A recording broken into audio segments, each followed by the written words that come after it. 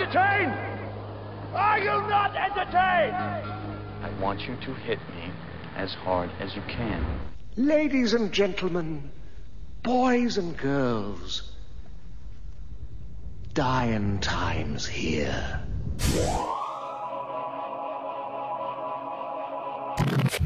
What's up, Videolanders? I'm Brad. I'm Cousin Wayne. I'm Josh.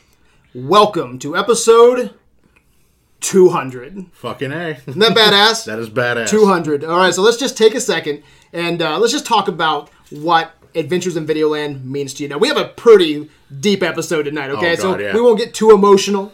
We won't cry on each other's shoulders. We won't okay? just start sucking each other's dicks yet. We will maybe. Maybe. But no, 200 episodes, man. What do you think? Oh, man, that's a loaded question. For me, Adventures in Videoland actually started when you and I were just kids. Yeah.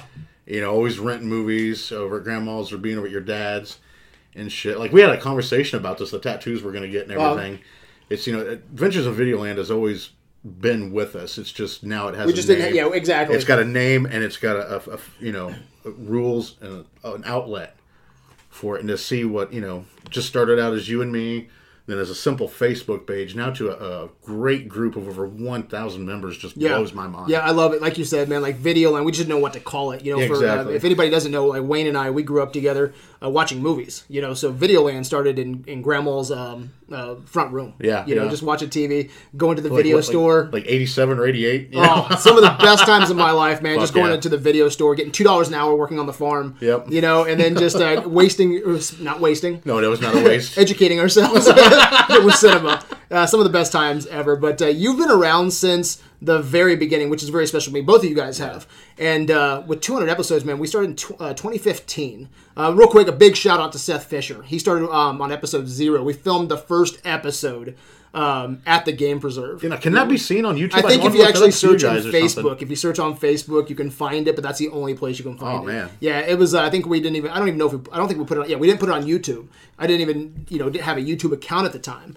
But when you first started, Wayne, we can only do 15-minute videos. Oh, yeah, I remember that. We can only do 15-minute videos. That was a bitch. Thank God we've moved past that. No, we can't even do an introduction in 15 fucking minutes now. I know. And tonight's going to be the worst, man. Oh, yeah. No, it's going to be the best, too. The episode's going to be great, but the time is going to just slay some people. I've got my coffee. I know shit. But, yeah, it's just so cool. Like, you started on episode... What was it? Number 4, I believe. Number 4, was that your AV Assemble? Yeah. Okay. AV Assemble. AV Assemble was number 4. We're at 33 of those. And I only do those every couple months. And then your first actual episode Was Mad Max. What episode was that? Was that number 10? The number 10? Something around okay. there, yeah. And then we did what was it? What was that? It was the We did Comic-Con trailer for Yes. Fury Road. That was it. That was the first one. Yeah. And then Which is funny because it gets right now. If you look at that video because it was in 2 parts, 15-minute increments, right? So 30 minutes talking about the Comic-Con trailer. The first one has the first part of that trailer, okay, or the first part of that conversation about the trailer. Yeah. Is I think it's 55 views, so not very many, right? Part 2 of that video is 211 views. It's like, what the fuck? I think it's because we're talking about drinking his piss. And Yeah, things like that. I don't even know. And tattoos on his ass. Yeah, we're trying to figure out what Max was doing in the fucking wasteland. So Drinking piss and getting tattoos on I his think ass. those hits were most people going, can you rewind that, honey? Did they say drinking piss? So listen to that episode. But yeah, you've been around since the beginning. So Yeah. thanks, man. I appreciate hey, it. not a problem. Yeah. I'm glad this is your baby, and I'm just glad to be Yeah, part 200 of it. episodes. Josh, same thing, man. It wasn't a farmhouse, but we met each other, man, 13 years ago? I believe so. Yeah. 13 years ago, we were in a factory, and Videoland also, I don't know, that factory was my escapism, just talking about movies, and which inspired this too. A lot of the... Not the working. Not working, yeah. It was kind of the structure of Videoland was kind of formed. I would say Videoland was formed in Grandma's living room, but the structure of it, I think, was at the factory. We went over, what makes a movie and marathons and verses. So what does 200 episodes mean to you? Well, I think that to double down on what Wayne said, I mean, it started far before the first AV episode, before AV was named. The foundation's always been conversation. AV has now become a location where people can come and have that conversation. And, we've been educating ourselves all our lives about movies. We love movies. And we're just refining that day in and day out now. That's what AV is has become and what it's helping improve my scope, my perspective on film. And for you and I, a lot of that started back at Indiana Packers when we were working there. Yeah. Just neglecting work. There was times, Josh... Finding the nooks and crannies to hide in that we could fucking talk about movies. There was times that Josh actually was upset with me, and he told me to get away because he was actually trying to get work done, so we didn't have, so we didn't have to work the weekend, right? And I'm like, right away, we'd clock in, and I would pull up next to him with my fork truck, and I'd be like, so Josh... Guess who they cast as James Bond? True story. Fucking work. True story. And then I'd shoo him off, and he'd be like, "All right, fuck you then," and then drive away.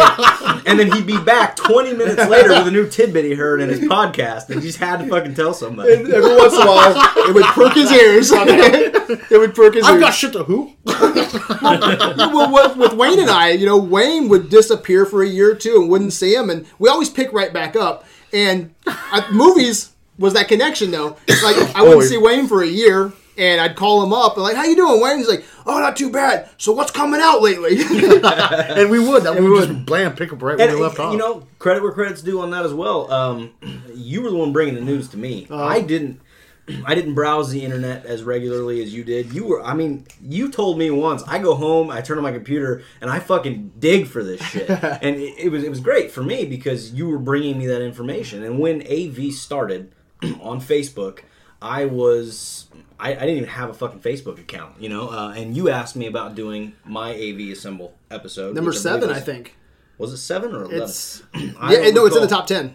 Okay, well, you asked me to do that, and that is what actually got me to get on fucking Facebook. Really? I didn't join the social media network until you asked me to do that, and when I did, I found that I could get the news to come to me. All those things that you and I, after I left Indiana Packers, a lot of that tapered off. The same thing you're talking about right there with Wayne. There was a year lapse, and then you guys would get together and you talk about the one thing you knew you could connect on, and it was fun to have that conversation.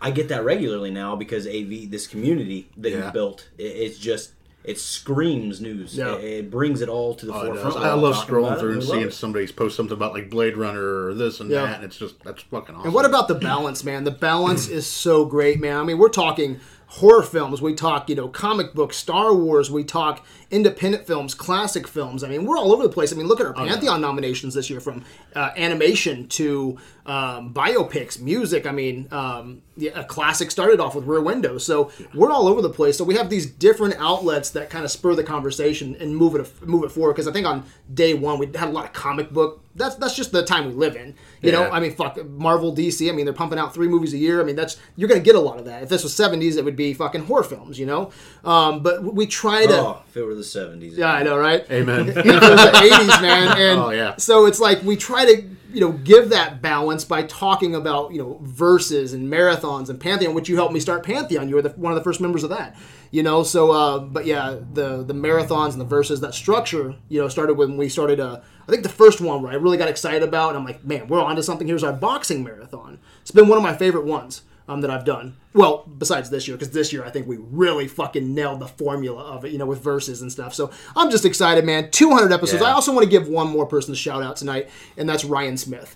Ryan Smith, he deserves to be in this conversation. When I think about Videoland, seriously, it's Cousin Wayne, growing up with you, talking movies with Josh in the factory. Ryan Smith, one of my best friends. I remember... God, he's been around for... Yeah, I've known him for 20 plus years, man, and just be able to talk movies with him, and it's one of our favorite things to do, and we still do it to this day. And then Seth Fisher, just he's been here since episode 0, and he still does episodes with me every Thursday night. So here's to 200 more episodes, guys, and I still get giddy. I'm excited. I love it. I fucking love it, man. The only type of excitement that's missing is our supervisor opening the door and realizing we haven't done anything for the last hour. No shit, right? Well, fuck him. If you're listening, fuck you, buddy. We made it. So, suck our cocks and let's go. Let's go. All right, guys. You ready for our verses? I'm fucking ready, bro. All right, let's give the spiel. Welcome to Versus. Versus is AV's fight club of sorts, where we pit 2 movies against each other and see who comes out the victor. Consider, if you would, Versus the Thunderdome of movie watching, where 2 movies enter and only 1 movie leaves. We use Versus to examine and discuss films we've needed to see or haven't seen in a while. We recognize a genre or director's achievements by forming a list of categories.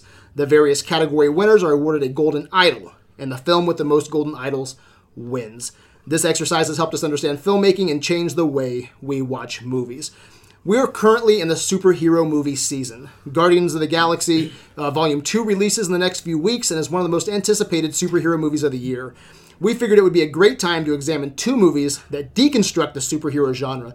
Tonight we will talk about 2 movies that have very different tones, but I hope you will see are very similar in plot. Watchmen and Incredibles. Watchmen is a cult classic and quite possibly the most underrated superhero movie of the 21st century and is adapted from one of the most influential graphic novels of all time. The Incredibles won the Academy Award for Best Animated Feature in 2004 and has been met with universal acclaim and is considered in many groups a Pixar masterpiece. Cousin Wayne, how do these 2 films stack up against each other? Well, let me tell you something, Cousin Brad. All right, first we've got The Watchmen.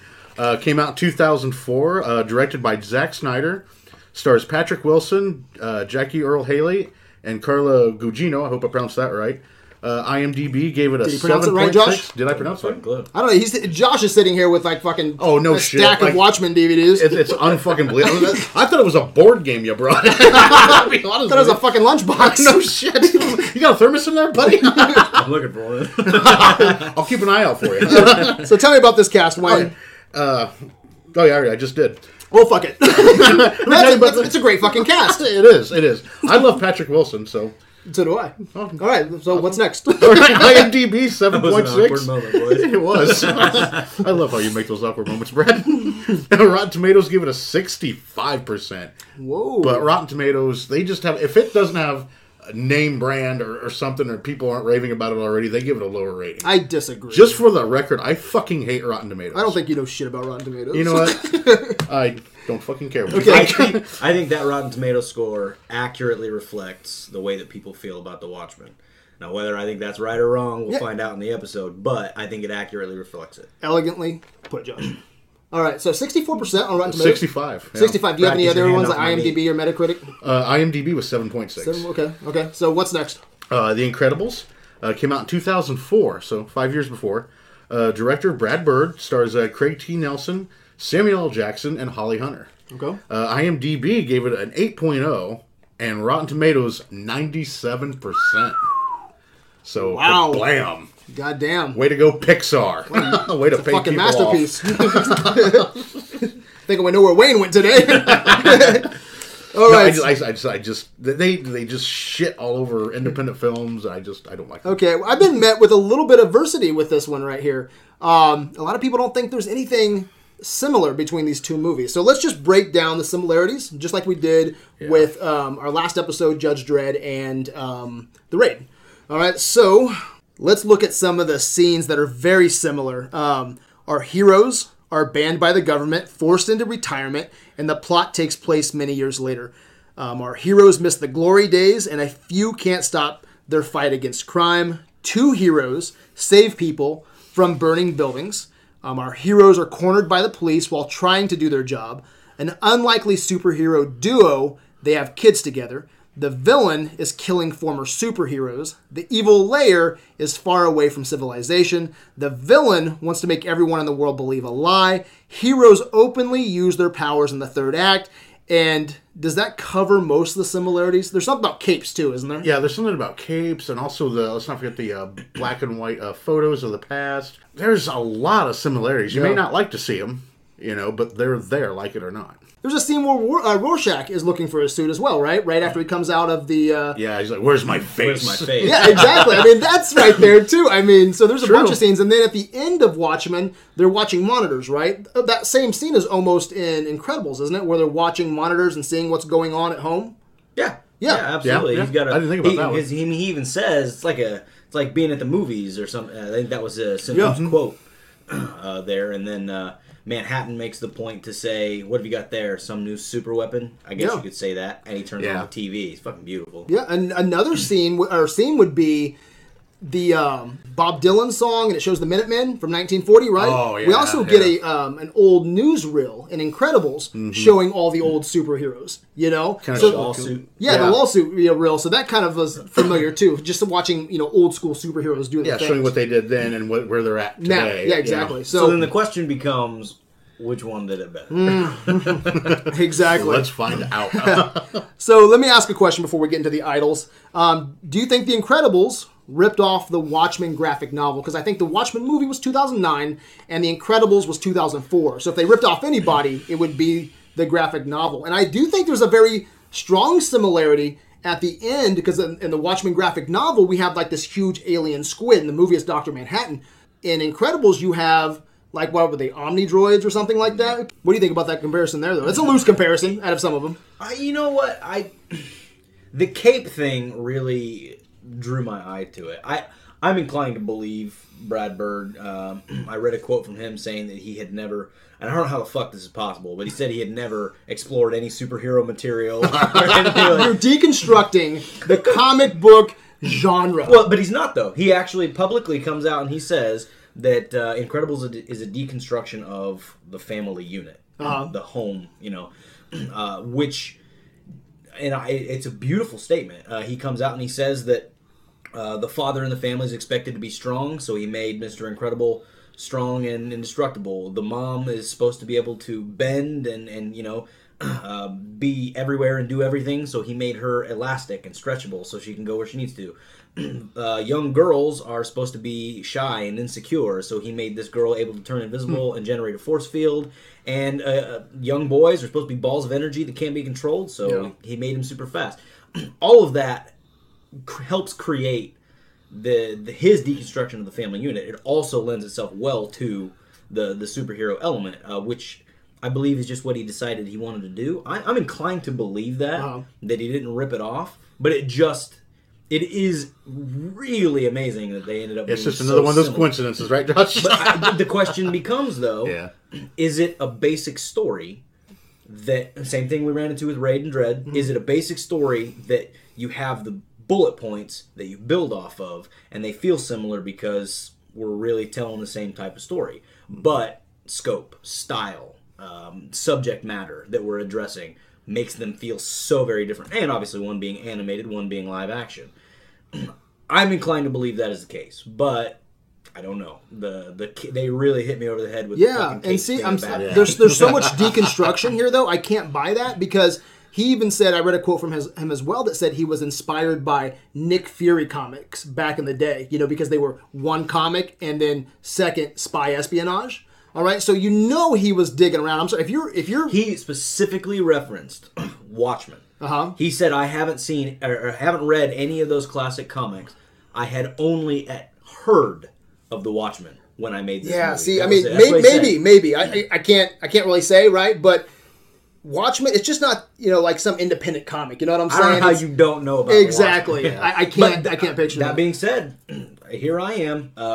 When we were at the factory, I was told about Watchmen by you, which inspired me to go get the book because I wanted to read the graphic novel before the movie came out. And I hadn't fucking heard of it or done anything with it up to that point until that movie came out. So it is possible. It is definitely feasible.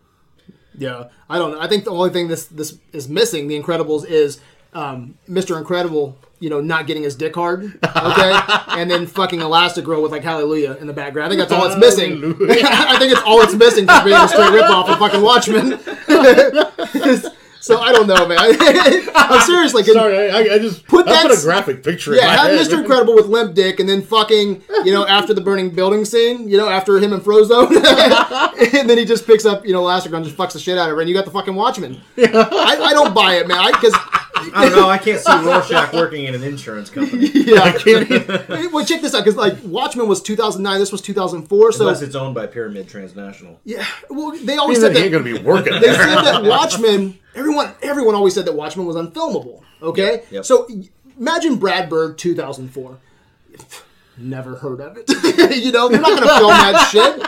If you're breaking down the comic book genre like he does, It's hard to break down. This is a fair point. It's hard to break down the comic book genre if you've never experienced comic books Yeah, before. and he does a fucking good job with it, with Incredibles. So I have a feeling that he did not just explore that, but he explored some Fantastic Four, that he explored some fucking Marvel, that he explored some DC. I think he was all over the place trying to craft a Pixar story. I don't think he delved too deeply into anything really. I think he just kind of scraped the top of what was popular and shit like that. So I think it's possible that he could have done something with the Watchmen.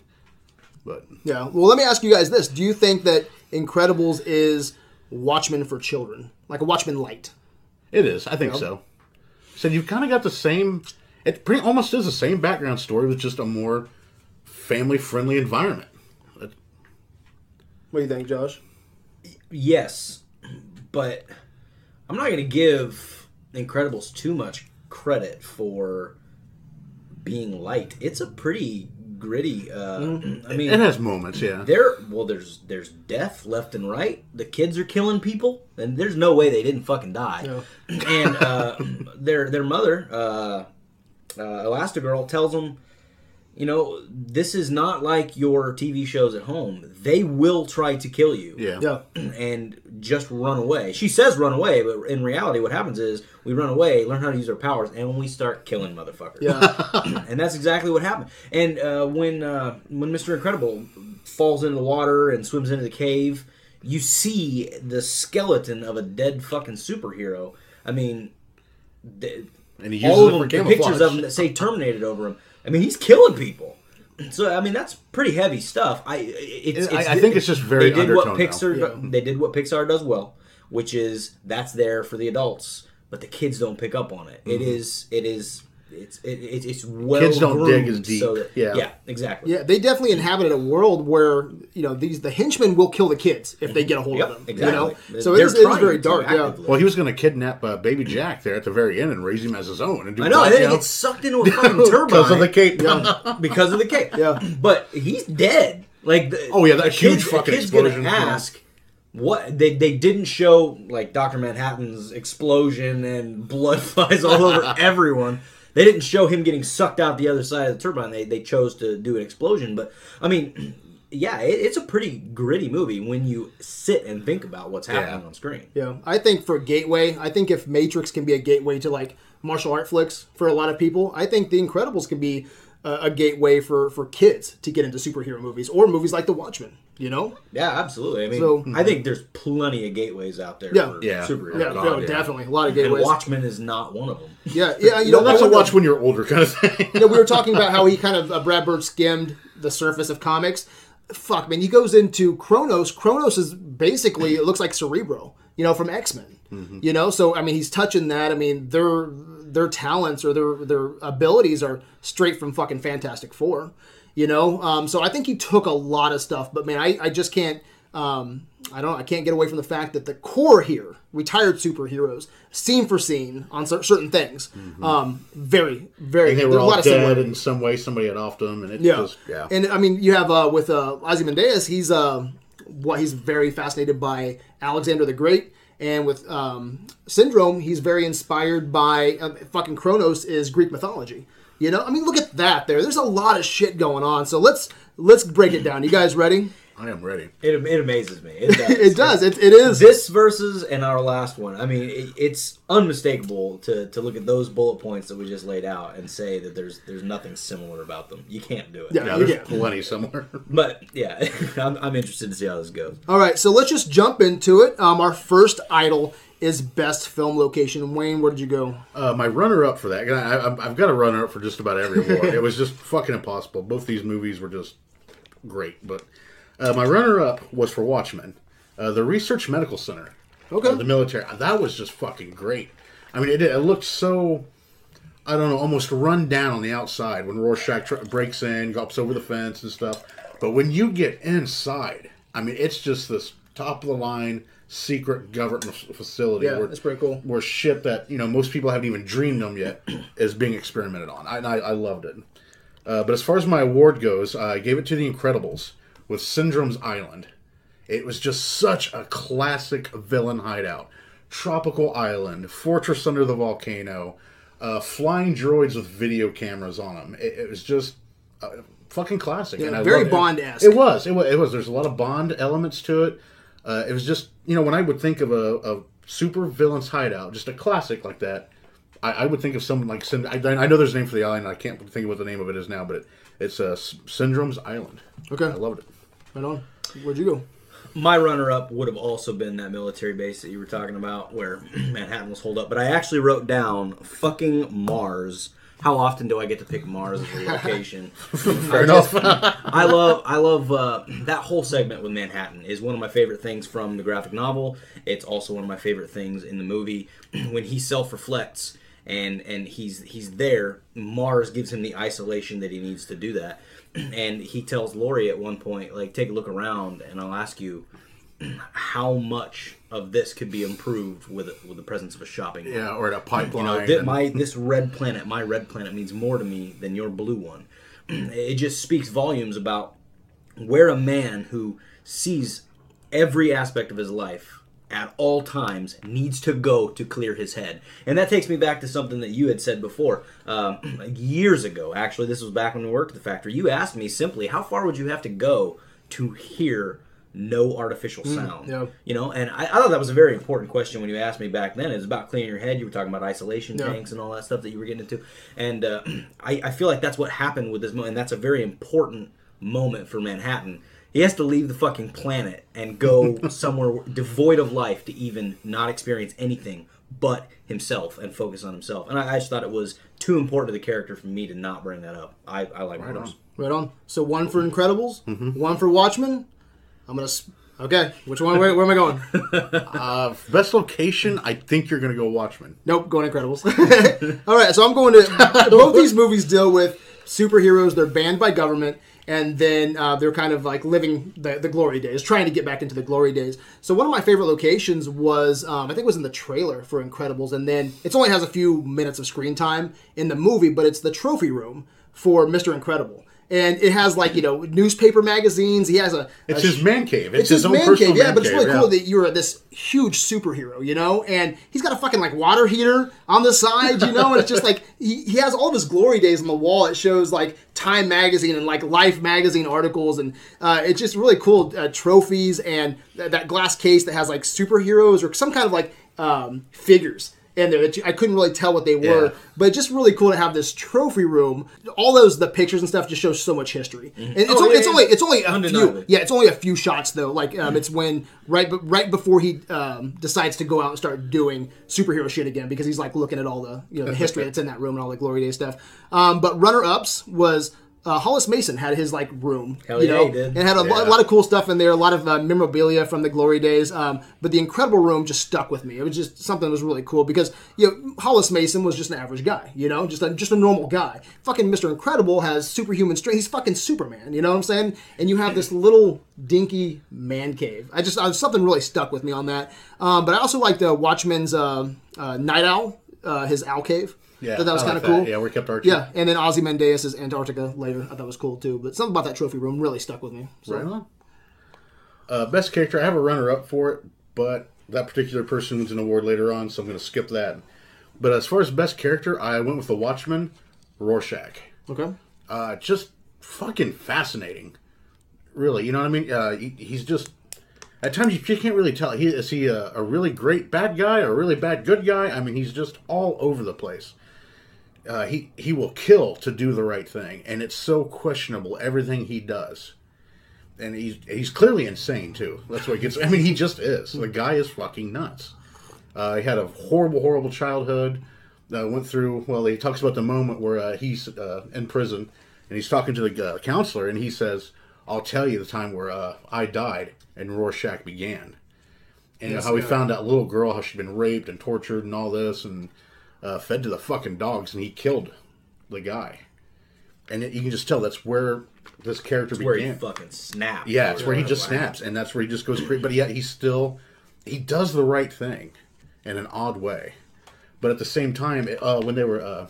it's vigilante justice. Exactly. Night Owl and... Or does he do the right thing? Because I think Watchmen always fucks with that moral compass. Right question to ask. Yeah, exactly. Well, one part I thought was actually kind of evil in a way.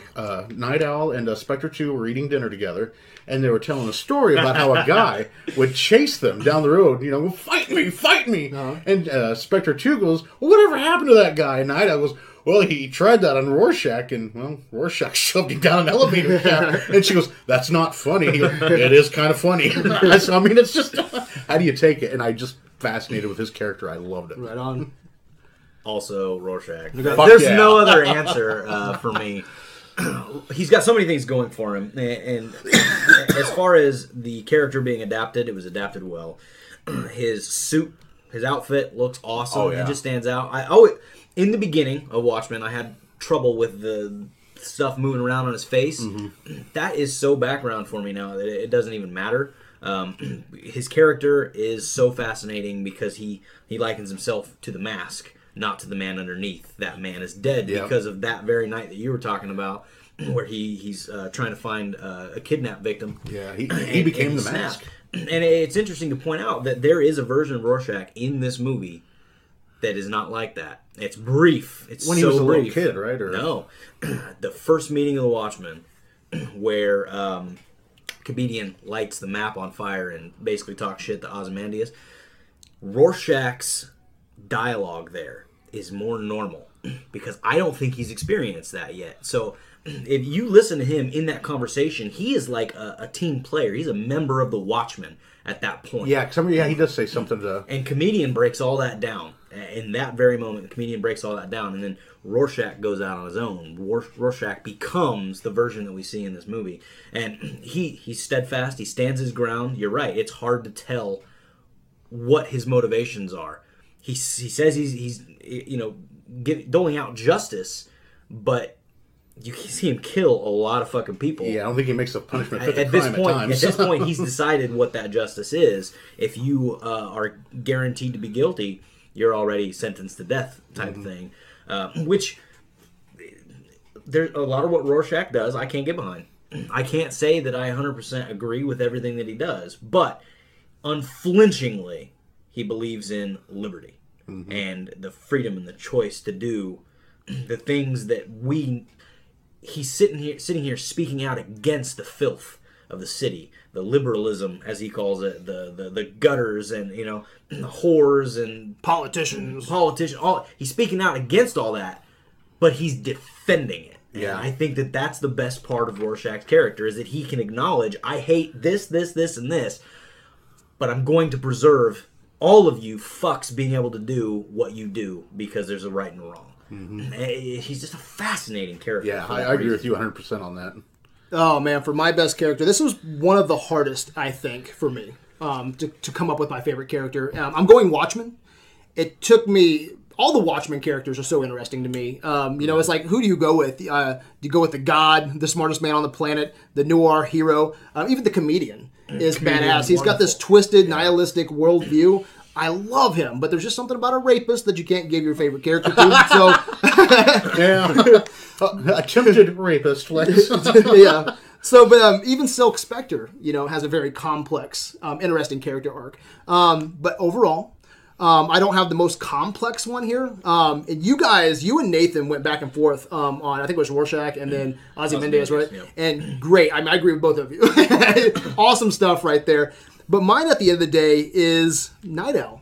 There's something. Terrific. Yeah, there's something. Yeah, exactly. Yeah, there's no wrong answer here, I don't think. But he's a fanboy, man. He's got Alfie. He reminds me of Clark Kent when he's not in the costume. Well, I think it's a fucking good old boy. I think it's a perfect deconstruction. Just shy around the girls and keeps to himself, respects his elders. Yep. Yeah. I think that you're missing one though. It's a Clark Kent and some Batman though. A little bit. With his Night Owl. I mean, you can't. Yeah, there's definitely some Batman deconstruction of Batman and Clark Kent there. Yeah, I think it's really cool. Kill. I mean, that's something. Yeah, Batman. The owl-themed gadgets, owl-shaped flying vehicle named Archie, who's I guess it's named after Merlin's pet owl, and the Sword and the Stone, which is really cool. Huh? Nothing. Yeah. So I thought that was great, and then I love how he talks to Hollis Mason. He goes on Saturday nights. And he just shoots the shit with him. Has a beer with him. Yeah, I love Night that. Owl 1, Night Owl 2 meeting. Yeah, it's just so cool, man. So at the end of the day, it wasn't the most complex, but when I walk away, this was the one that was so hard for me because, like I said at the beginning here, the god, the smartest man on the planet, there's so many that I love on on screen that I just had to walk away and be like, okay, who do you think of when the movie's over? And at the end of the day, and I do like Patrick Wilson a lot. Yeah, I think he's a great actor. He I think he really embodies this character a lot too. So maybe that had something to do with it, but at the end of the day, man, I just love the deconstruction of this Clark Kent Batman character. I think he's the true superhero. He is the good person. The person I think a lot of people want to be emotionally. And He's the one who jumps out of Archie in the end when the comedian's going fucking crazy because he loves what he's doing. What and by happened to the that I mean American dream? assaulting American people. And he says, what happened to us?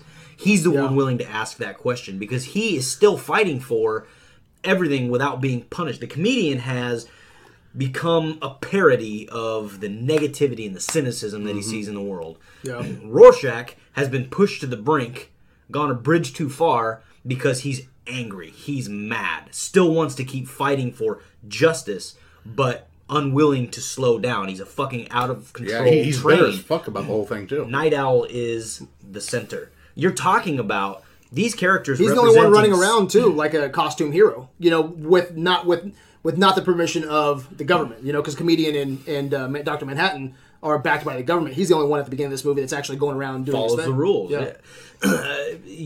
He's the centrist.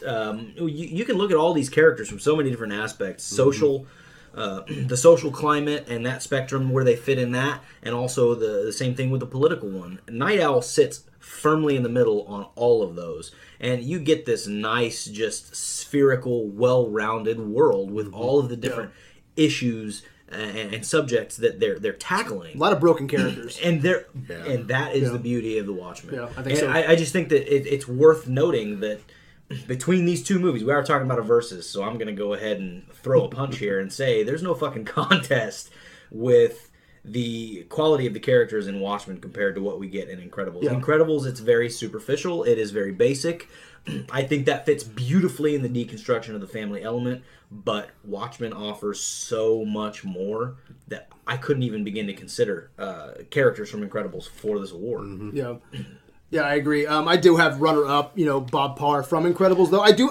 That think being said, yeah. With that being said, suburban life, dealing with the white-collar job, which most of us have, either white-collar or blue-collar, and then longing for those glory days. I think there is a lot Hollis there. Mason is a better fucking example of Yeah, that. but we don't get Hollis Mason that much, depending on what In version the you watch. theatrical cut. Well, even the director's cut, we don't get enough, but I do like the scenes that we do get in there. So, but yeah, Hollis Mason is definitely an I'm gonna interesting have to character. fucking watch that director's cut. ASAP. Yeah, you do get a little bit more Hollis Mason, which I really did enjoy. And I'd like to see that because there's a scene again also where get a him and little Silk less Spectre Hollis 2 were eating dinner, and just for a split second, she says something. He just kind of grins and he pushes his glasses up.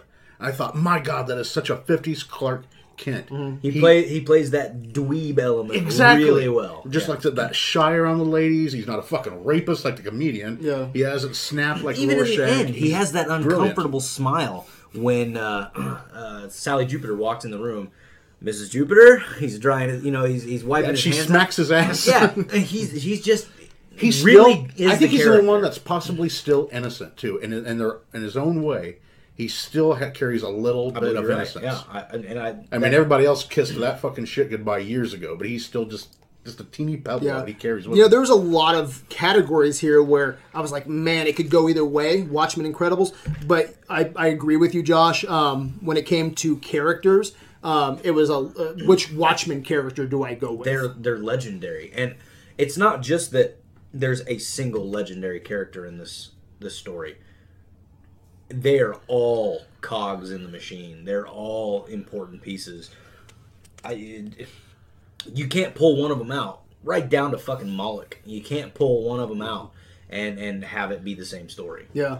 But then real quick to end that with Bob Parr, Mr. Incredible, I think we've all, we know what it feels like to wish to be back in that glory days, maybe not as a superhero, but, to kind of experience being in grandma's living room watching TV and not having that fucking job that just sucks the life out of you. Yeah. You see Bob Parr, Mr. Incredible, just fucking going to town in his fucking little cubicle, just fucking the world keeping him down. And I think there's something that a lot of people can relate to there.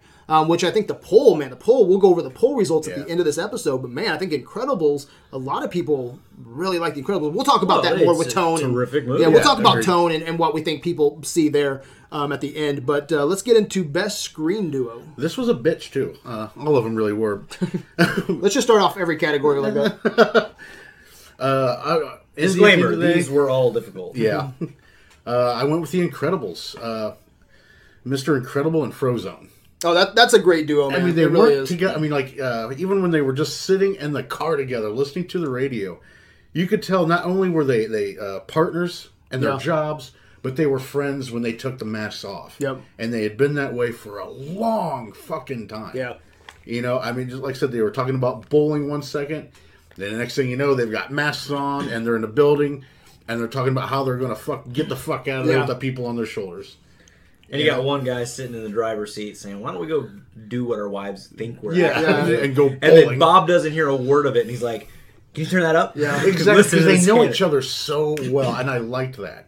You know, they weren't, you know, because some of them in The Watchmen, it almost felt like they were forced to be together. Like, we're together for a purpose, and that's it. Some of them were friends outside, some of them weren't, yada, yada. But these two, it was almost like they were brothers. Yeah, and I love the bond that they shared in doing that. I love that fucking scene in Incredibles where it's that same scene where they're sitting in the car Exactly, together, yeah, I love and he's that. talking about how I forget the villain's name, but he's like, I had this interaction with the villain, and I caught him monologuing. I caught him monologuing. He had you me know? on a platter. Yeah, he had me on a platter. Just a great and he scene wouldn't of- shut up. Great scene about monologuing, which is fantastic. And later when Syndrome has him, has Mr. Incredible on the ropes, and he's sitting there talking, and he's like, "Look at you sly got dog." me monologuing." Which I didn't even think about. That's another strong similarity between Watchmen, because at the end, specifically calls it out. Yeah, specifically Do you calls think it I'm a out. comic Book book villain? yeah, I and- pushed Tell the you button my 35 master minutes stroke, ago. if there was any chance you could yeah, stop and he me. gives them a long monologue. Yep. You know, there's that's another I fucking triggered similarity. a 35-minute.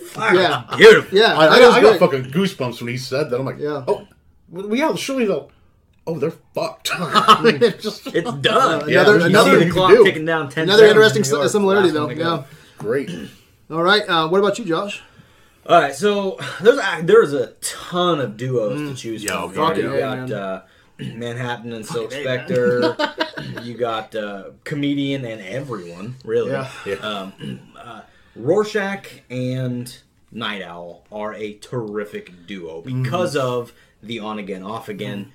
You know, just the conversation. There's two of them down in Night Owl's cave, where he. What was he? Okay, so there were two moments. The first one is when he's talking to him about, you know, down here is the way you get out, and he says, "Yeah, I know, came here a lot. Yeah, what happened What to happened us? to us? You quit." quit. You get the sense that there's history there, and then later on, Night Owl breaks down with Rorschach, right? And he says, "You fucking live off of people, and then you bitch about, you know." Well, he was under a lot of mental strain. I think that's when Silk Spectre He was. disappeared to Mars. And Rorschach stands up and just stands in front of him. Mm-hmm. And you get this faceless man. He's sitting here with a white mask on, but Night Owl gets it. He says, yeah. "I'm sorry." And then That was a good Rorschach, scene. for the first and only time in the movie, apologizes for something. I think it's because they'd had a bond from working together. I mean, they were so If far that apart, they doesn't were like scream this. solid relationship duo Mm-hmm. material, I don't know what does. That being said, I went with Bob and Helen Parr from Incredibles because the stuff that's on screen is undeniable. The family element. You monologue, Josh. No, seriously though, the family element that's there, the breakdown in the relationship. She knows that he's off lying to her, and then you have their relationship as a superhero duo. You have the relationship as a mother-father duo, and then them personally in the romantic relationship. There's just so much going on, and the breakdowns of the relationship when he thinks that she's been shot out of the sky.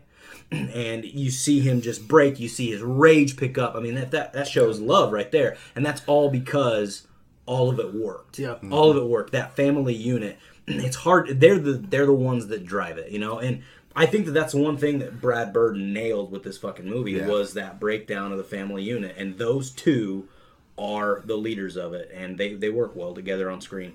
I just thought it was great. Yeah, for me, Mr. Incredible and Frozone were fantastic together. I thought they were awesome, but that's not what I went with. Fuck you too. Fantastic though. I love that pick. It's in my runner-ups. Okay, actually that would have been my number 2 pick. But I have to give some respect to Watchmen. All great duos, no matter who or what combination I really enjoy seeing It all the pulls the chemistry right there. strings, yeah. But I agree with you 100%, Josh. That's who I went with, Mr. Incredible and Elastigirl. And something I really enjoyed about The Incredibles is their focus on relationship, marriage, and family. And I was talking to Nathan for a second on Facebook, and he was going into the themes of Watchmen, which are amazing. I fucking love the themes in Watchmen.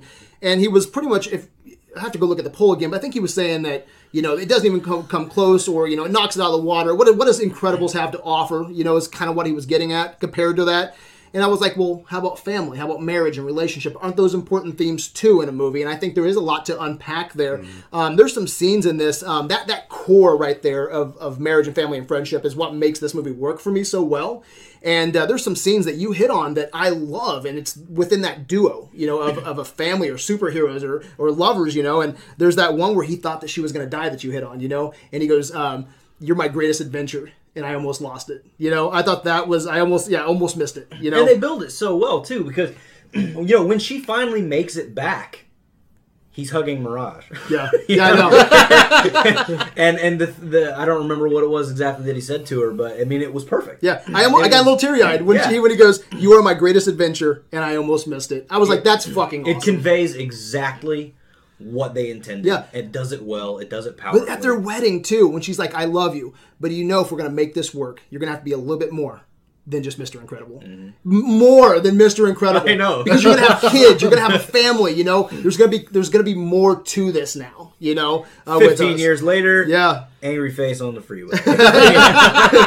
And then there's a scene that this duo is so powerful. I remember I was doing, because every time I watch anything for Versus or Marathons, I'm always taking notes on my phone, and writing stuff down. And there was a scene that pulled me right up. And I was like, fuck, this is an animated movie, and they're getting deep. And it was the fight between Elastigirl and Mr. Incredible. Show up. He has that little rubble. Yeah. He has that little rubble on his shoulder. And she comes in and she's like, "Where have you been?" And they get into an argument about being a superhero and uprooting the family again. For the umpteenth time. And then about Dash and using his powers at school and how we're holding him back and all this about just the marriage and the family unit. And I was like, fuck, man. It captures the truth of it so well. Mm-hmm. Yeah, and you're right.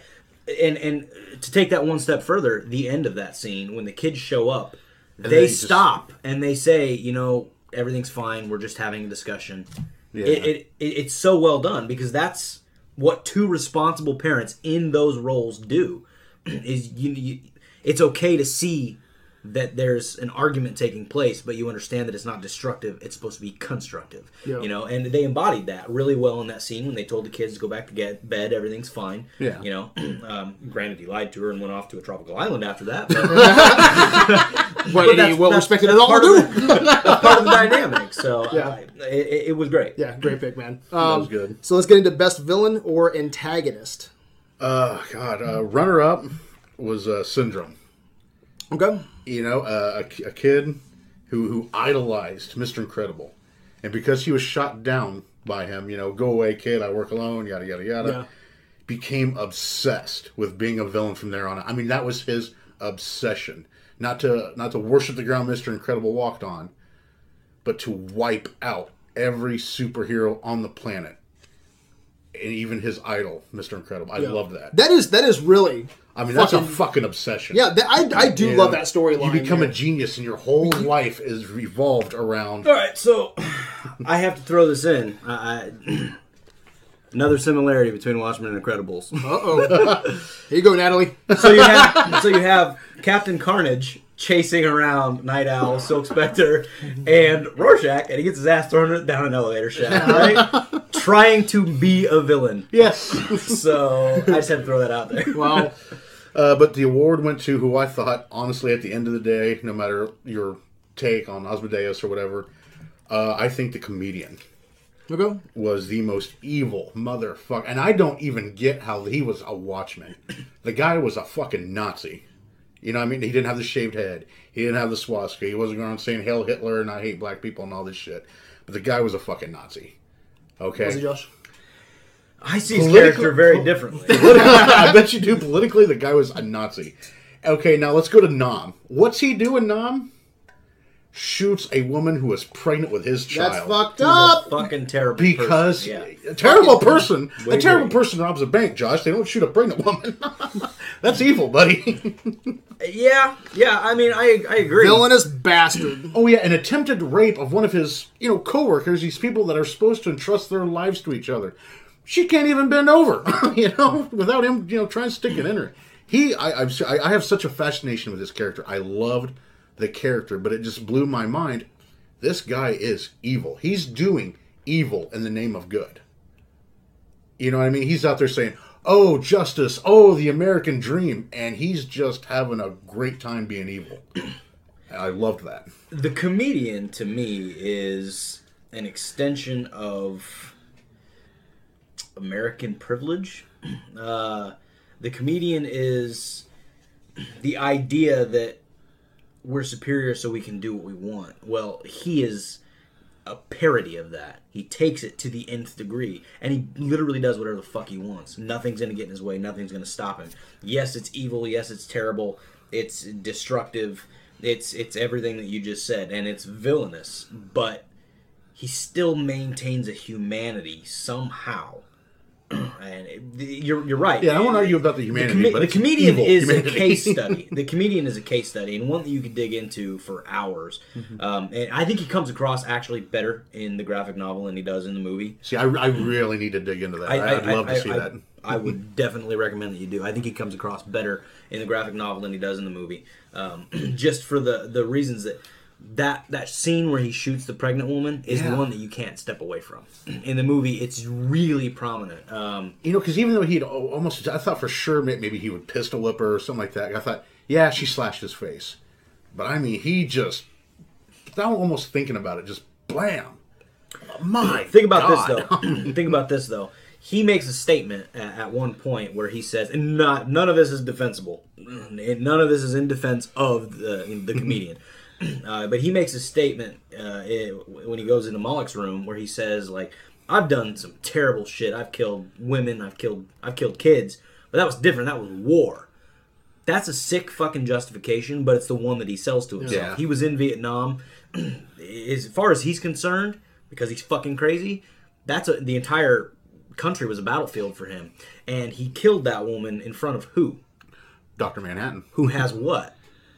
A detachment from humanity. No conscience. Nobody no. fucking knows he even did that but Manhattan. And Manhattan, when he steps away from that scene, it's distancing itself from him. It becomes something that, I mean, he remembers it, he reflects on it when the comedian dies. What did he say? How much time do you think if I remember he it, spent? he even tried to blame it on Manhattan, didn't he? Like, well, you could have He stopped did. it. You could have took the bullet and went to a salt Turn it into shaker or mist something. and turn the bottle into snow or something like that. Yeah, snowflakes. Yeah, he does. And he says, like, you're drifting out of touch, Doc. And he pushes it off like it's no big fucking deal. Turns around and yells for a medic. Yeah. For him, that was a battlefield scenario. And that's not a justification for it. But that's just one of those dynamics of his character that makes him really interesting. I mean, he fucking shot JFK in the beginning. Yeah, I forgot about that. There's that quick little... He does whatever is asked of him to do in the name of furthering the American dream, the ideal, the growth of society. It's a fascinating concept, but definitely terrible. So respectable. Yeah. Understood. Where'd you go with, Josh? I went with Ozymandias because he is the antithesis of Rorschach. He's the opposite end of the spectrum, and It's almost like fascism. he drives the entire story of the Watchmen. Just the questions that rise out of his actions and the things that he does it's clearly for the greater good, but was it the right thing to do? I love the conversation that the ending of The Watchmen generates, and it can't be had without Ozymandias being willing to say, like, this. And it goes back to when the comedian set the map on fire and says, Ozymandias here is going to be the smartest man on the cinder. That was the moment that I feel that Ozymandias realized all of this is for nothing. Everything that we do as the Watchmen is irrelevant because people are going to continue to be terrible. He said, I think the comedian even said, we've been trying to kill ourselves since time began. What makes you think we're going to stop now? Exactly. And it's the smartest man in the world was given that revelation by the comedian because the comedian was so cynical that it made him snap and realize that justice is a joke. Everybody realizes at one time or another that something is a joke, and the comedian is right there to help them deliver them to that realization. And that was Ozymandias' snapping point, and he decided, I can't save humanity without changing humanity. Valid point, but when you manufacture the murder of millions of people to do it, did you save humanity, or did you bastardize it? Did you make it something? You didn't save it. You literally destroyed it. You mutated it. And mutated it into something else. That's awesome. That's villainy right there, in my opinion. I'm so torn on that. I watched. I know, and that's a fair position. And he makes such a good case for it. He does. He really does. But at the same time, I can't. And this is going to sound very unlike me. I think he doesn't enter in the human factor of hope. Exactly. You know what I mean? I think mankind. That's always exactly, and that's where hope. I am with Rorschach. And that's where Ozymandias he tossed that equation, so to speak, out of it. And to his credit, as a villain, in my opinion, he had to make himself the villain to generate good, right? So I think it's a firm acknowledgement that he is definitely a villain. But he had to generate that in himself. Yeah, he had to do it in secret because he knew that even his closest allies would not support him. So he had to trick them all. And he had to put them in a position where he had succeeded so that they would say, you bastard, you just murdered millions of people. But I know that what is now done is a good thing. You murdering all these people was bad, but what is here is good, and I'm not going to sacrifice that. The only one that wouldn't compromise and who believed in human hope that we may not push those buttons and make those bombs fly was Rorschach. Which is why I put him a rung above. I am right, wrong, and different. I am of the mind that we should be allowed to choose our own path. Yes. Which is why I ally myself with Rorschach. Because if somebody murders my entire family because they were on vacation in New York when I was chilling somewhere out, in the Midwest in the breadbasket, they're all dead. Fuck that guy because he didn't let us make a choice. And I can... But see, I think, we'll talk about this more in depth later, but I think Rorschach, he pretty much, at the end of the day, he lines up with Ozymandias because he could have walked away and tried to get back to America to tell the truth, But what's he tell? He begs Dr. Manhattan to kill him. He walked out of there knowing he was dead. I don't know. They all knew it. They all knew it. I don't even know. I knew Rorschach's going to be absolutely dead. No, because that look on his face. He was willing to march to his death. No. I think this is what standing for what he believes. This is what I get out of it, dude. Rorschach is, and this is going to get into one of my other categories, but I think Rorschach is such a black and white character. He is. Okay? And he's dealt this very gray reality, okay? And he knows if he makes it back to America and he tells what happens, it could trigger World War III, but it's against his character. If he gets there, he will tell the truth. And he looks at Dr. Manhattan, I think, and he was like, fuck, dude. If I get there, I will say it, and we will trigger this World War III. Fucking kill me, because he doesn't want to have to deal. I think it's nice that you pull that from it. I don't get that same impression. I don't think it's even about World War III. It's not. He's not going back to tell people, "Hey, go back to having your war." He's going back to tell people everything you believe is a lie. Yeah, you've been duped. I think that he would have to tell that. He would have to project that because of who he is just because of his character's DNA. He would have to present that case, and I think that when he asked Manhattan, he kill me, because he knows if he makes it back, I think that will trigger something. I think that he doesn't know what to do in that fight. And the reason I'm going to tell you that I think that that's not the case is that he went to Antarctica knowing he might not be coming back. And he dropped off his journal at the New Frontiersman. Exactly. For that reason. He wanted that story out. Regardless, he wanted the truth to be told because truth and justice is what he believes in. Even if that justice is ugly, which he's willing to dole out. And even if it's going to cost him his own life. Well, we even talked about this moral compass, though. When you're so black and white and you are dealt with a gray reality, this is the grayest as it gets. How do you confront that? It would totally throw your character. The only way he knows how. Tell the truth. Tell the truth. And I think that he knows the consequences of telling that truth. He doesn't know what that will be. I think it's very complicated. Yeah, he sees the truth in things. I know, and that's the. I knew this was going to be a good talk, man. He sees the truth in things, right? he sees how ugly the world is, but yet he's still fighting for it because he has some simple ideals that he believes in, and he will not compromise on them. And Dan is standing there in that temple, right? Ozymandias and Dr. Manhattan make eye contact, and Dan says, "Don't you even think about it." He knows what's in their mind. He knows that Rorschach's not going to back down. Ozymandias knows he's not going to back down. Manhattan knows what's at stake. And it's not about doling out justice against Ozymandias and showing the world what he's done. It's about preserving the future that his villainy has now created. And they're willing to weigh the greater good against Rorschach's dedication to the truth. Yep. That is some heavy fucking shit. And all of that is because of Ozymandias. There is no other answer to best villain, in my opinion. All right, That's a good answer. Yeah.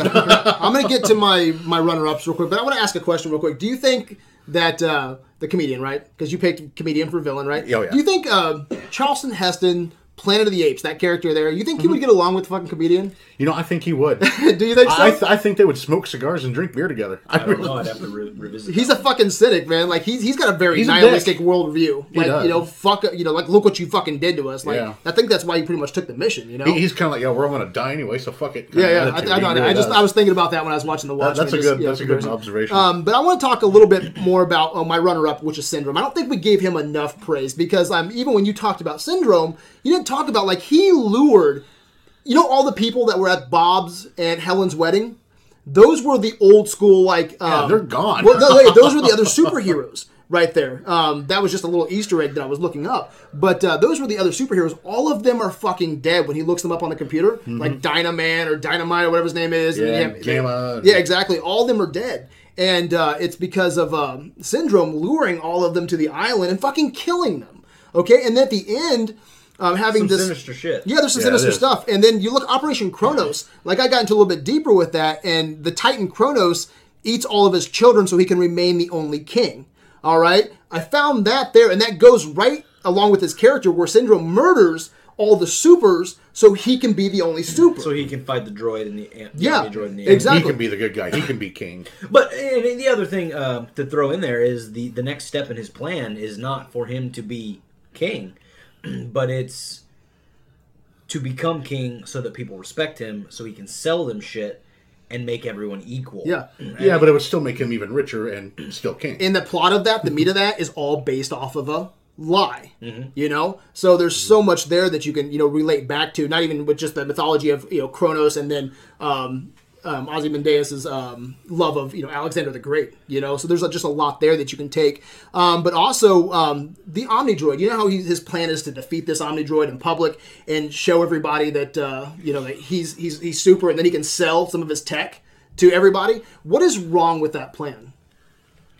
Because he wants everybody to be powerful, not just the fucking supers. He wants to dilute the pool. Yeah. He wants to bring everybody up to the same level, basically embracing the idea of mediocrity by making everybody equal. It's a weird concept, but that's kind of like the world we live in, though, right? Where we want everyone to have iPhones, we want everybody to have the new computers and the technology. We want everybody on this level playing field, So his end game here, it would suck real bad to live in this world where you have a fucking guy who can lift a train, or he can fucking. See, that's one thing I thought of when he said, "I'm going to sell all this technology." I thought, my God, people would wipe each other out. That's true too. That's true too. World War III. Yeah, that's what it would end, with.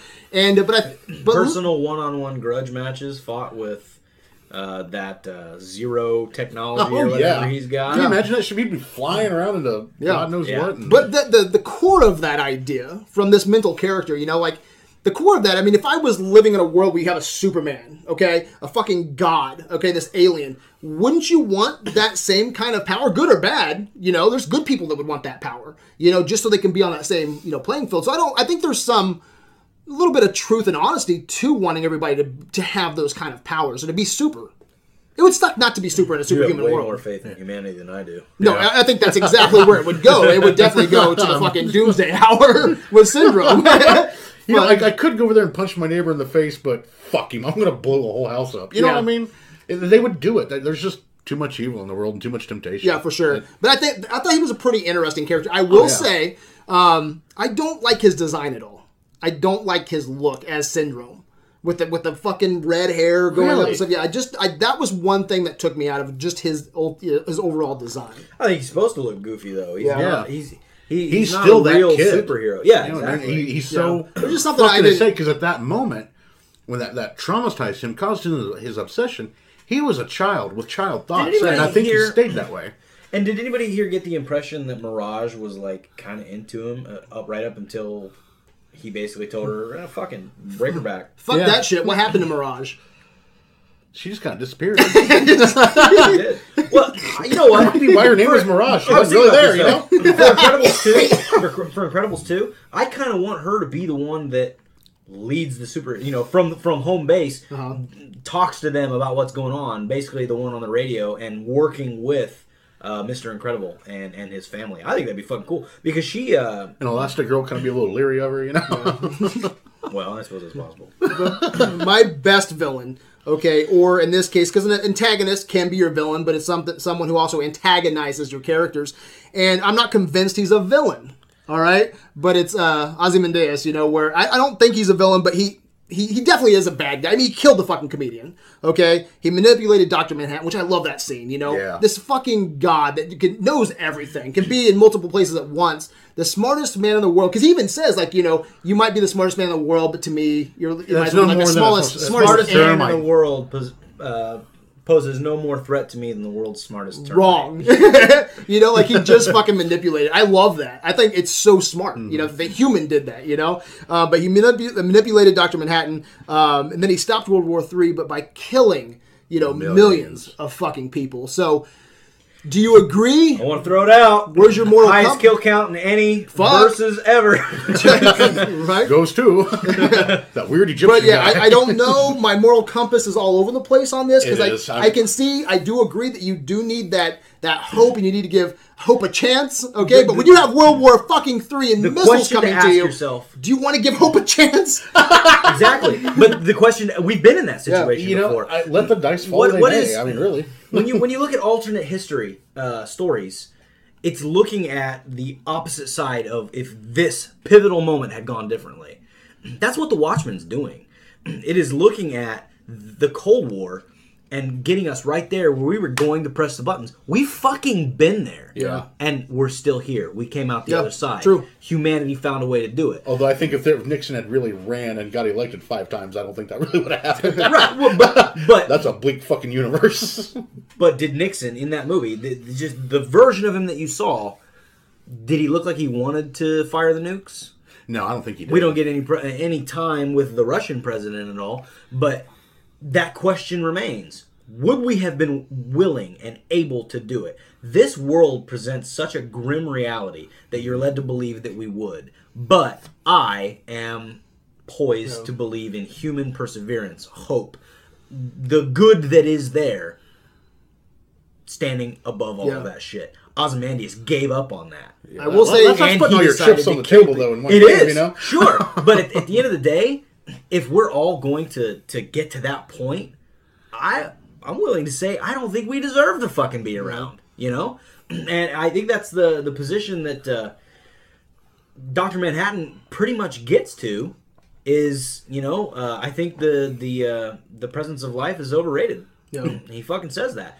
And it is when we take for granted everything we have a reason to be here for, which is what I think that dialogue between Silk Spectre and Manhattan on Mars was all about, which is one of my favorite fucking things in the entire thing. But regardless, I believe in that hope. And when you make that decision, you take that side, you know where you stand as far as Ozymandias' decisions. Do you believe that we could have come out the other side of it, or do you believe that we're so worthless that we have to be manipulated into being and my moral compass is so all over the place. All I can say here is that he sure did antagonize people. You got that goddamn right. Especially Rorschach. So, Antagonized him all over the fucking snow. yeah, that was Manhattan. Oh, yeah, well, Yeah. But no, I that's where I went with. But I thought that was pretty shit thing to do. But no, it's very complicated, and that's what I love about Watchmen, though, and that's where I think it gets better with repeat viewings. I remember when we first started talking about this movie when it first came out, I didn't really care for it, and this was before Zack Snyder was a thing. You know, was this before Dawn of the Dead? I can't remember. Oh no, Dawn of the Dead was his first. Okay. Was it? No, Yeah, I think I'm it was. sure. I think he Dawn might of be the Dead right. was his first movie. Yeah. Okay, yeah, you're right. And I remember, I'm not a fan of Dawn of the Dead at all. I can't. Because it was stand Dawn of the Dead, and then fuck he no. did 300. Yeah, and I like 300. So he See, was. I didn't at like that, 300. He was a bad name to me from the beginning. At this until. point, I do not like Zack Snyder. But at the beginning, with those 3 movies, he had a decent track record for me because I liked. I did not like Dawn of the Dead. I actually loathed that movie, and then I really do like 300. You at one point called Zack Snyder the man's man movie maker. I think that was probably for 300. For 300, yeah. yeah. And then Watchmen just kind of confused me. I don't think I was mature enough or ready for Watchmen because now I was like, that was like what 2009. Okay, Yes. 2009. I was definitely so fucking mature in 2009, but no, 2009. I mean, that's Christ. fucking man. That's what 7 years ago. That's 8 years ago. Okay, 8 years ago. My bad. Fuck my math. But 8 years ago, I don't know. A lot has changed from my perceptions of movies. From 8 years ago. You know what's changed the most, though, is your understanding of the story of The Watchmen. I think that anybody who goes into this with a healthy understanding of the story of Watchmen gets more out of it. And I think that screams at me because it is such a well-done adaptation. You know those what? elements and those bullet points from the story carry over. Yeah. And it's a dry movie. It is a drama. It is not an action. It is a character study. Yeah. With a beginning and an end, and it is bleak and it is not welcoming. It is all those things that everyone got when they watched it and they said, "What the fuck am I watching?" But it's a humanity year at its after best and Iron its Man worst. has Yeah. come out, I'm expecting to watch a superhero movie, and what I get is a bunch of fucking murder, blood, death, dark alleys, and a story Genocide. that has no fucking hope. Genocide, murder, yeah. And just like Brad Bird, Philosophy. and just like Brad Bird, I had no idea about the Watchmen. Graphic novel. Didn't even know it existed. Who's the Watchman? who are those guys? But no, Who's the greatest cynic in this movie? Oh, the comedian. Ozymandias. See, I would have went with the comedian. Comedian cried. He broke Yeah, down yeah, he and did. cried. Okay, yeah, fair enough. Because it was a step too far. He's murdered, he's killed, he's done all these things. Yeah, that list, and he went on Ozzy about that. fucking gave up. Humanity is worthless. You know what? I have to form it to my vision so that they will understand how And you to know what, though? persevere, how to keep themselves I'm alive. gonna go back. I'm gonna back up my statement where I said I don't think I was mature enough because in 2007 is when I started creating top 10 lists. Because I used to buy. Remember Wayne, dude? I would go Yeah. out to the stores and I would buy every fucking movie that came out. I didn't care what it was. I wanted to build up my movie collection. I hear people say that now. I'm like, man, I really wish you would just save some money, man. Pump the brakes because ever since I started doing my top 10 list in 2007, that was 2 years prior to Watchmen. At that point, I was still all over the board and like what I wanted. I had this huge buffet of movies. I'd buy, take in. And now I only buy fucking 8 movies a year, 7 movies a year because of my top 10 list. It's kind of really helped me see what I want from movies. This was 2009. I didn't even know what I wanted. I was still working on knowing myself as a Videolander, if you would, So I don't think I was ready because every time I watch Watchmen now, I see how there's some really unique stuff going on. There's some really cool character buildings, great characters, duos, and all kinds of stuff going on. Themes that I can really sink my teeth into now Which that it's is been fucking all 8 years later. Not a credit to Zack Snyder. Yeah. Well, no, we have to be honest with yeah, you. I will say no, because I think that he tapped into. I think this is probably the best version of Watchmen that we will ever probably get. It is literally, yeah. I don't think that even if they sat down and tried again, that they could get close to what he did. But that is a credit to him being able to take an existing panel for panel adaptation of a graphic novel, using it as a storyboard, and don't fuck with it, and it'll turn out. You know what? He did fuck with it. And I think it makes something better than the original. Writers fucked with it. Yeah, The but he writers. approved, and he had so much creative But that control over story this. was written back in the 90s. Uh-huh. Those guys had written that story back in the 90s. And it was, I read this today, But he changed something, which we'll get into with the ending. He changed something to the ending that I think works better than their fucking story, The Watchmen, with Alan Moore. We'll get to that later then if you're Okay. planning on bringing that up, because I think we probably have forgotten what category we're in. Okay, so we're on Best Hero. It's our 5th category. I'm just gonna jump right into this and fuck it. Mine went to The Incredibles, Mr. Incredible. Okay. Why? Far by far, The Watchmen had the best characters. Everything was so deep, so complex. I watched The Watchmen first. Okay. And then I watched The Incredibles. And he was just, even more so than Night Owl, Mr. Incredible was a classic good guy, but he was so fucking human. Lying to his wife, trying to relive the glory days, working this, insurance job. Getting exhausted, like, oh my God, even the kids, loving his family and stuff, but just like, and that's not superhero. That is fucking human. It's simple, it's basic, and for that, I loved him as a hero. Just because I knew he lived that life. Some of the Watchmen, they didn't. You've got millionaires, you've got guys working for the government, you've got guys that are just fucking crazy and going where God knows where. Yeah. And then you got Mr. Incredible, a family man, 9-to-5 worker. I like that. I think that's doing good. that, and that's why I chose him. Yeah, I think that's good. So you want to say the best characters in Watchmen? I won't argue one bit. Yeah, but I think if you break it down, that's not wrong. I mean, he is a fucking classic hero. Yeah, he's a classic hero type, and he does it well. So I can see that. That's why I chose him. Okay. So I've already kind of covered Mr. Incredible in the duo thing. I think that if I were to pick him as best hero, it would tap into a lot of what I already said about his role in the family and leading with Elastigirl with Helen Parr. So I'm gonna go a different route, and I'm gonna go ahead and pick the only redeemable fucking character in Watchmen, and I'm gonna go with Night Owl because I haven't given him any love myself yet. He was my second choice. He's and Mr. Incredible was my second choice. Oh, right on. I just went the other way because for the same reasons. Honestly, they're very similar that way. They're human, down to earth, trying to follow the rules. Doesn't necessarily sit with him well. I mean, you can tell he misses it. Especially when he talks to Rorschach. And he's a good guy. He doesn't really make any wrong decisions, terrible decisions. The only time you see him really induce any mayhem is in the alley scene where he fucking breaks a guy's arm and basically gives him a compound fracture and sticks out the fucking... I think he was with the Silk Spectre too, and they were talking about the good old days, and he's like, I just want to kick some ass. And that may have been human it. quality. That may have been it. I also think that it was just that's what they do. They fight bad guys. If you put yourself in our way, you're gonna you're gonna fucking get hit, and we're not gonna pull any punches. I think peak physical condition, and there's a little bit that goes into that. One of the merits of the graphic novel was the fragility of the heroes on display. They weren't super. They're real people, and there's real risk there. Dollar Bill gets his cape caught in a revolving door and gets gunned down. You fucking die. Silhouette gets murdered. Mothman gets committed. They're human. They're a little bit of that was in the movie. I think that's better in the graphic novel, better displayed. But we get it said out loud. Hollis Mason says that when Dr. Manhattan comes in, it's the dawn of the superhero.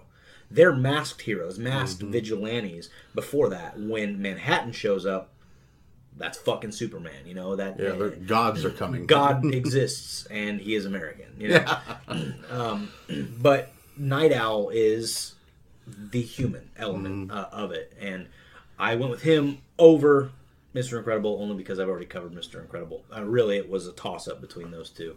I didn't actually. I still don't have anything written down on this paper. I made that down because I made that decision. I made that decision right now. Write that down.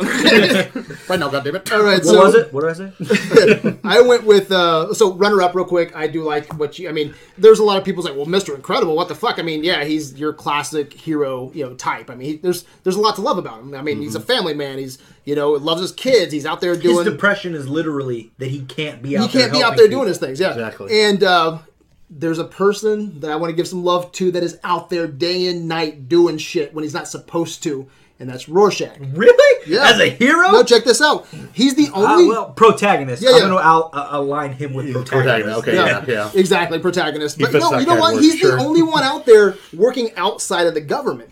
You know, you have a comedian True. and you have Dr. Manhattan who work for the government. You know, fucking Night Owl, he's not doing anything. You know, he's fucking retired. Yeah, he was. You know? What happened to us? You quit. Yeah, yeah. Yeah, Rorschach's probably not funded by shit. And I can't No, well, imagine look, him working I mean, a job. he didn't know that was the fucking Yeah, comedian. he's funded by Night Owl. He didn't, He breaks in and he eats his steals his beans. I stole your beans, but buddy. no, think about this, man. He's out there day and night doing his thing. I mean, he didn't know that was the fucking comedian that got launched through the window. He's investigating a murder, and then he finds out that it's the fucking comedian. That girl, you know, he's out there doing his job, putting the pieces to the puzzle. You know, if it wasn't for And him, I firmly believe that tracking down that kidnap victim happened after they were banned. Yeah. Because the Watchmen meeting was near yeah, the end. the of Keene Act, the Keene Act Yeah. was passed, you know, way before the beginning of that movie. You know, what would you say? Oh no, because it happened when they talked Comedian about it and when- Archie were in. Yeah, he jumped in, out of Archie. the riots.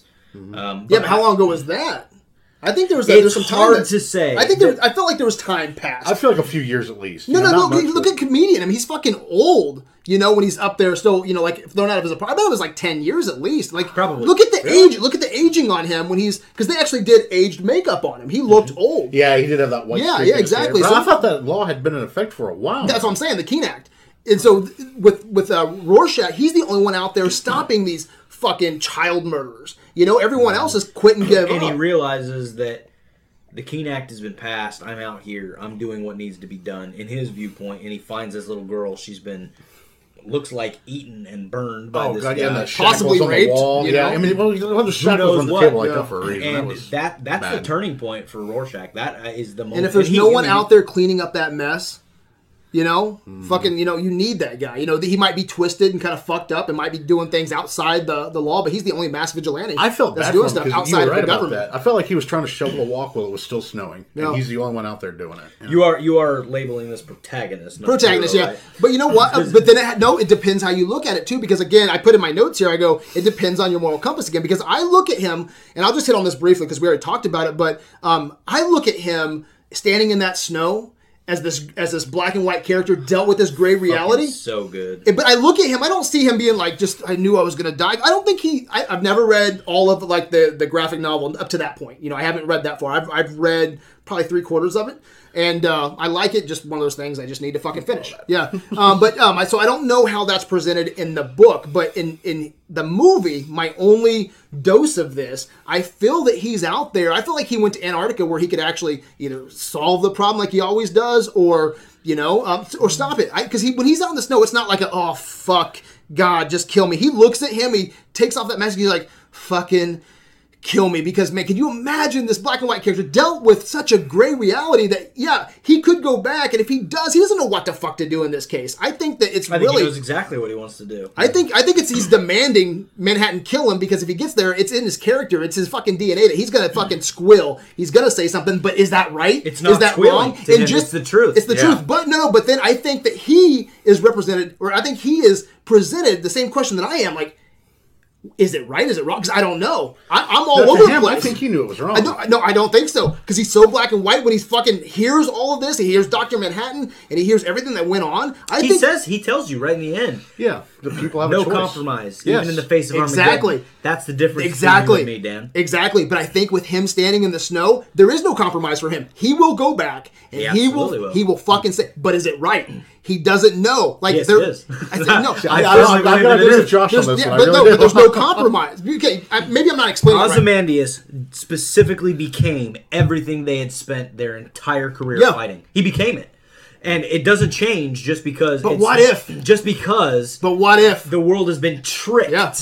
into believing something that's not true. But what if such a black and white character's dealt with this gray reality where he's like, I will go back and I will. See, to him, it's not a gray reality. I'm not going to take that from No, no, you, no. though. That's the beauty of art. Yeah, But you can pull that out But of I that, and I think think that's great. I think that he knows, just like because I think they know that when we're watching this as Videolanders, that we are going to be presented with this moral, kind of balance, this moral trick that we got to figure out. And I think with him, where there is no compromise in the what was that quote? There's no compromise in the. That's the difference between you and me, Dan. No compromise, even in the face of Yeah. Armageddon.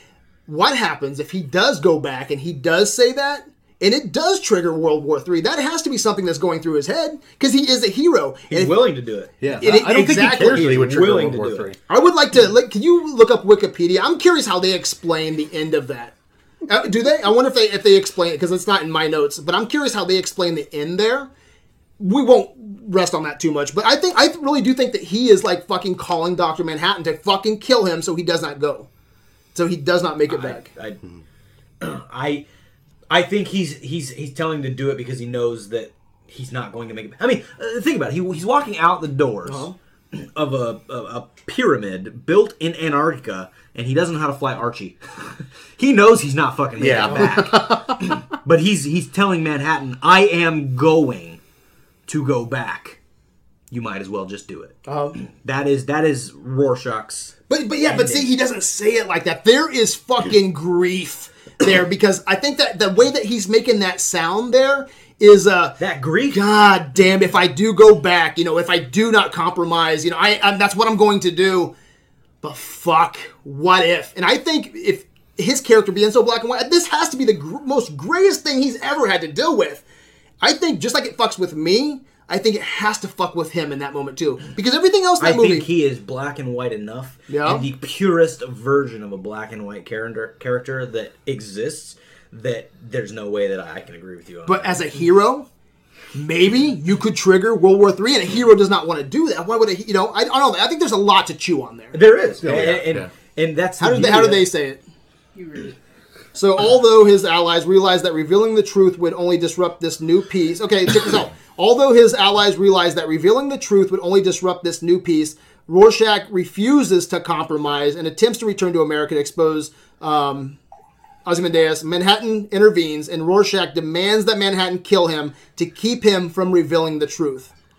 I disagree. Yeah? I get something completely different. Manhattan complies. I don't think killing he does him so he won't tell the truth. So he's asking him to fucking kill me so I don't have to fucking cause World War III. And that is goddamn awesome. It's a wonderful sentiment. It's a wonderful sentiment. It really comes down to what you believe Rorschach I just is. got it hard on. Oh, Jesus Christ, look at the size of I think that's badass. So sacrificing himself not to cause Armageddon gets me excited. But also to preserve his ideals, to Yeah. never compromise. Maybe you're right. I don't know. I think that's a wonderful way to look at it, and it could go either way. And Yeah. regardless, it's still a powerful ending. Yeah, it is. I love it. So let's get into best kill. We knew this was going to be a long one, Oh, guys. fuck yeah. I was ready. And it's episode 200. Exactly. We deserve this. Yeah, fuck yeah. All right, Best kill. kill. God, I haven't picked one yet. Yes, I wrote down all like fucking 15 million of them. There were so goddamn many. I went with The Incredibles. Syndrome getting his cape caught in the fucking propeller. That's nice. You know, I love it. Because, after all this shit that's happened, what's he doing? He's fucking monologuing. Yep. He's Oh, distracted. so good. His cape gets caught in the thing. He gets shredded and blown up simultaneously, and it's just beautiful. And that's a dark moment for what is, for the most part, a lighthearted family movie. Yeah, it fucking is. He But doesn't he's come back got from a that big- shit. Yeah, no, there's no He's way. kidnapping a child. In the Yeah. process, he's got to be like, I'm going to steal your baby. I'm going to raise it as my own. Oh, fuck. And to me, I love, there's a lot of great kills, but I felt that Syndrome, that was it. Yeah, let me talk about it real quick. That's my runner-up, okay? I love it. It's, Jack. You finally get to see what his power is. He Yeah. goes ape shit on Syndrome, He okay? goes fucking Fantastic Four, turns Yeah. into a fire. And He's Bob- a shapeshifter. Bob Turns throws... into a little demon. oh, yeah, and then a metal thing. Mr. Incredible throws a fucking car, okay, into the propeller, okay, which causes his fucking cape, which they warned us, okay? Several times. Yeah, and then he fucking just, it's awesome. The cape kill. And that's the thing. It spent so much time on that fucking cape Yeah. thing. And It pays it off. And monologuing. Watchmen starts with the death of a superhero. Oh, yeah, that's before... Of a masked hero stuck in a revolving door because of his cape. Yeah. And he got shot by I hate to break this. Oh, the real quick. similarities. Who was the guy that had the noose around his neck that stopped the comedian from raping Silk Spectre? Hooded Justice. I like his Justice. look. Hooded Justice. Okay, thank you. I thought that's who it was, but it's like wasn't a lot of detailed information in there. Yeah, Hooded Like- Justice didn't come up a lot in the movie. Okay, he was yeah. kind of a footnote. I got you. Which is actually consequently why there's special features on the disc that cover the story of Hooded Justice, because he actually dies in the graphic novel, like off camera, so to speak. And I don't remember if he's murdered or if he just disappears. I think he just disappears. It's been a while. And we talked about the stakes in Incredibles, how it is dark. Like, you know, There there's is, like something Josh touched on. That's why I think it's for children and adults alike. the henchman, the villain in Which is something Incredibles. Pixar does well. yeah, they are do. willing to use deadly force against any of the characters, which I think raises the stakes a little bit. So, all right, what do you got, Josh? So, Syndrome is literally the only kill in that movie that I can reference, in Incredibles that I can reference. Well, I don't know. The ending doesn't show it, but a lot of fucking people had to die when the enemy droid was there. Somebody was flying that fucking plane. Yeah, but There's a lot of off-screen deaths in Incredibles. A fucking lot. all deaths in that movie are consumed in fire, which consequently, explosions were a new thing for Pixar. They had never done them, so that was Really? So yeah. that didn't even occur to me. That movie pushed a lot of boundaries. I'll get into that later with one of my awards. But basically, a bunch of fucking people crashed planes and blew up. The guys that Mr. Incredible may have thrown the fucking rail car thing at, Yeah. fucking just they may have died, and I might be able to note that one, but. For the most part, Syndrome's the only one in that movie that has incredible death. Watchmen, however. Like every 10 seconds, somebody gets fucked. So I'm just going to go through the list I've got here real quick.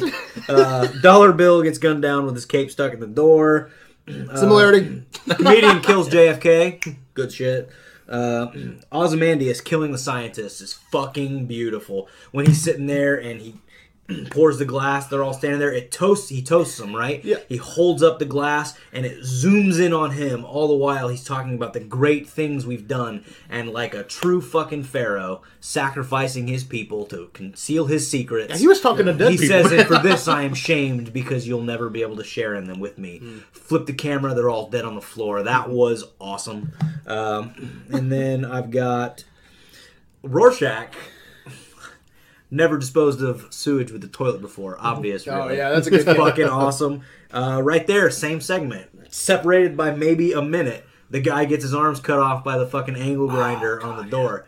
That's some bitchin' shit. Bitchin' shit. They were one man down before they even got the fucking door open. Dr. That. Manhattan. Pick an explosion. I don't fucking care. But I'm gonna pick the ones. I'm gonna pick the ones in the bar that cover everyone Yeah. in Oh, yeah. the slop. Oh, that's yeah, they're left just like over. on the ceiling and shit. That's in my notes. It said anytime that Dr. Manhattan makes someone explode. And I'm Works gonna for me. That's some reference. bitchin' shit. I'm gonna reference the bar where the women had the shit splatter all over the face, but Rorschach specifically was one of the most powerful kills in the entire movie because of the emotional weight that moment carried. But my best kill that I went with is the one that took the longest. And that's Rorschach hitting that motherfucker in the face with the fryer. I love that shit. That was good. That whole moment was awesome. So that's the one I'm going to go with. All right, my best kill, very simple, man. Ozymandias killing millions to stop nuclear war and just, you know, stopping the destruction of our planet. And 15 million plus to choose from. Yeah. So you went with genocide. Yeah, That's what well, you- yeah, that's a fucking badass kill. but stopping World War III in the process and blaming it on the fucking blue guy with the big dick. Good call. That's a bitchin' shit. That is some bitchin'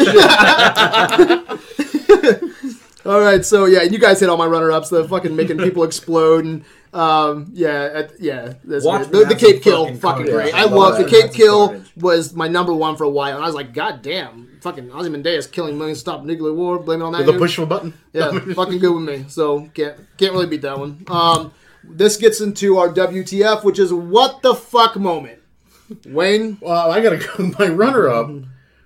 Speaking of Dr. Manhattan's dick, I gotta admit, I could not stop looking at this dude's dick. I just couldn't. I mean, there's this big blue dick constantly. I mean, but here's the thing: sometimes he's wearing bikini briefs. I don't know if I was relieved or disappointed whenever he wore those. You know what I mean? And nobody says anything. You'd think there'd be like, dude, Dr. Manhattan, I love you. You're a genius. Cover your cock. But no, everybody just accepts this as, oh, there's Dr. Manhattan and his dick. You know, nothing gets said. It's the elephant in the room. it sure is. So to speak. But that was my runner-up. But all in all, the thing that just I thought maybe I'd missed something, and I rewound this part 3 fucking times. But they're on Mars. They're in his fortress. You know, they're flying around. You know, all these metal whatever workings going around and shit. Silk Spectre gets upset. She hits it a few times. The whole fucking thing shatters. The fuck. What if he would accidentally hit a rock? What, the whole fucking fortress would shatter? What's this thing made out of? Glass? Yep. It just that bothered me. That bothered me bad. I actually really liked it because it's a discussion about the fragility of a machine. Us humans being that machine, and how we crack and we break, and how easy it is to get to that point. Did he expect any humans up there, though? That was a Exactly. that was a representation of her emotion. Just in case, I'm going to build this one fucking structure of glass so I can prove my point. I'm Dr. Manhattan. I could build like this ultimate, like something unbreakable, but fuck it.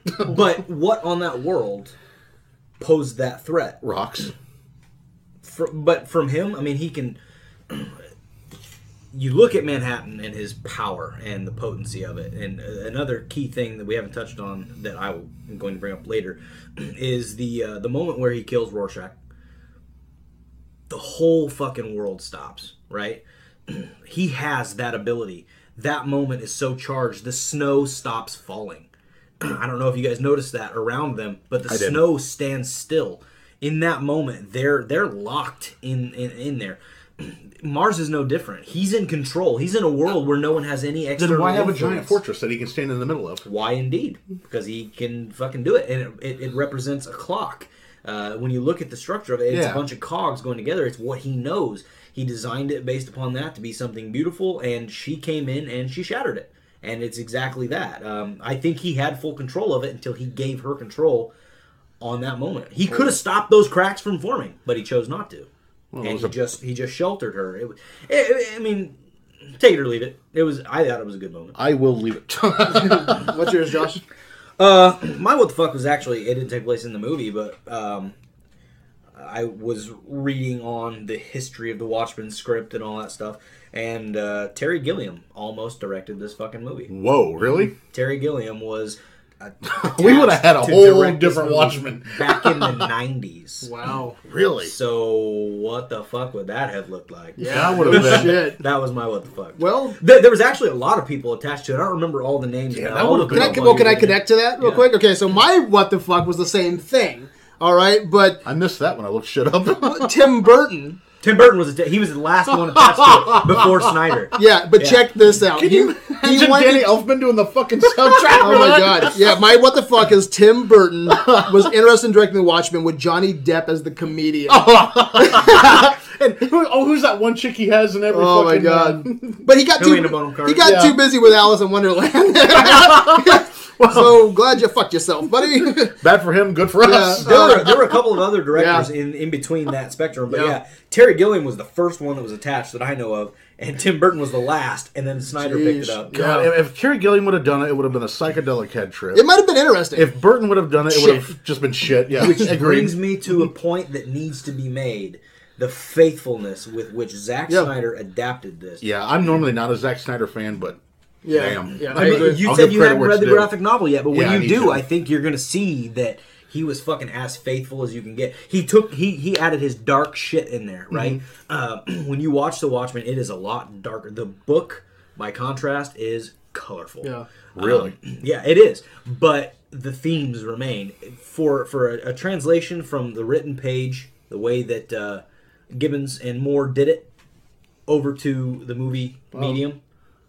It was a perfect translation. Check this out. Another what the fuck for me. Runner up, okay? I just couldn't get past Johnny Depp as the fucking comedian. Goddamn. That would have been bad. But my another runner up was, Alan Moore. He doesn't want to even fucking watch The Watchmen. To this day, I don't think he has. And he's just fucking all shitty with Zack Snyder. And I'm thinking to myself, I can be so shitty with someone who put your book back on the bestseller list in 2009. You know what fucking... He respects it more than... He's seen what they fucking did with League of Extraordinary Gentlemen. Rightfully so. All right. I can see some bitterness there. Another runner-up was, what happened to Mirage, Syndrome's partner. I don't know what happened to her. But another maybe she was on the plane. plane. On the island. Oh, I figured maybe she was on the plane. But she was, kind of crucial to getting them there and all kinds of stuff. But launched the ship. because they couldn't get the rocket. They needed to get the rocket. How do we launch it? They had a discussion about that, and she's like, "I'll do it." So she pushed the button. Usually, She's you on the have. island. Usually, though, you have a little bit more going on with that kind of character. Yeah, you know, like Syndrome's a third girlfriend. You Because know? you see that she's going through a transition. Yeah, exactly. She's obviously leaving Syndrome. I didn't feel like there was any completion to that. There was not. You're right. There was So not.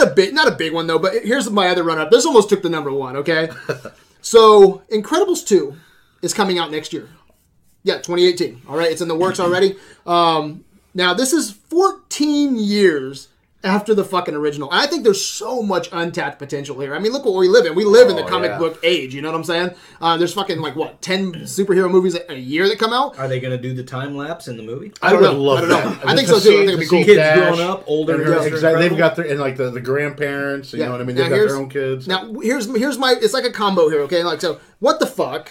14 years. I hate that, man. If you were like, say, Incredibles was your fucking number one favorite movie of all time, you're fucked. It's like Avatar. You know, can you imagine if that's your favorite movie? Been waiting 20 goddamn years, 15 years for a fucking Avatar sequel? Fuck that. I think that's Who does dumb. that? Yeah, No does, shit. Yeah, yeah, all right. if you're that much of a go fuck yourself. Yeah, End of right. Story. Who gives a But fuck now what you check think? this out. How does Cars, which I think is the shittiest Pixar film, how does it get 3 goddamn sequels and something that is so untapped and considered a masterpiece that you won't do a fucking incredible sequel, but you'll do 3 Cars movies? Because to me, it's not aimed at adults at all. It is aimed directly at kids. But it's popular enough. I mean, look at the poll. And look who they use. They what's that dumbass redneck's name? Larry the Cable Guy. You know, I mean, you use somebody popular. Mater? Yeah, somebody popular like him that people just love. Yeah, but I have to argue though. I think that they prey on people's stupidity when they make movies like But see, that. I got to argue this though that they know it's considered a Pixar masterpiece. It's highly rated, and the poll. You look at the poll. Everyone loved fucking Incredibles. It blew Watchmen out of the water, and they're still doing a sequel just in 2018. Okay, so the money's there. Anything that Pixar makes is fucking gold unless it's Yeah. The Good Dinosaur. You know, there's money in Incredibles for sure. I mean, I'm it's all for the Incredibles. I was talking about Cars. Oh, that's what I'm saying. But I think Incredibles is so untapped, and it should be. Yeah. I don't understand why we had to wait 14 years to get a fucking part 2. That's crazy to me. You know, at one time, Time Magazine nominated Adolf Hitler as Man of the Year. People's stupidity. Yeah, and Hitler loves King Kong. That's right. But enough of that shit. No, I'm just saying people I get have preyed an answer on. for that. Honestly, I don't know that I can address that. I'm vaguely familiar with the production history of The Incredibles, but it comes down to Brad Bird being really dedicated to his story. I know that he 14 did years Iron is some serious Giant, dedication. and it was a critical failure. Yeah. Or I don't know if it was a critical failure. It was definitely a financial bomb. Yeah. They didn't make any money off of it, and he moved into this, and it's good to be buddies with John Lasseter, I guess, because he got in. He was the first director that was hired by Pixar from outside the company. Everything else was done from within. So once he finished this, I read a quote from him where he said basically he came in and he made a lot of people worried. Yeah. By asking for all these things for Christmas, but in the end, he ended up getting almost everything that he wanted. You know, and it stressed the studio a lot because they had to adapt a bunch of technologies. Yeah.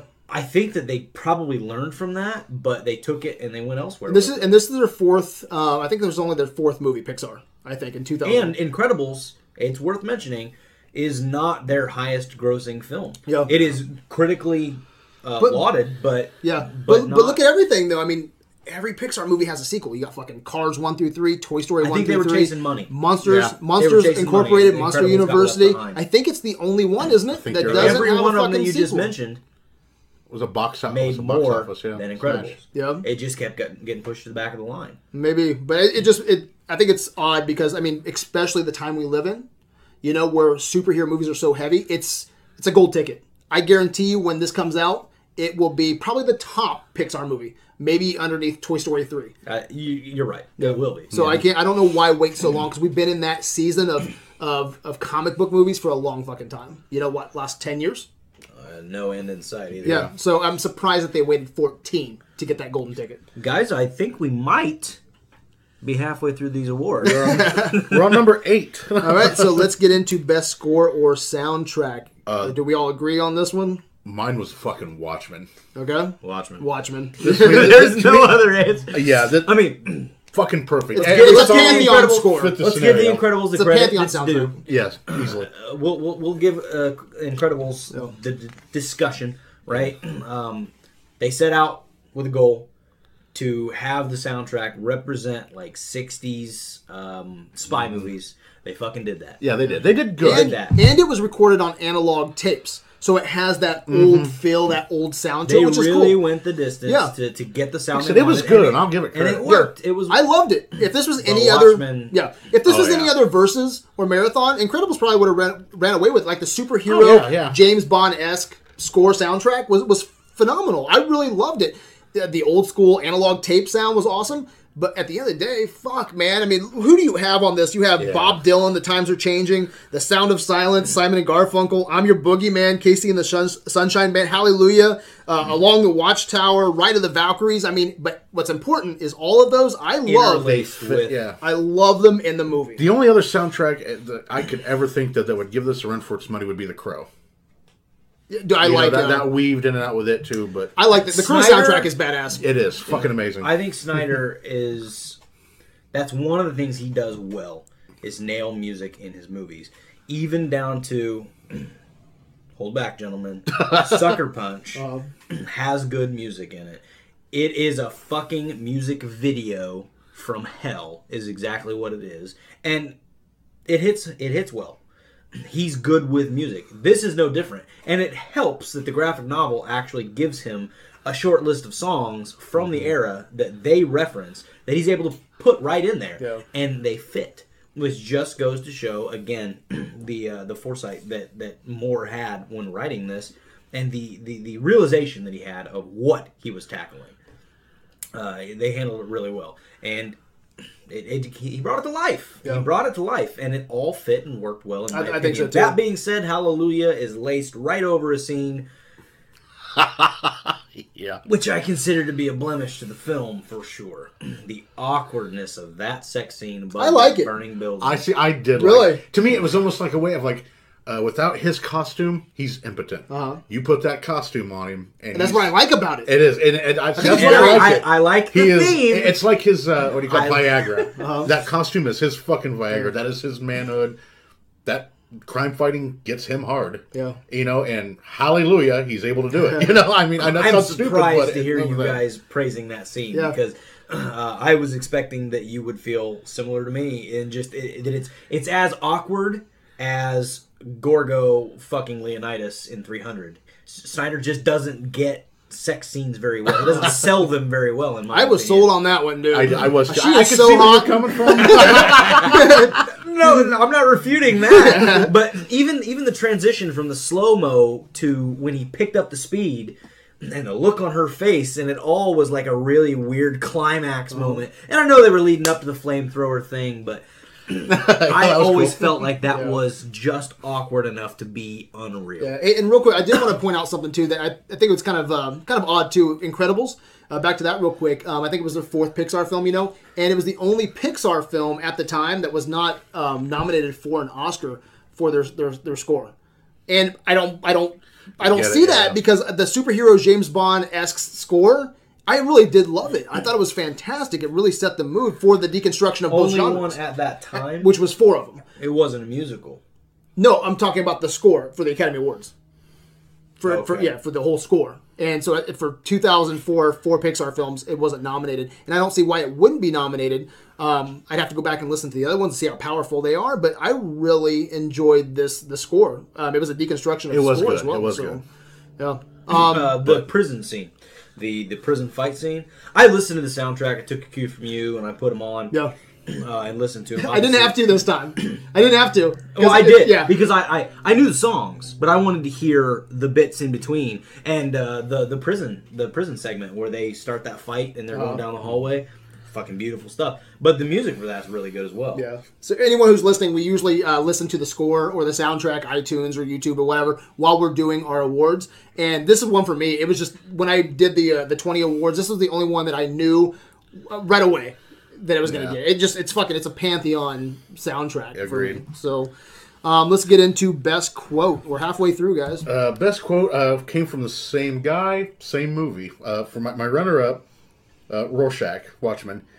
if God saw what either of us did that night, he didn't seem to mind. And that tells the story of when he became Rorschach. Yeah, from that day I knew. That's when he snapped.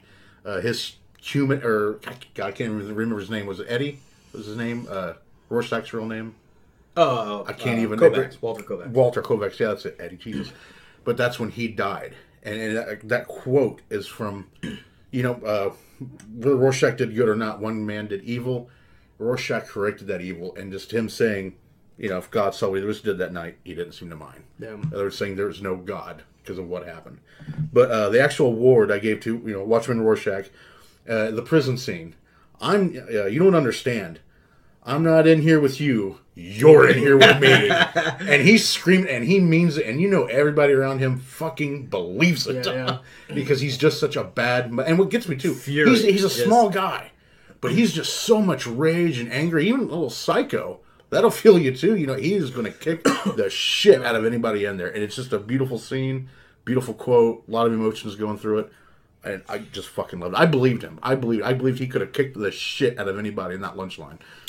So I went with, none of you seem to understand. I'm not locked in here with you. You're locked in here with me. That line, everybody that watched that movie remembers that fucking line. So when you talk about the potency of a quote, the presence and the memorability of a quote, that line has it. It's fucking beautiful. That's why I tie it with my best kill, because he fucking thought that shit out. Oh, yeah. He's walking through the line. He knows it's coming. And he's walking. He's looking.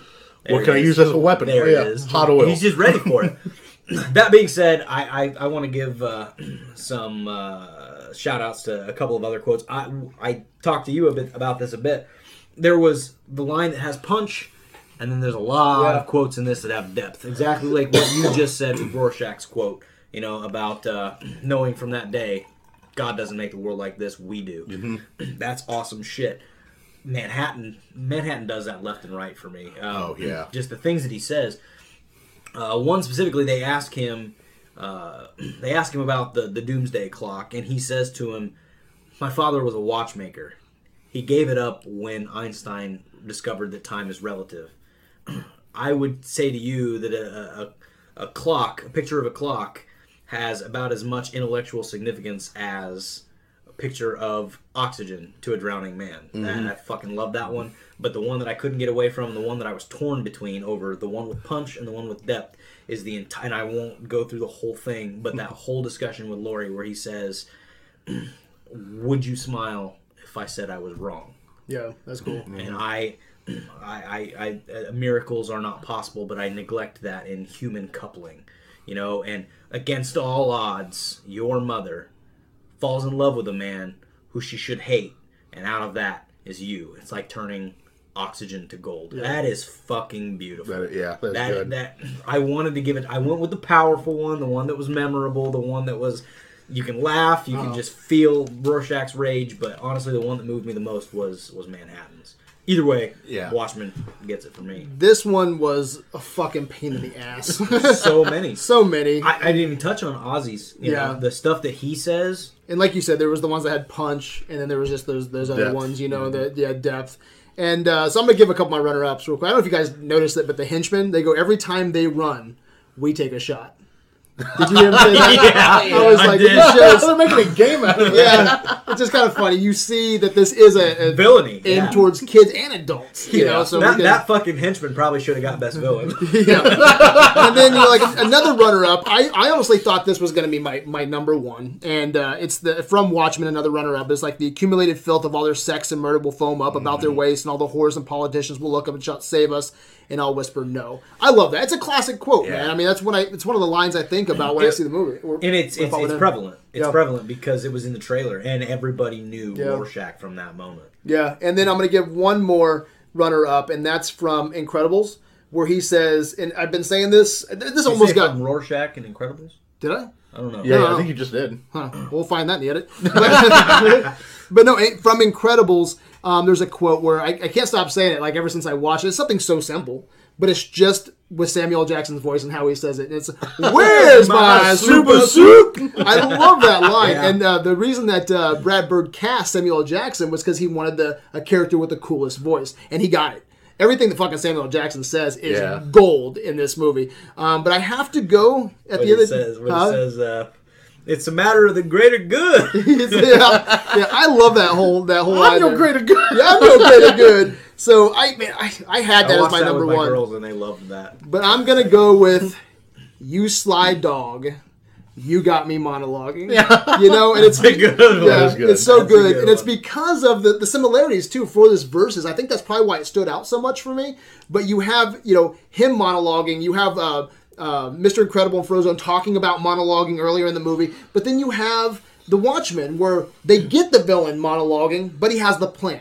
And I have to tie that directly to Watchmen, Ozzy's line where Yeah. he says, do you think I would explain my master stroke? Do you think I'm a comic book villain? Yeah. That I would explain my master stroke if there Yeah. was any chance you could stop me? And I he's- triggered at 35 minutes. Yeah. And what is he doing? He's explaining everything. He's explaining everything he wants to do right in front of the city. So I thought that fit perfect for our little verses here, and I loved it. You Sly Dog, you got me monologuing. So I also loved that line. yeah, Loved it. Great, lot of great quotes. I could have picked fucking goddamn 10 yeah. from Watchmen, but that was so good with the similarities. I had to go with something for Incredibles. So let's get into best screenplay. For me, it was The Watchmen. Okay. Remember, I love the screenplay for The Incredibles. Great story, But The Watchmen, there was so much going on at one time. So fucking much. And it It's all an tied in intricate together, and it's beautiful. I mean, you've got, Jesus Christ, I don't even know where to begin. You got somebody killing them off. You see, you don't know who that is. You've got Rorschach, wanted for murder, so there's always somebody after him. There's mystery going on. I mean, there's just always something. You got people in the threat of nuclear war. That's going on with all this. You just don't know where it's going to go. The cool Exactly. take on alternate, America, which is really cool. And you've got like this, I might as well say a god, messing with time travel and Kikions and stuff. Well, look at our best character. All of us had a hell of a time coming up with yeah. our best character. Right there. That's on the written page. I really almost at one point didn't quite know what the movie was going to be about. I was like, where's this leading to? Or just this murderer? Is nuclear war really going to happen? Yeah. And by the end of the movie, it all ties together and it's fucking perfect. So, like I said, Incredibles was good, but my screenplay, Watchmen, hands down. Yeah. Yeah, and I mean, obviously, you guys probably know where I'm going with this. Watchmen it has a leg up. Incredibles never had a chance because Watchmen already exists as one of the greatest stories that I've ever experienced. Incredibles is special, no doubt about it. The way that it's written, it does exactly what it sets out to do, which is, I'm not even sure if it was set out to deconstruct the superhero genre or if it did that as a byproduct of tackling the family stuff that he wanted to go for. But that's what it did, and that's what it did well. What it offers, though, is so much less than what's on display in The Watchmen. And it's presented well in that world. They cover world building, character building, depth, intricate storylines. All that stuff's on the page because all of that is right out of the book. It's lifted right out of the book. And first and foremost, the thing that has to be mentioned is it's an adapted screenplay, and it is one of the best adapted screenplays that I've ever experienced because it does what other adaptations are not willing to do, which is not fuck with it. No. They try and make it their own. The changes that were made were well suited for the medium jump, right? Originally, Watchmen, the ending was not Manhattan. It was this genetically created alien thing, right? It was supposed to be the threat of alien invasion and all that. In this one, it made so much sense to go with Manhattan and to tie that to an energy crisis thing. It just worked. If you had done the alien thing, what would that have done to the budget? No. You have to take that into account. All those things get taken into account, and the way that they adapted that story was well done. To the point where Alan Moore, who fucking hates the idea of anything that he has ever done being adapted into a film, said, I've read that script, and it is literally, I think it is the best that Watchmen could have possibly been done. That being said, I won't watch that piece of shit. I mean, he fucking he read it. He read the script and he was impressed with how well they did adapt it. That speaks volumes to me because Alan Moore, I respect his writing ability and his character design, everything about The Watchmen. I mean, it speaks for itself. He's Alan fucking Moore, and The Watchmen's one of the greatest things that I've ever experienced. For him to praise it after he's already got so much negativity for the concept of it even being adapted tells me that it's a good adaptation. And then I've experienced it. You know, it's there. I can watch it, and it parallels the book so well. I'm driving this home because it is an adaptation that I think people need to give credit to, because more often than not, you see adaptations that take liberties, and this one didn't, and I feel like it works because it didn't. Yeah. And I'm going to agree with you guys. That's where I went. I do want to give some love, though, to Incredibles because, like I said earlier, I got into a little bit of a conversation in the poll with Nathan, and he was pretty much like, very, very quick and dismissive of Incredibles. And it's a lighter tone for sure, but I can't not stress enough how important it is to have this movie that, I've been married for 20 fucking years. I think there's a lot of... I was joking around with this older guy not too long ago. He's like 75. He's like, what am I going to do? Get rid of my wife? I'll have to train another one. I was just joking with him, He just this fun little, old guy humor, And he's like, oh, I got you, Brad. And I was like, but it was, it's like, I love my wife to death. And it's, people fall into these romances where it's just real quick, and then what happens 3 or 4 months later? You kind of, that romance wears off, And I just see a lot of people go through that. I think it's really cool to have this movie that focuses on family and friendship and it does it marriage, and I think it does it really well. I think those themes are so important. Are the themes a little bit deeper in Watchmen? Sure, but I think a little bit deeper. Well, for sure, but no, that's what I'm saying again. I mean, this is an animated movie we're talking about that's dealing with some really heavy family themes, and I think that's so important. So I want to give it some love real quick, and I also wanted to give some love to the idea of why the superheroes are outlawed, because at the end of the day, with talking about the outlawed section of the movie, I actually kind of like the Incredibles better on that point. I like, because with the Watchmen, you have the Keene Act. And it was because, our superheroes got a little bit too crazy, too wild, sadistic, and violent. And so it's like, no, we got to outlaw this stuff, and that's how that happens. With Incredibles, I like that it's more of a collateral damage thing, because every time I watch a Marvel movie or DC movie, that's always in my, it's always in my head, and they answered this like in 2004 when it came out, fucking, what is it, Mr. Incredible's trying to save somebody. It's the same thing, though. What's that? Between the two movies. No, but I like how this is collateral damage, and the Keene Act wasn't about collateral damage. Those two things, it was. Yeah, I mean, it's about the cost to benefit ratio, creating carnage. Yeah, I think it's the same thing. I think that both laws that are passed represent the tone of the movie that they're in. Yeah, exactly. But that's what I'm saying. I like them speaking to collateral damage, like fucking what is it, the L train. And skyscrapers. It's the reason for the turn. It's the reason for the turn. In Incredibles. It's in Watchmen. Yeah. They talk about it. But it's a backseat thing. It's something that, Rorschach is against the law because they've put him out because of the Keene Act. Dryberg's in retirement because of the Keene Act. They're all already affected by it when we first are introduced to them. Mm-hmm. Whereas in Incredibles, we get the nice Glory Days moment. Yeah, but I like the small little details though, of because we watch all these superhero movies, and Mr. Incredible gets fucked because he saves this guy and breaks his neck. Okay, when he's trying to commit suicide.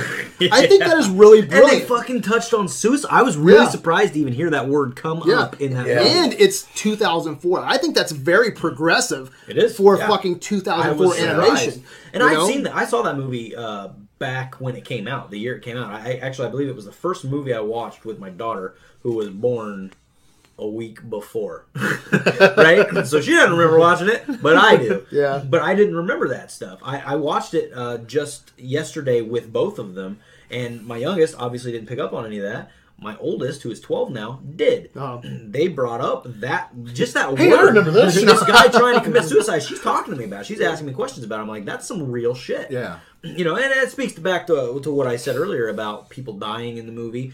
I think it's really well done, and I don't want to discredit it. Yeah. Because that stuff is there. You've got the family stuff, and you've also got the seriousness that's there, masquerading as a children's movie.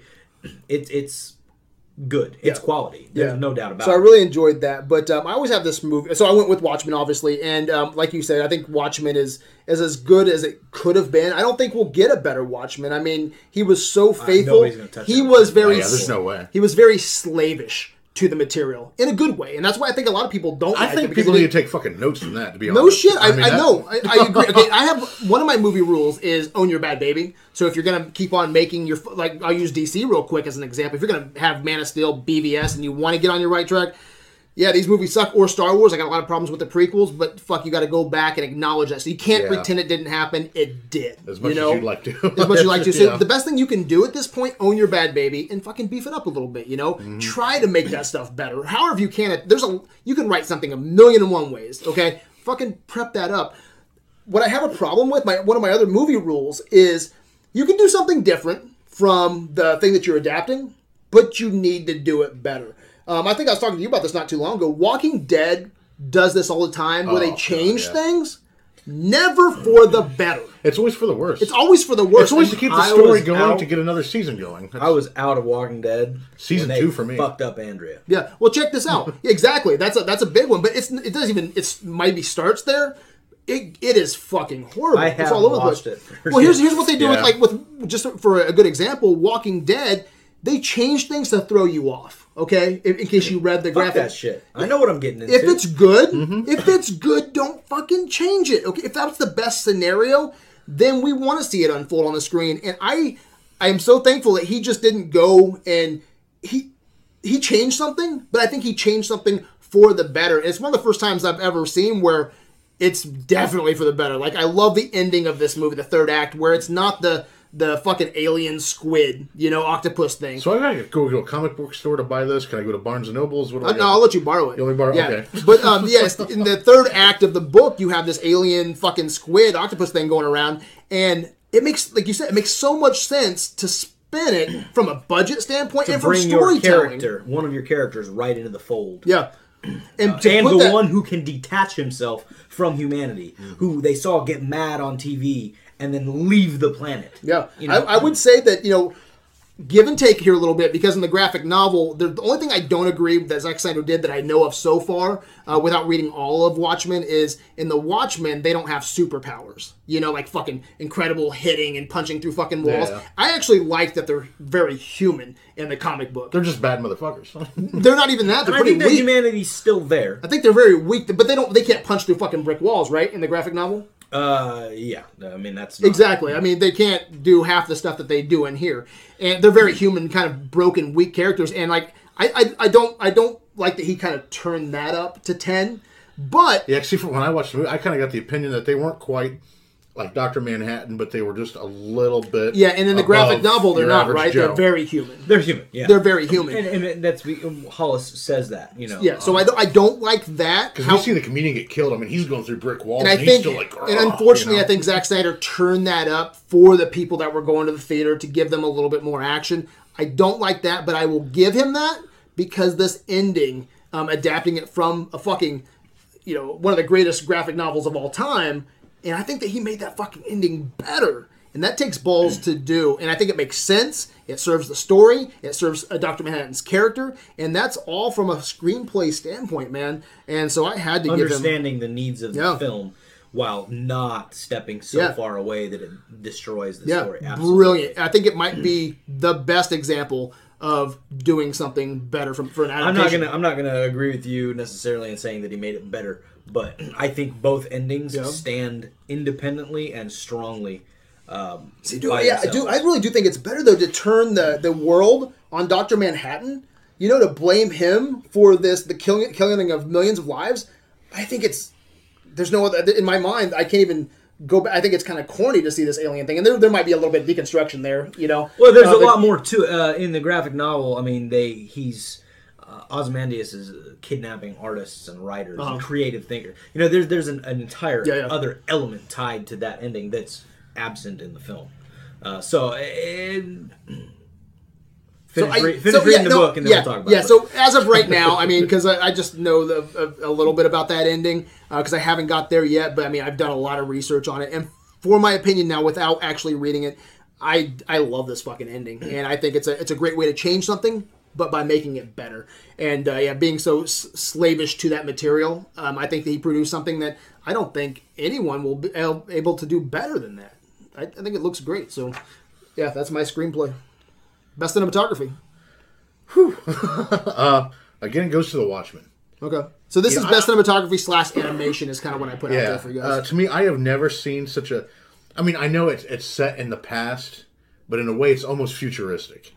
And I have not seen such a bleak, dark, depressing atmosphere since Blade Runner. Yeah. I think that's good. Yeah. And Watchmen, it's almost as good. Mm-hmm. You know, I like tip of the hat to The Incredibles. Looks good. Everything's great. But to me, The Watchmen, it pulled me in. I believed in that reality. You know, it's very bleak, very dark. I believed it. It just looked great. You know, that's a good comparison, too, because I don't think Blade Runner did very well when it came out, but then it got a cult following.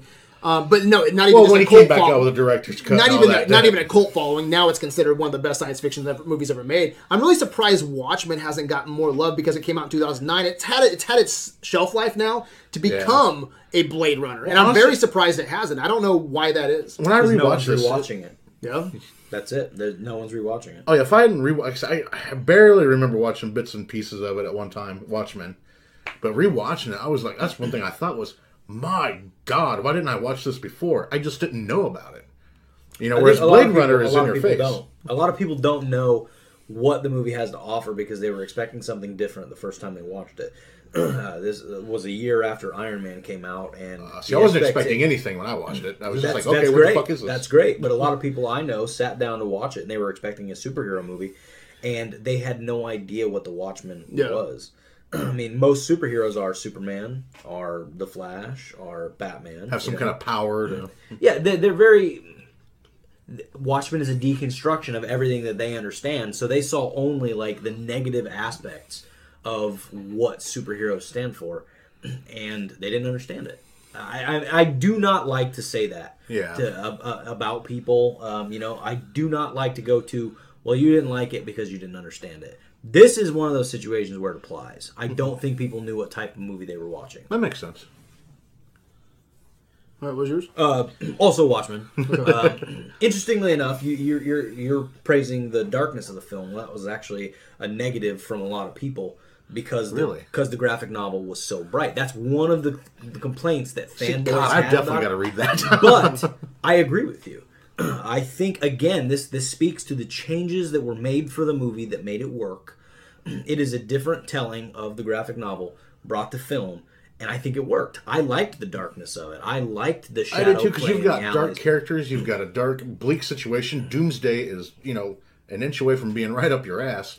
You need to have a bleak, dark atmosphere and scenario in which these people live. That color in the Watchmen graphic novel was praised for being different than other things in the graphic novel medium, right? So what we've done with the Watchmen is essentially taken it back to the form that's more accepted. So he brought it back mainstream a little bit by going darker, and I think that worked. You asked the question about tone, about dark versus light.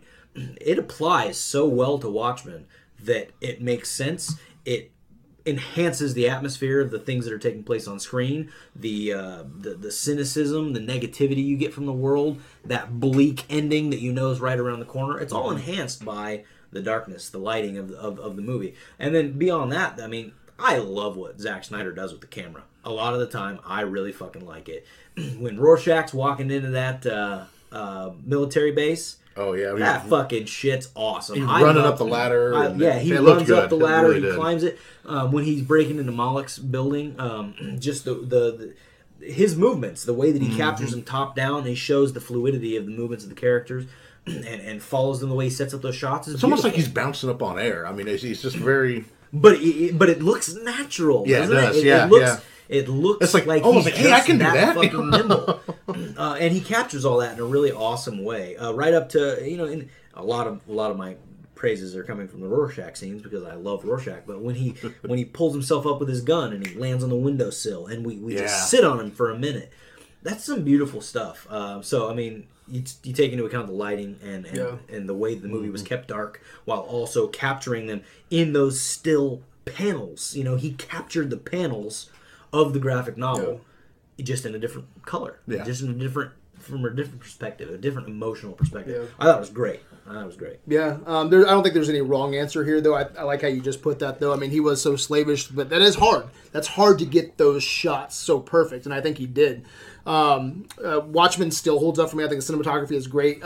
He does a little bit too much slow-mo for me. That's one thing. I like his slow-mo. Do you? There's just, I think it's, right now, it's just kind of See, dated. normally, I thought so he Zack did it Snyder. at just the right moments. When It was Rorschach timed comes out of perfect. Moloch's apartment, he's dragging those matches across the floor, Yeah. pulls it up, and starts shooting. Some of it I works. fucking love Yeah, some that of it stuff. works. And Some when of the it doesn't. comedian was getting killed, I thought he did, like I said, the whole fight scenes, he slowed down at just the right and out. moments. Yeah. Speeds it up for You the see impact. you see like and an impact shot and then zoom back up and back to full speed again. So normally I don't like Zack Snyder. Yeah. I really don't. But this, I think he really shone. I think on what's this. important though too is that for being 2009, it still holds up really well. Like yeah. there was a couple scenes where Dr. Manhattan you could tell was a little dated, but still with fucking 8 years of improvement. I still think it holds up, and it needs to be considered, Yeah. one of the best, I think, because some of that times that takes me out, when something looks kind of shoddy. Mm-hmm. And for being 8 years later, I think the movie really does hold up. With that said, so I think the cinematography is great, but I'm going with animation. And you already kind of hit on it a little bit, and I almost thought you were going to go with this because you hit on it. But with The Incredibles, it was one of the first times that they had to really animate CG humans, and that was a real fucking hard job. There's actually a quote here from supervisor, the technical director. He said that the hardest thing about the film was there was no hardest thing. This is the first time that they worked with challenges like fire, water, air, smoke, steam, explosions. It was the biggest story that Incredibles ever done. It was the most locations. And just all together, I think this movie looks fantastic for 2004. I think it still holds up, and this is like Pixar's fourth film. So from an animation standpoint, I think they fucking nailed it. I think everything looks great. See, I'm with you. I think it looks good, but just They had Watchmen four. stays out way They had better. four. I think the family four looks times. 4 times the number of locations from any Pixar movie. That's Terrain. Yeah, Terrain did not stick with me. right. Especially with the Omnidroid fight in the end. And what was it called? That's what I'm the saying. The first one was the Omnidroid. What was the second? The second one had a different Yeah, name. it I did. can't remember what it was called. But when they were fighting, there was one particular scene where it was just like a green grass, and then you had the water's edge, and then there was a road, and I saw all that, and it looked like a fucking Lego set just put together. Yeah. Too smooth, didn't have any texture to it. Not to say that's a fault of theirs. They were focusing on other things, I think, and that probably didn't need the attention that they were giving to other things.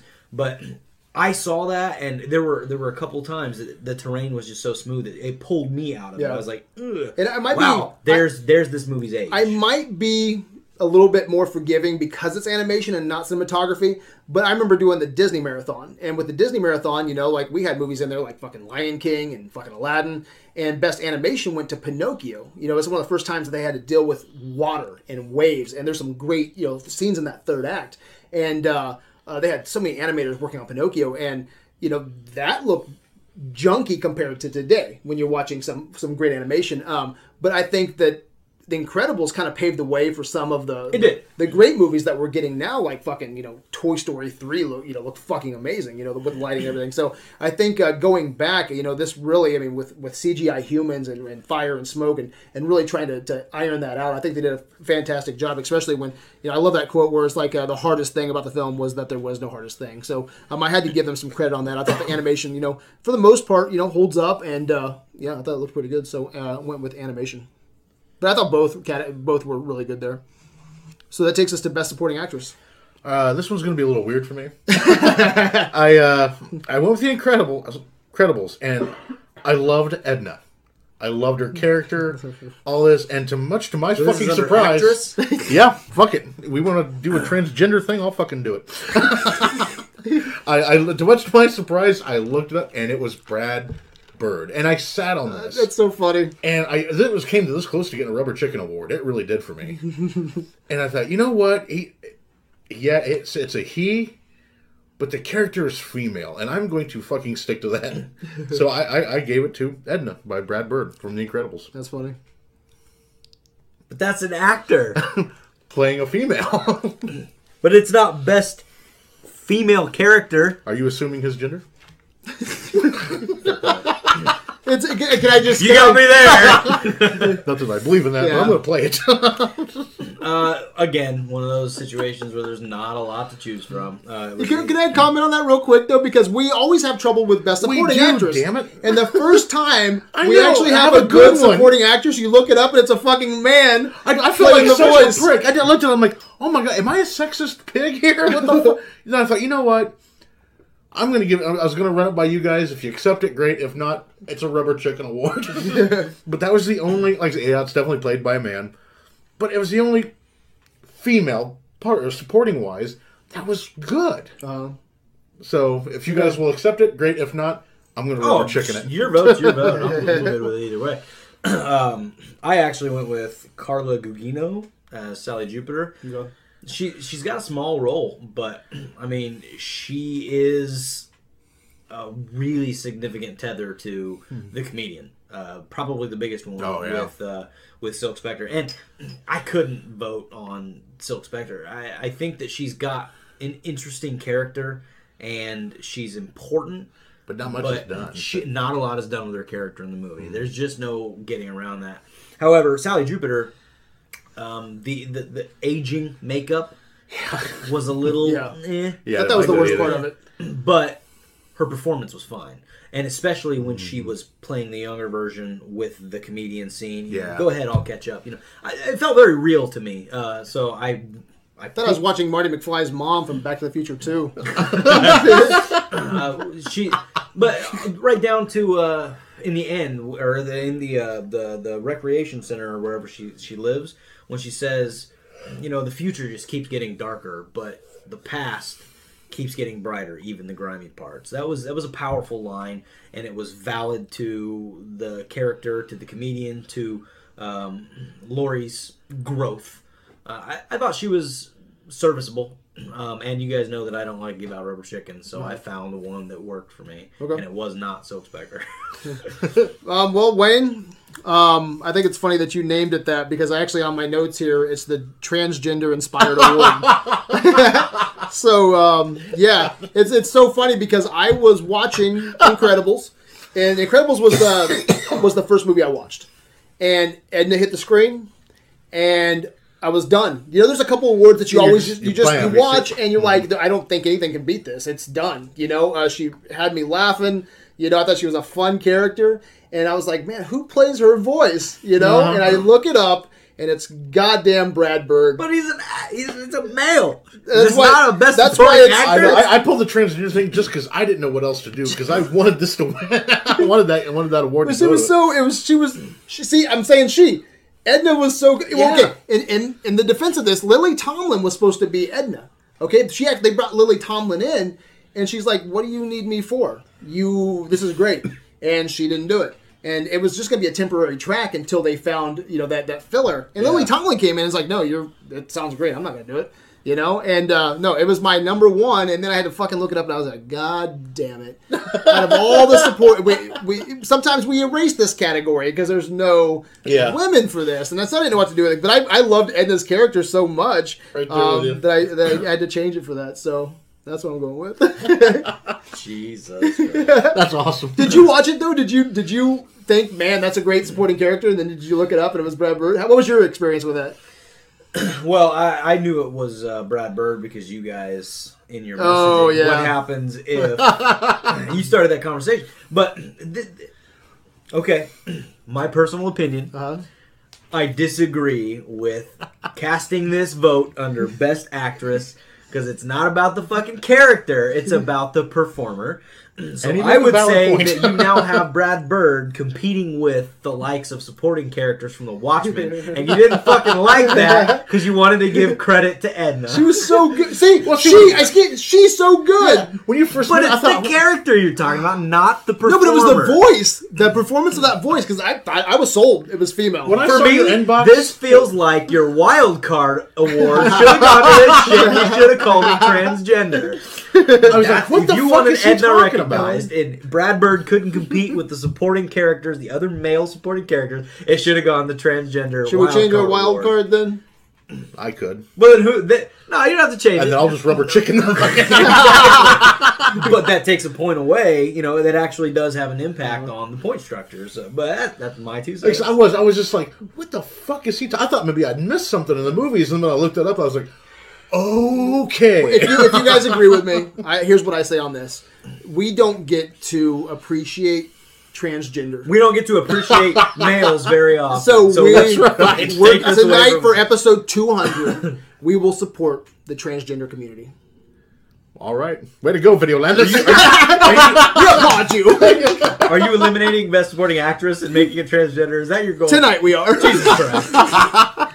Because it's episode 200. Oh wait, let's get the fuck away from this and let's go to best supporting actor. Let's do that. Mine. Oh God, that's no. Honestly, he wasn't in it very much, but I loved his performance. The Watchmen. I go to Amalek, Matt Fuhrer. Okay. He especially just that was good. his retired part. It was really just amazing the way he spoke. You could tell this man was done. I didn't know maybe if he'd turned to good or any of that bullshit. You know the kind of cancer you get better from? Exactly. Not that that kind. kind. He was facing death. Maybe he was. He didn't get personal with Rorschach for obvious fucking reasons, but you could tell. I mean, he was just like, you know what? Whatever. I don't fucking care. That scene shows the force that a small person like Rorschach has, because he's standing behind him. When he puts him in that fridge, it's just so fucking fluid and natural. Oh yeah. And I love, like I said, the way he spoke, and you could just tell. I mean, just like I say, wasn't it very much, but his presence and his attitude just spoke of a man who was done, who was beaten down by his, Yeah. his villain role. Exactly. The comedians. Exactly, and you could tell there was some other, I'm sure, arch enemies the comedian could have went to drunk and crying, but he went to this guy, and the way he's like, I pissed my pants and all that. I mean, it was just the way he spoke, the way he acted. Like I said, small part. Definitely good. Was it in the, because I watched both cuts, was it in the director's cut of theatrical where you actually see him dressed up as the villain from the 40s? I think it was in this one. Yeah, it it was was. theatrical. It was. I love that scene. That's the I only love one that scene. watched. It's real quick. It was real quick. it's the I love black that and scene. white. Oh yeah, and you could actually, he's got like a, it's the comedian standing next to him with a big smile. Yeah. It was black and white? Like, yeah, it was black and white. Another similarity, they both have black and white scenes showing the past. We but made like our point on that. If anybody wants to argue with it, you deserve the What the Fuck Award.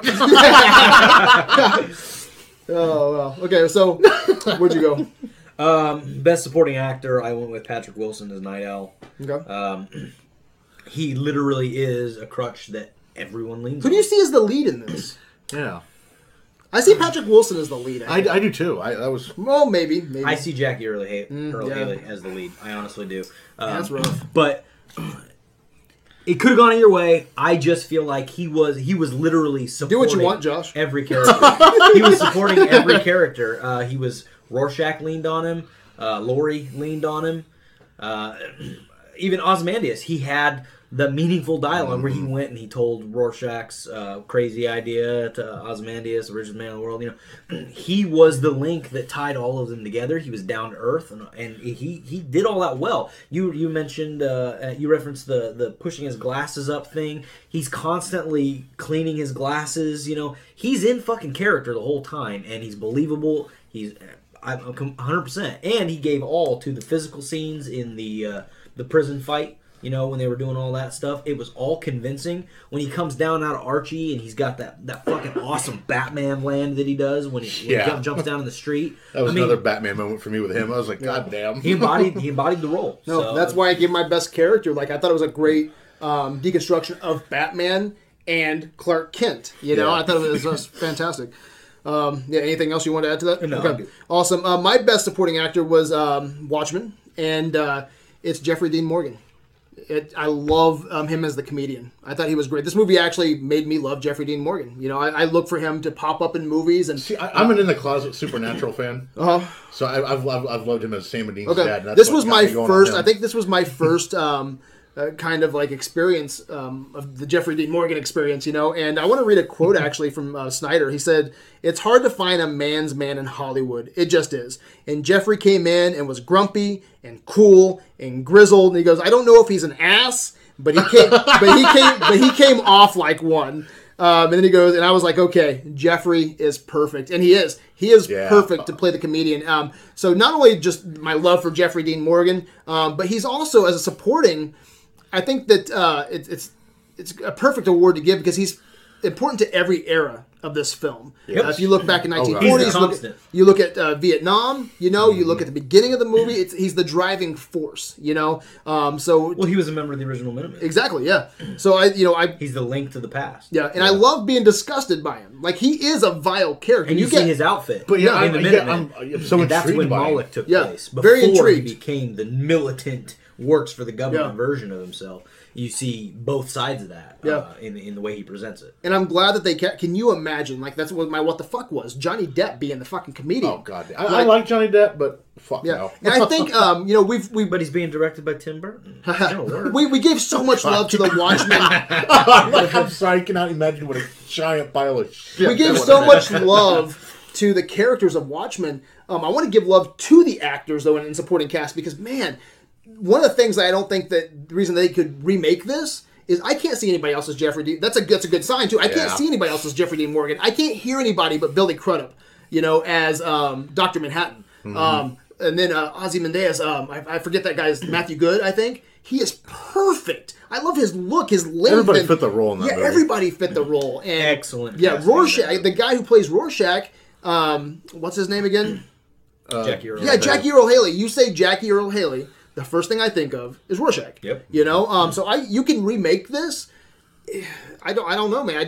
I'm connected to the actors and the actresses in this. I think they're fantastic. So I want to give that some love. But I also want to give a runner-up, Samuel L. Jackson as Frozone. Yeah, he was did good. Fucking awesome. I hit on it earlier where Brad Bird hired him because he wanted the coolest voice, and it is every time that he speaks in Incredibles is fucking cool. He's got your attention. He has your attention. He commands it. Hey, yeah. And again, he's not in it very much. I think that was kind of a bum deal too, because I really would. I hope that in Incredibles 2 that Frozone gets a little bit more time. That'd be great. I think that would be awesome. But for the time that he was there, he was awesome. Sold it. Yeah, he sold it. So golden. Best actress. I really liked Carla Gugino from The Watchmen as Silk Spectre too. I thought she looked like her mom, but she was. Who'd you say? Silk Spectre 2. Okay, so Malin Ackerman? Because you said, who'd you say? Isn't it Carla Gugino who played that? Silk Spectre 2 is Malin Ackerman. In The Watchmen, right? Yeah. Not the 1940s that got raped by a comedian. Yeah. You're talking about her? No. Okay, so you're talking about Malin Ackerman. I must have got the name switched around then. Okay. My apologies. You're talking about the one that goes around with Night Owl. Yes. That's Malin Ackerman. Yeah. So, Okay, wow. Okay, I got the name switched around. My apologies. Lori. Yeah. Yes. I loved her as Silk Spectre too. The way she interacted with Night Owl, and honestly, it's so unlike her mom. She was almost innocent, not quite the, lack of a better word, floozy that her mom was. And like I said, she seemed to feed off the other characters, no matter who she was around.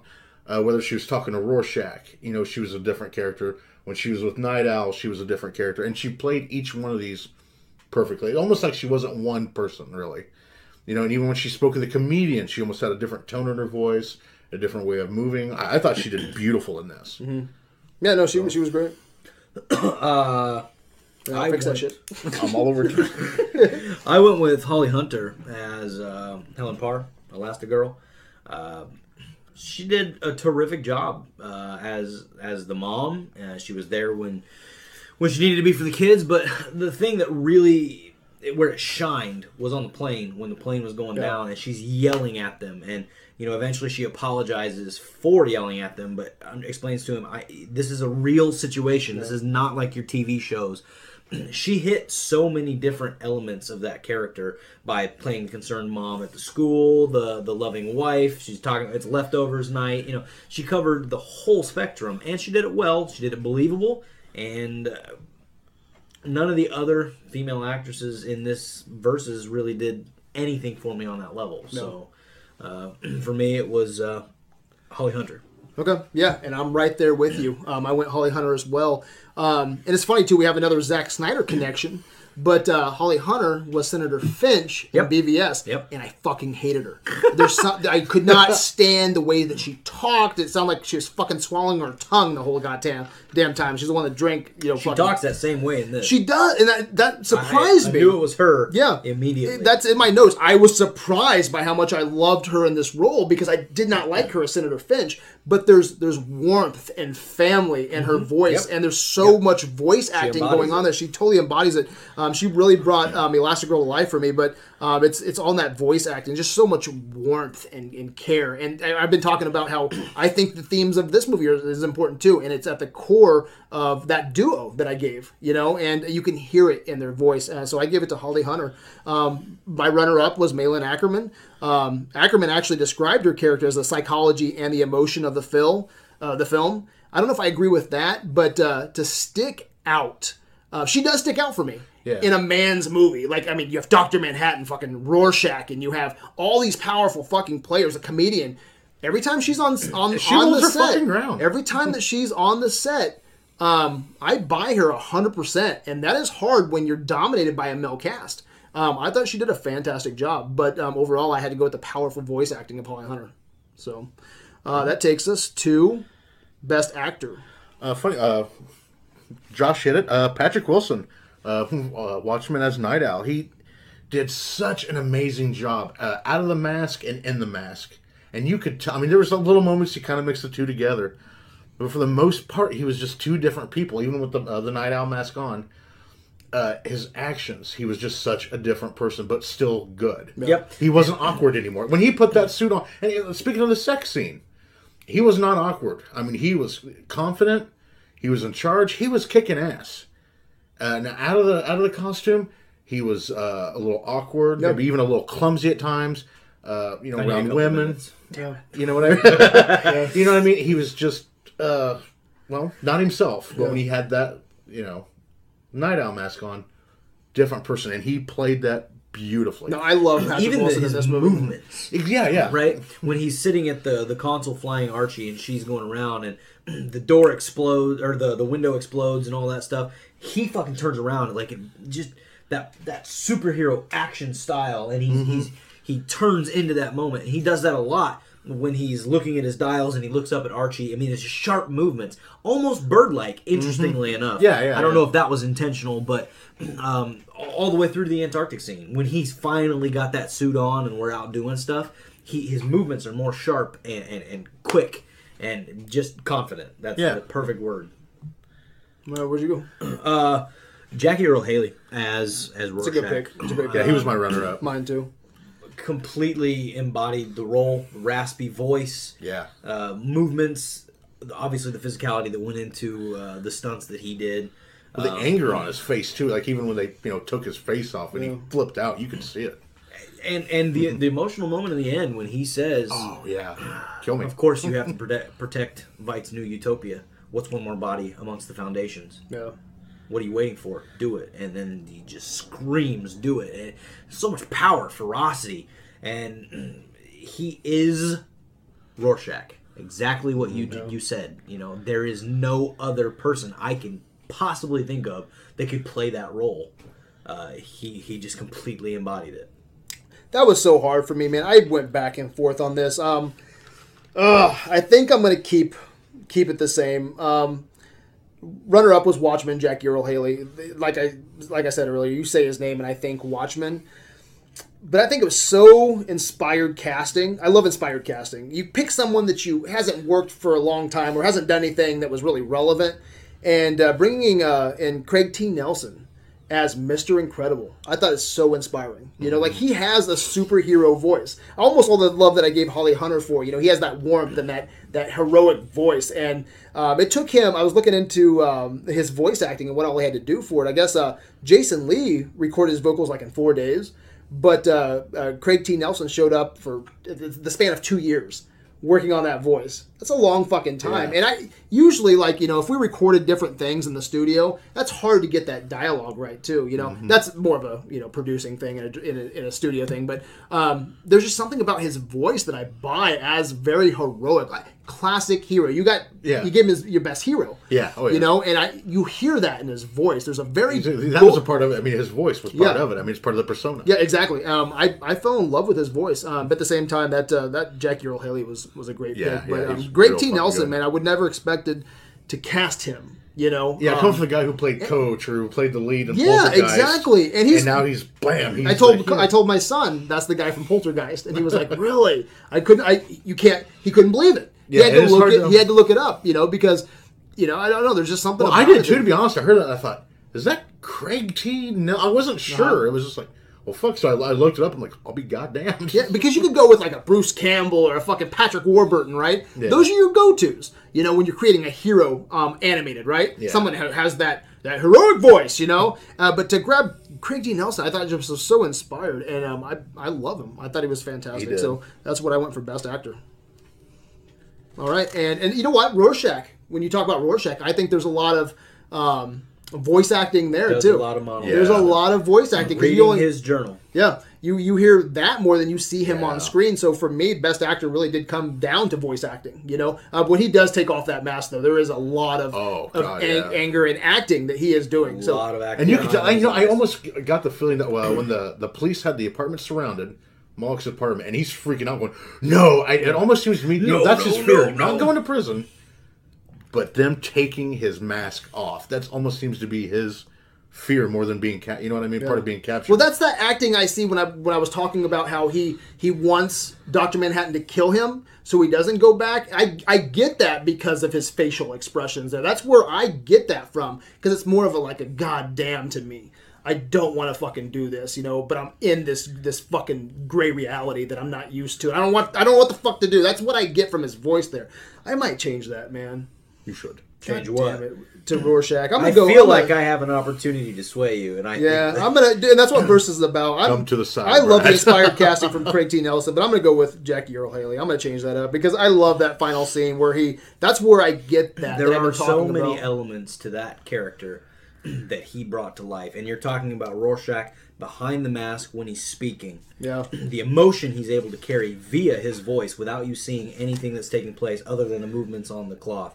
And then you've got his journal and his actual acting as what we'll call I'm going to change that. I like that. I'm going to go with Jackie. That sounds better. I like that. I can sleep at night. Jackie Earle Haley. I like that. No, that's good. All right. Best scene. To me, like I said, just so many of them, but my award goes to The Watchmen. Comedian jumping out of Archie. That's cool. To the song. Even the song was perfect. I'm your boogeyman. He was the goddamn boogeyman jumping out of that thing. And he doesn't even hesitate. What's the first thing you do? He punches a woman in the face. You know what I mean? He just gets up and everybody's like, well, you know, who gives a shit? He's a watchman. He's one man. And this lady gets in his face. Like, the first thing he does, just knocks a bitch out. Shows her who she's messing with. Yeah. And then, Night Owl's and Archie going, oh, this is heavy, man. We all assumed he was firing, rubber bullets or some shit, right? No, not from the way things... There was people, I'm sure it would knock a person unconscious or anything, but there were people laying on the ground, gone. They were just gone. I think he was firing 12-gauge shotgun rounds. Oh, my God. Up into... to me, that's what it looked like. I'll have to rewatch that scene. Yeah, I've always wondered, Look at it. There's people just... You know, it seems very comedian that he would do that. You know, they're not crawling away in pain like, oh God, that hurt like a motherfucker. But doing it in front of Night Owl, Well, that's why Night Owl just was like, and even the scene continues. He jumps down. He's like, what about the American dream? And this is the one thing I agree with on the comedian. He's like, this is it. They came got to it. It came to, and I believe that to be so fucking true. People are going to get everything they want, and they don't realize that there's a well, and the well's going to run dry. No. You know, like Fury Road again. No. Oh yeah, here's all the water. It's gonna be the greatest month of their life. Yeah. But all of a sudden, that one part of the day isn't gonna seem so fucking bad anymore once that month's over. You know. And that's it. You know, they got the dream. They got everything. The well's dry. Yeah. And of course, they're gonna just start blaming everybody. And I love that whole scene from the moment he jumps down. The music's going, and I'm rooting the evil guy here just because he's having fun doing it. And that's the thing and about he's the just comedian. Like, The comedian is the one character in all of the Watchmen that I don't fully understand. I don't feel like I fully understand. Just when I think I do, he does something. I'm like, oh, whoa, I was fucking right wrong. because they jump around with his humanity and his complete and utter lack of regard. I don't even for think he human life. understands himself, really. I don't think he tries to. Yeah, I think He doesn't question it. He just goes on He's instinct. reckless in the way he moves through life, and he finds a way to just deal with the shit. He's so broken that he puts himself together by being this mockery of it. Well, he even threatens Night Owl in that scene because he's like, "Hey, man," and he's like, "Don't you Get your hands fucking off touch that. me!" Yeah.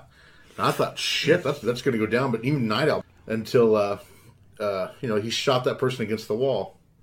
It was a beautiful scene. No. What's yours? So this might be a cop out, but I don't think so because it's the one thing that we have talked about a dozen times during this conversation, and that is the ending of The Watchmen. That whole segment is so powerful. From the moment where Dr. Manhattan asks him, "What's that? Some new ultimate weapon?" He says something like that and turns on the TV. Yeah. The whole atmosphere of that segment changes. Everybody realizes what's happened. And then you see all of them start to turn inward about what are we going to do? How do we respond to this? Laurie says, "We're not going to do this." Dan says nothing. Rorschach says, "I'm leaving." And just that ending, that internal question that everybody's forced to ask themselves, and specifically outside between Rorschach and Dr. Manhattan. The snow stops. Those two are looking at each other. Manhattan's eyes are pale, and there's nothing there, which speaks in and of itself to the type of man that's behind those eyes. Yeah. And he's not willing to see things from any perspective, and Rorschach knows it. The end is there. The writing's on the wall. I mean, the ending of The Watchmen, the movie, the graphic novel, one and the same to me. They're just so powerful. To me, when he turned on those TV, that's when, to me, it seemed to click with everybody. This is real. I mean, there was some fighting going on to the point, some serious shit going down. But when he turns on the TV and you see all the news and all the Two media superpowers going retreating on from over each this, other. it's like, this is fucking real. It happened. I think that's when it all sets in for it too, and that causes a chain reaction to Rorschach and Manhattan. Even Dr. Manhattan really might have. All through there, when Manhattan kills Rorschach and Dan hits his knees and screams no, he fucking rushes back inside and Ozzy just takes the hits. Oh yeah. He's like, you haven't idealized humanity. You've mutated it. You've destroyed it. I can't say enough good things about the ending of that movie, and the conversation that it generates is just limitless. Yeah, it was fucking phenomenal. We've been back and forth about it. Who's the bad guy? It's just too powerful to let go, and it is the most powerful scene in the entire verses between these two movies. Right on. I talked about this earlier. I'm going to give it my runner-up. Is the argument between Bob and Helen. I love that scene. I think it's great where he has that revel on his shoulder and he's trying to. Well, the building was coming down anyway. Oh, there's a building. Yeah, exactly. I love that scene. It is a terrific scene. Yeah, I think it's a great scene. That's my runner-up, and then I also love the scene between Bob and Lucius, or Frozone, where they're talking about the monologue, and we've talked about that. But I love that where he's like he starts monologuing. He starts like this prepared speech about.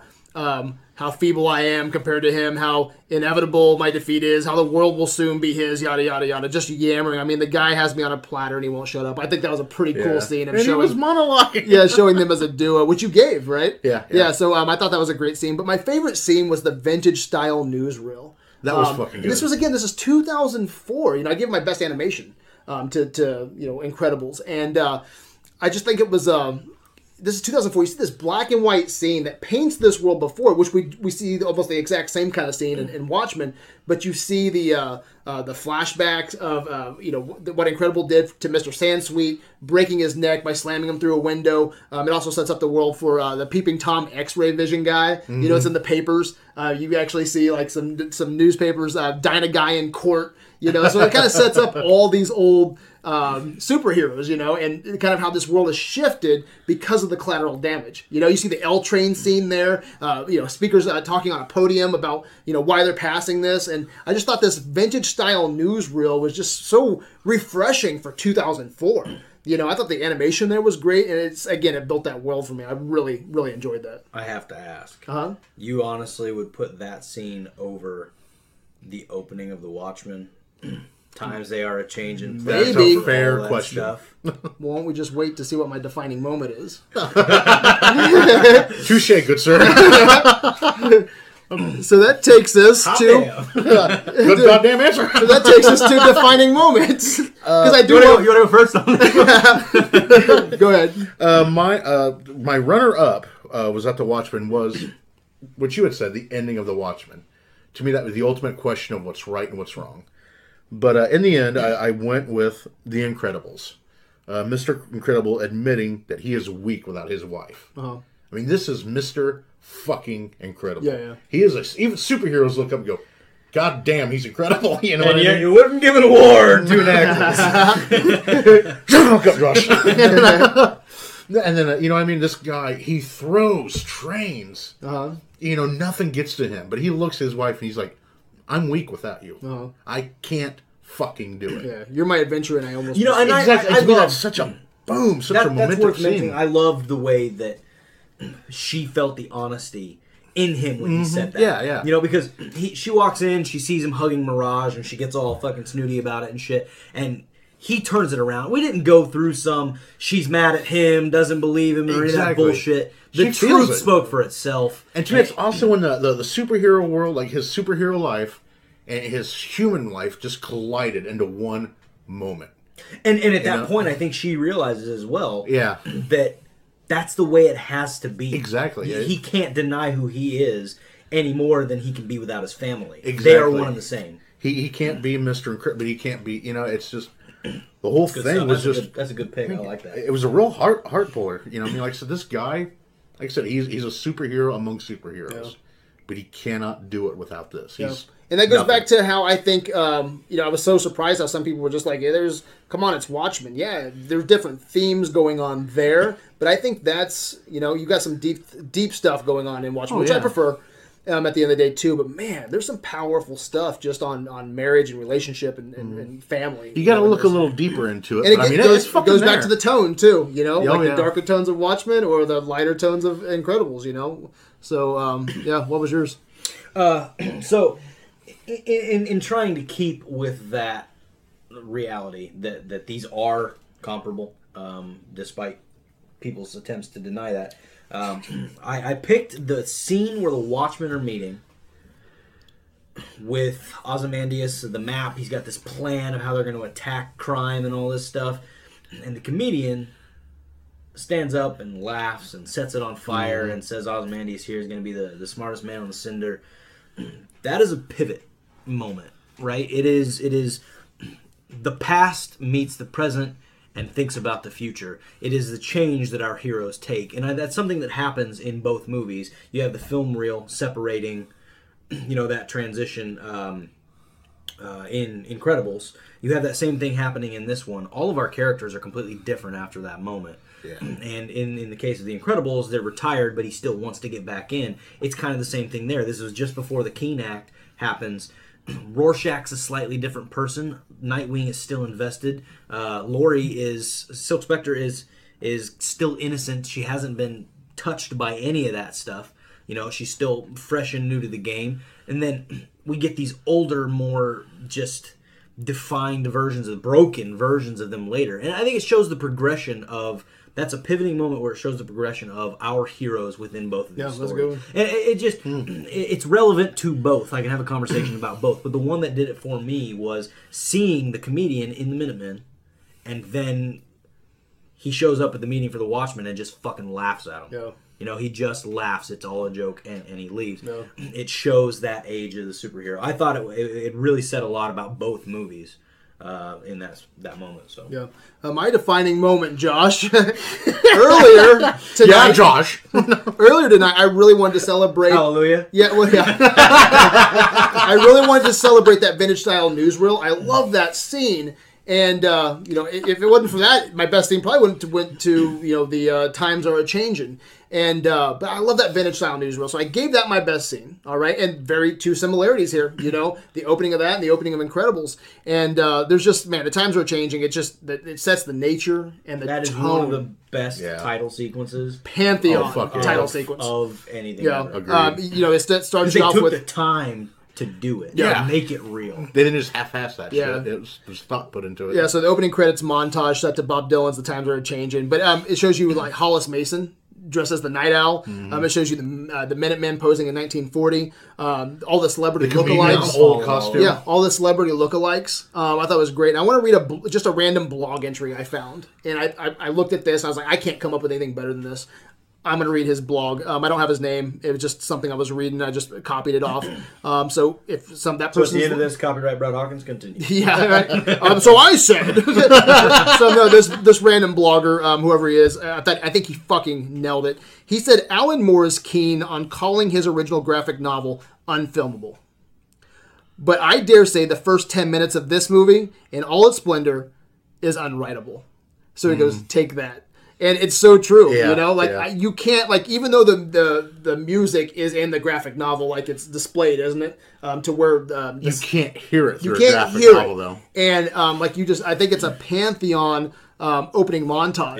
It is. It absolutely is. You can't write that. It feels, Hot on the heels of that is Dawn of the Dead's opening sequence. And I will don't like about that movie. That's the best part of the movie. The fucking opening is wonderful. Yeah, and I think he nailed it. Yeah, you can't write that, what he gives you in that first 10 minutes of Watchmen. So that was my defining moment. So, for best kill, right? I there were so many. Yeah. I just went to YouTube and I typed in Watchmen kill count. And I watched a video. And I'm listening to Times They Are Changing and I hear this ding, ding, like 5 fucking times during the opening segment. The movie's just starting and people are dying in the opening credits. It's fucking wonderful. So I just had, but it covers so much territory. Yeah, it does. And Silhouette, I mean, they linger on the bed, right? And then you hear a ding ding for her and her partner. Yeah, that's funny. There was when this is off the beaten path of your vote there, but when Ozymandias kills all the scientists, it dings like fucking 12 times. But I thought it was funny that I'm watching this opening montage and they do it start to finish because all those kills take place in there. Yeah, it does. It covers so much territory and so much depth of the world. I like that a lot. It's unwritable. Yep, unwritable. So that takes us to, we have 3 left. So if you're with us this far, this is our longest one, I think, so far. We're almost pissed so bad. we're almost drink a whole pot of coffee. We're at 257 right now. So, director. Coming from the guy who made one of the worst fucking remakes I've ever seen, I thought this guy might get a what the fuck award at best, but I'll give credit where it's due. The Watchmen, Zack Snyder. I've never been a fan of his. It's kind of the reason why I never really rewatched, The Watchmen. But it's like, god damn, he nailed this. He did just a splendid fucking job on this. Incredibles, good, really good. But Zack Snyder just nailed it. I mean, almost perfection as far as directing goes in this movie. Yeah, that's really all I got to say about it. I mean, it's pretty good, pretty damn impressive. I want so bad to give this to Snyder, but I can't. Then do it. I had to give it to Brad Bird, and I give it to Brad Bird because of the challenges that he set out. No compromise on what he wanted. Yeah, he did really good. And he demanded it of Pixar when the technology wasn't there, forced their hand, wouldn't give in. I think there was only one thing that he caved on. I don't remember exactly what that was, but I mean, they had to pursue human animation, they had to pursue smoke and explosions, all the things that you mentioned before. They had to raise the bar, and he demanded it, and he got it, and they nailed it. And I think that is more deserving of the director award than Snyder, simply because Snyder didn't fuck with it. Snyder had a storyboard in the greatest graphic novel of all time already prepped for him, and he didn't alter it. Now, I don't think that that's a bad thing. We've talked about that, how I think that him being consistent with it, but I don't think it challenged him. I think that what we got was Zack Snyder really does well with other people's work when it's well structured and they're ready to go for him. Batman versus Superman, I'll even reference, is a different experience because he took so many pieces of so many special things and tried to put them together that it didn't have the structure. But Watchmen, beginning to end, he just fucking took it and brought it to life. I don't think that challenged him as a director. I think he was the right one to do it, but I don't think that it necessarily pulled the truth of what he himself brings to the table out of him. And I will reference the fuck out of Sucker This Punch may be why I as love an his favorite, my favorite movie done by him, because he didn't do jack shit with it. And I'm learning something on this. That is absolutely accurate. I think that Zack Snyder did well with The Watchmen because he already had so much of the work done for him. All right, so I can still say he sucks and look at myself in the mirror, all right? So I went with Brad Bird because he came to the table with nothing and demanded something, and he got it. He got that out of his team. He was happy with him when it was all said and done, and he created what is considered one of Pixar's masterpieces. So, Brad Bird. Yeah, I'm gonna give Brad Bird my runner-up. No shit. For Brad Bird to come in and nail comedy, to nail drama, to nail sentiment, and to nail just some dark spots. No, seriously, yeah, I think he nailed it, and then deconstruct and create this parody. I think he did a lot of great shit, and then coming up with the 1960s comics, or even tapping into Marvel, tapping into Fantastic Four, tapping into Watchmen, even though the whole world of it, even though we never read it, yeah, okay, but just heard about it. But then putting the spy film spin on it too, I thought he did a fantastic job with it. But overall, for someone to come in and do what Zack Snyder did with Watchmen, I think arguably, I don't think it can be done better, and it takes a lot to, when you're making something, adapting, especially a graphic novel, a lot of people want to put their own spin on it. I mean, look at all the adaptations we have, and they come up with storyboards. His storyboards were straight from the graphic novel. He didn't say, okay, let's storyboard this stuff and see what we're going to do. No, he used the graphic novel as storyboards. And this was 2009. A lot of people were using green screen. There's a little bit of green screen in here. But for the most part, anytime he could build a real set, he did a real set. And I think that's what's going to give this film longevity. I think there's a lot here that looks really fucking awesome. I think it still holds up because I agree. I think for a lot of it, using those practical sets over green screen for the majority was a smart move. But then sticking to that, changing that ending to more like aliens, octopus, squid thing. I'm gonna play devil's advocate here. He didn't write it. Yeah, do you think he had anything to do with that? I'm sure he did. I do not. That script went through so many different iterations from the 90s. And the two guys that wrote it back in the 90s were still the ones credited with the writing for it when it was completed with Zack Snyder. I think that work was done. I'll say this, remove that from it, and I'll still give it to him, because we talked about earlier, what would the Terry Gilliam movie look like? What would the Tim Burton movie look like? And it would have felt like their movies. Zack Snyder didn't come in. He did put his slow-mo. There is Zack Snyder influence on this, definitely. He's got his signature on it. But to put most of himself to the side and no, I'm going to make a faithful adaptation. Do you think that was his choice, though, or do you think he was along for the ride? No, I think it was his choice. Yeah, because I think when he came in, he had a lot of creative control over this. I don't want to be sitting here trying to pull a vote away from Watchmen, but I honestly feel like Zack Snyder is not the quality of director that we see in Watchmen. Yeah. I feel like his supporting cast and the work that was done before he got there is what made this movie stick. You know what I'll argue with? 300. He was the first director to come in and do 300 and Watchmen. I think this was before Sin City, wasn't it? I believe so. Robert Rodriguez, because before we did Incredibles versus Watchmen, it was going to be Watchmen versus Sin City. For Robert Rodriguez, Zack Snyder coming in and sticking so close to source material. I think a lot of directors would have changed that, but you see him sticking to, 300 and using the storyboards. That was all him right there with the storyboards, and not creating his own. And this thing like we already have storyboards. Why fucking make some? But I think Zack Snyder just fucking nailed it. And I'm not a Zack Snyder fan at all. Yeah, so. Yeah, I would have loved to give this I to like Brad what Josh Bird. had to say, but I got to back Brad up. Yeah, so I'm going with Zack Snyder. And that takes us to our new category called Wild Card. It's our 19th award. We've always had 19. So this is, 19. Now we have 20. Wild Card is something we're trying out, which you can beef up one of your categories. You can it can be an effects holder because we don't have an effects category. I've always wanted to give Best Picture 2 points, so I can use it as giving my Best Picture a second point if I think it's going to be close. You can do a lot of things with this. So Wayne, what is your wild card? Well, I wanted to fit the theme, the superhero theme that we had kind of going on here.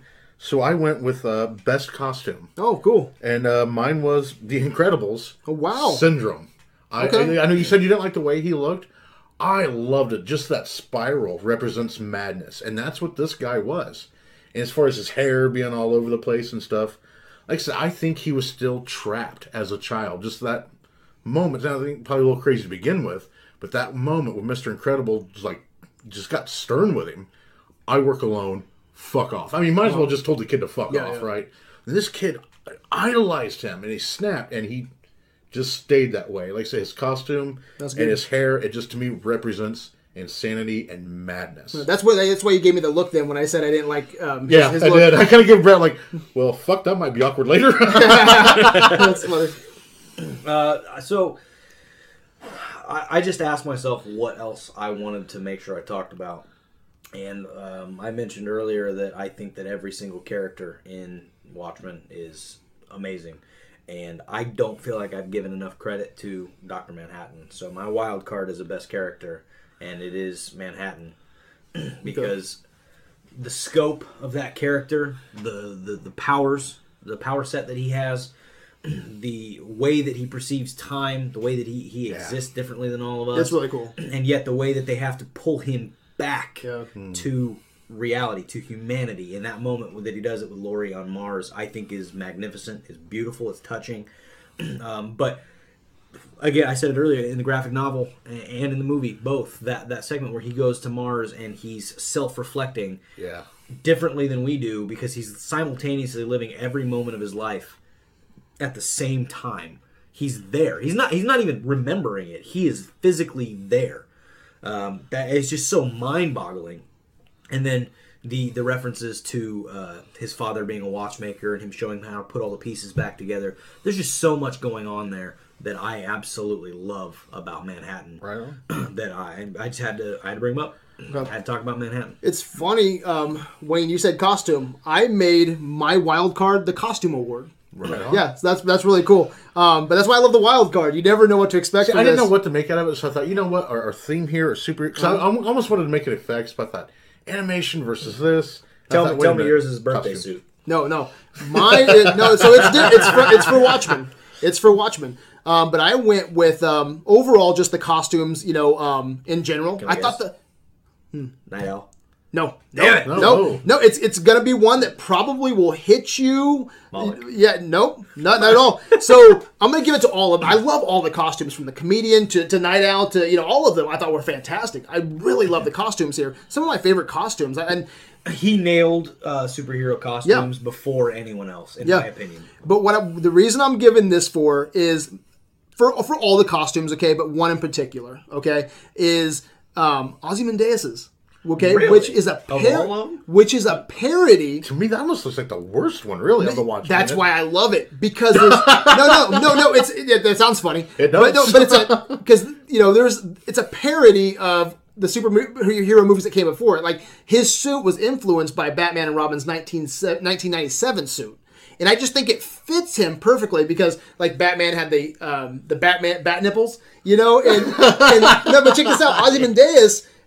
He has that same kind of thing going on. See, I thought he looked like a Flash reject to me. You know what's really interesting, though? What is he into? He's into Alexander the Great, and you look back at that kind of history, and those superheroes were. I mean, the reason that I forget the director is it for Batman and Robin. Who was that? Schumacher. The reason he went with that look, and it didn't work for Batman and Robin, was because back in the day, the heroes and stuff, they were chiseled out, and you could just, it was like, watching 300, and that's Zack Snyder was like, you know what, I'm going to give him that same kind of look, and there's just something that just stands out when I see. But Ozymandias, he fits that perfectly, especially with his love for Alexander the Great and how that he fits that and how he wears that. I love him in that suit. Not too many people could pull it off, but he does. I just love the rubbery look to it. I think it's something classical for him. Extra tidbit about that. I'm glad you brought that up because I noticed when I watched it 3 days ago, when they were zooming out, after all the aftermath of the stuff at the end of the scene, they were zooming out. He was in his suit. I thought it was a really cool element. It just shows how much they really put into the suit. His boots are boots, but if you look at them, they've got like a light section running down the middle, right to where, right between his big toe and the next toe. To mimic the look of a sandal. I mean, and that's awesome. He's fucking wearing sandals like they used to wear back in Greece, And I thought that was just a really nice touch. Yeah, I think that suit. I think that parody to Batman and Robin fits really awesome in Watchmen for some reason. I really connected with that. That was really neat. So that was mine. Wherever floats your boat. And then number 20, our last award is Best Picture. Wayne. Dawn of the Dead. That's right. Both of these movies were great. Really, I can't say anything bad about The Incredibles. When it comes down to it, I loved The Watchmen. It represented to me The Incredibles had a much more lighthearted, happy-go-lucky almost feel to it, but that's not how I see reality. To me, reality is very dark. People as a whole are ugly fucking creatures. And it captures that. It does. It does. It grabs humanity's dark side, and I think in the end, that's what it is. Mm-hmm. It's ugly and it just sucks. Just to play devil's advocate with you, okay? Just to throw you off a little bit here.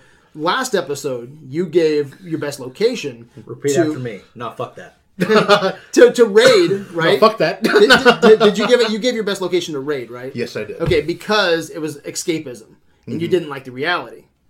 So explain yourself. I will gladly, because like I said, it's not reality, but it represents it. Okay, and it's a fantastical story, and a fantastical setting, but it's still looking at humanity.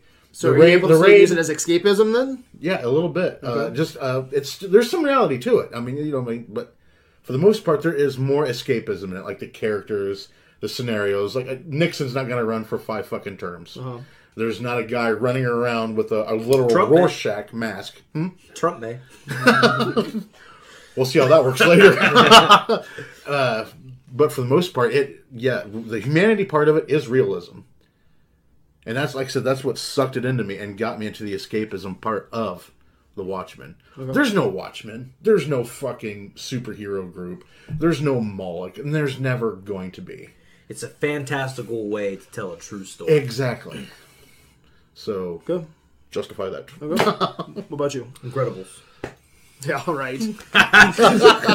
Oh, don't make me laugh. I got to pee remember. Watchmen, it is, I mean, I can't say enough good things about it. I'm not going to say that it's a perfect movie, but it's damn close. It touches so many different topics, subjects, emotions, criticisms. It's a parody of us.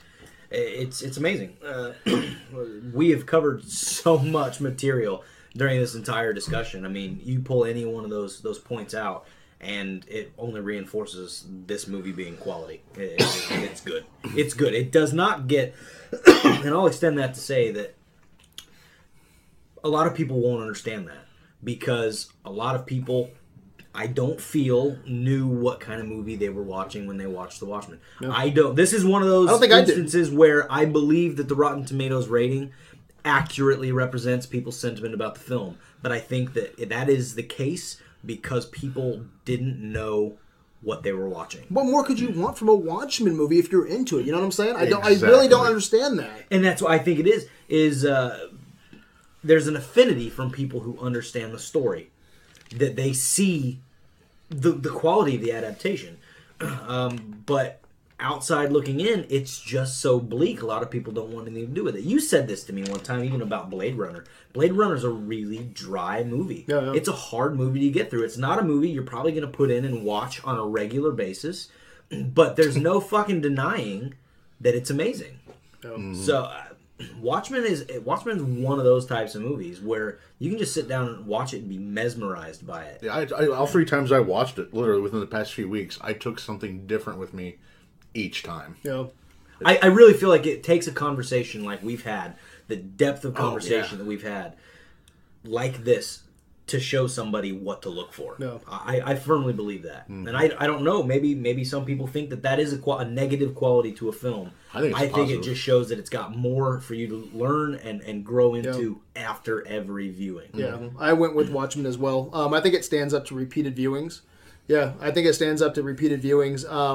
I didn't care for it in 2009. Every time I watch it, I like it a little bit more. It is long, but I think that it's worth the time. It's worth Sitting the time. down to watch The Watchmen is an event. I think it's worth that conversation that comes afterwards. Yeah, I don't mind really long movies if they make it worth my while. And The Watchmen, without a doubt, fucking did. Yeah, and it's surprising me too. There is a large gulf of between like the people who like it and the people that hate it. It's really interesting to me because I don't understand, especially now in 2017, after we get kind of the same superhero movies, that this hasn't become like the new Blade Runner. Like it hasn't really hit because it's a classic. It's a cult classic for sure.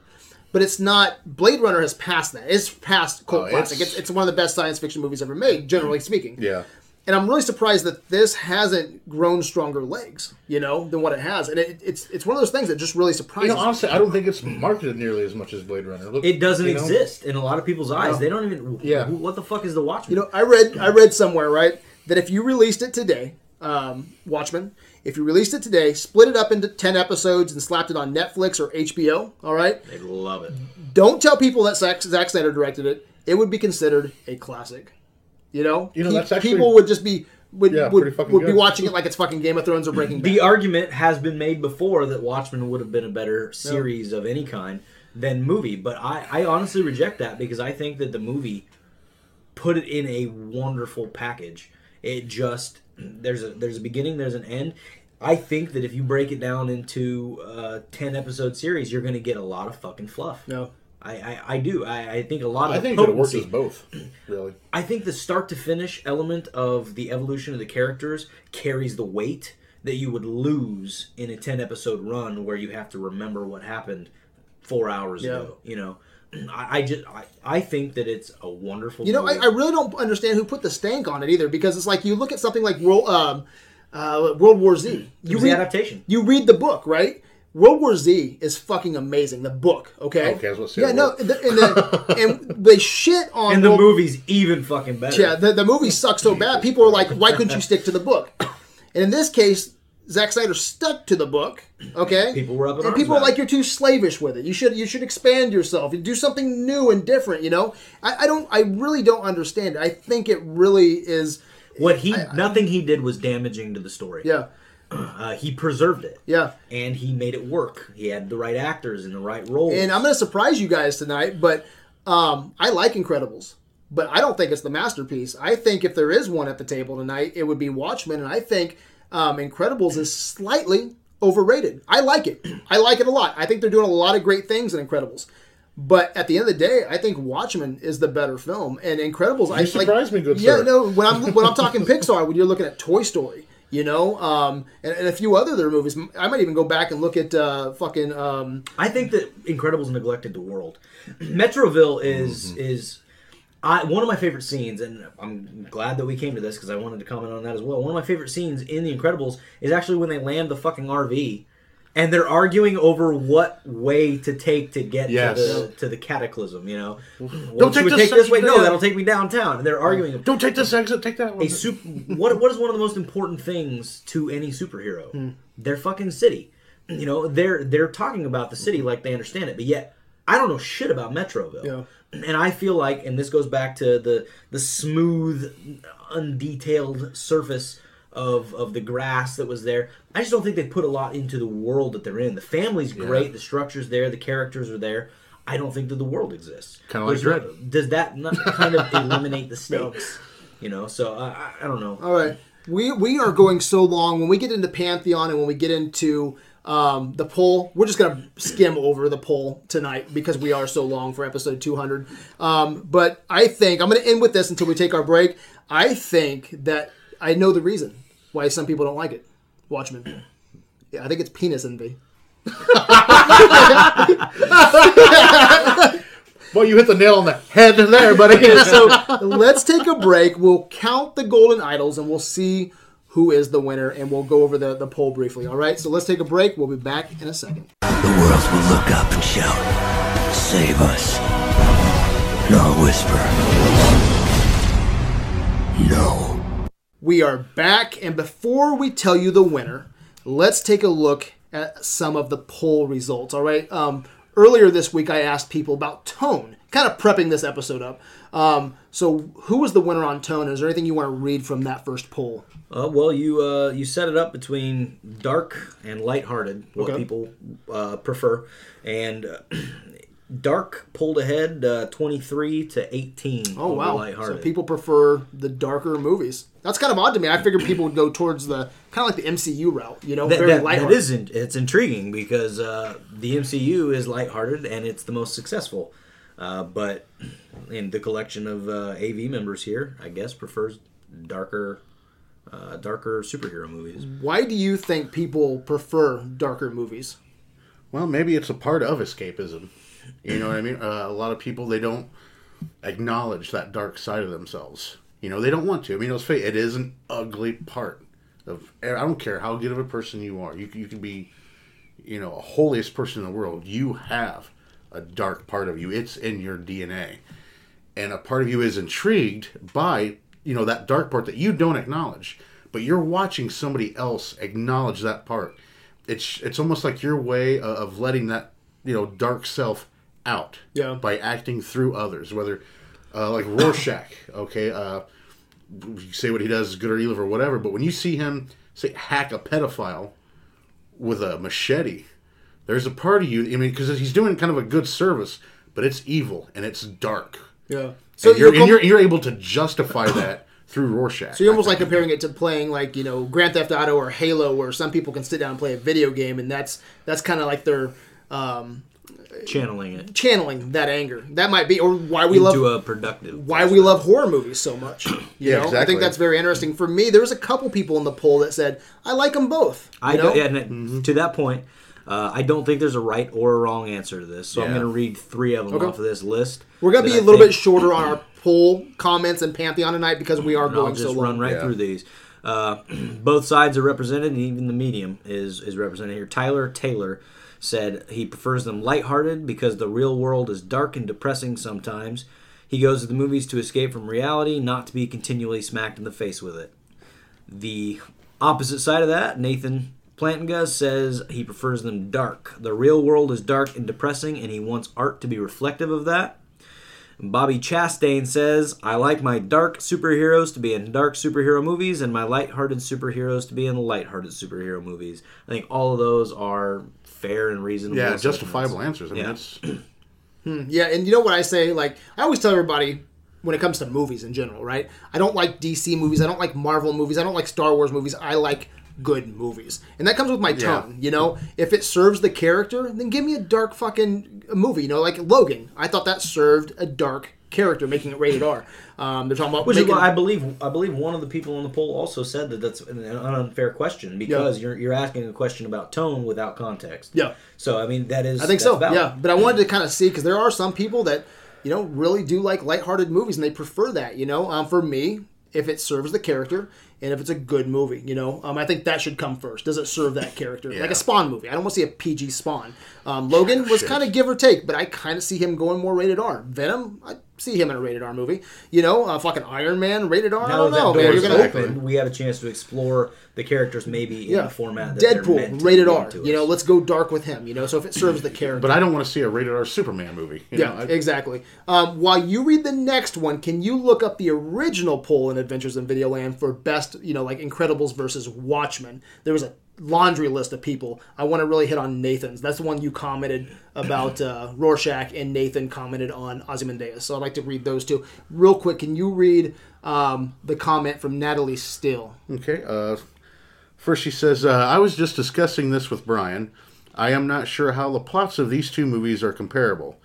They are incredibly, no pun intended, different, aside from the fact that they are superhero movies. Okay, I want to talk about that real quick because I thought this was a very good Versus. I spent probably about 2 weeks, you know, looking up as much information as I could, and there's literally pages upon pages upon pages how these two movies are two sides of the same coin, you know. Yeah, and there's so many I don't, you know, I think maybe Natalie or Brian, whoever, needs to really rewatch them. Maybe they've forgotten the similarities because memory can fuck with you. Yeah. You know, you really need to rewatch these to give it a fresh perspective and maybe see a lot of things that you've forgotten about or maybe just didn't catch the first time around years ago. Yeah, we hit on a lot of those at the beginning, but who won that poll? The poll, what I have right here, says Incredibles 28, Watchmen 14. That's very interesting, isn't it? Yeah, considering how the dark won over the light, but in the movie poll themselves, the lighter movie won over the dark. Yeah, that's very interesting. Yeah, it So I is, wonder if it there's a is. couple people there that didn't vote. I always like to bring Sarah in here for a little bit at the beginning, you know, because she's in here listening to this whole conversation. Which one did you prefer, Sarah? I prefer The Incredibles. Okay, so do you prefer lighthearted or...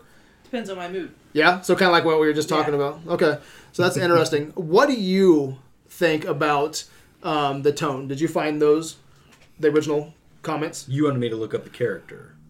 Yeah, the movie. But I think your guys is talking about the character. Where was that at? The one where Nathan and I had Uh-huh. the exchange was in favorite Watchmen character. Okay, awesome. I forgot about that poll. Yeah, that was a good one. So I want to talk about that real quick. What do you think about the similarities, though? Natalie Steele saying that this was a bad Versus. No. I mean, I think we covered it pretty substantially in the in this recording.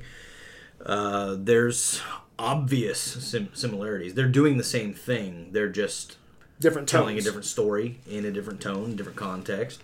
But yeah, I mean, the word deconstruction applies to both of the superhero genre.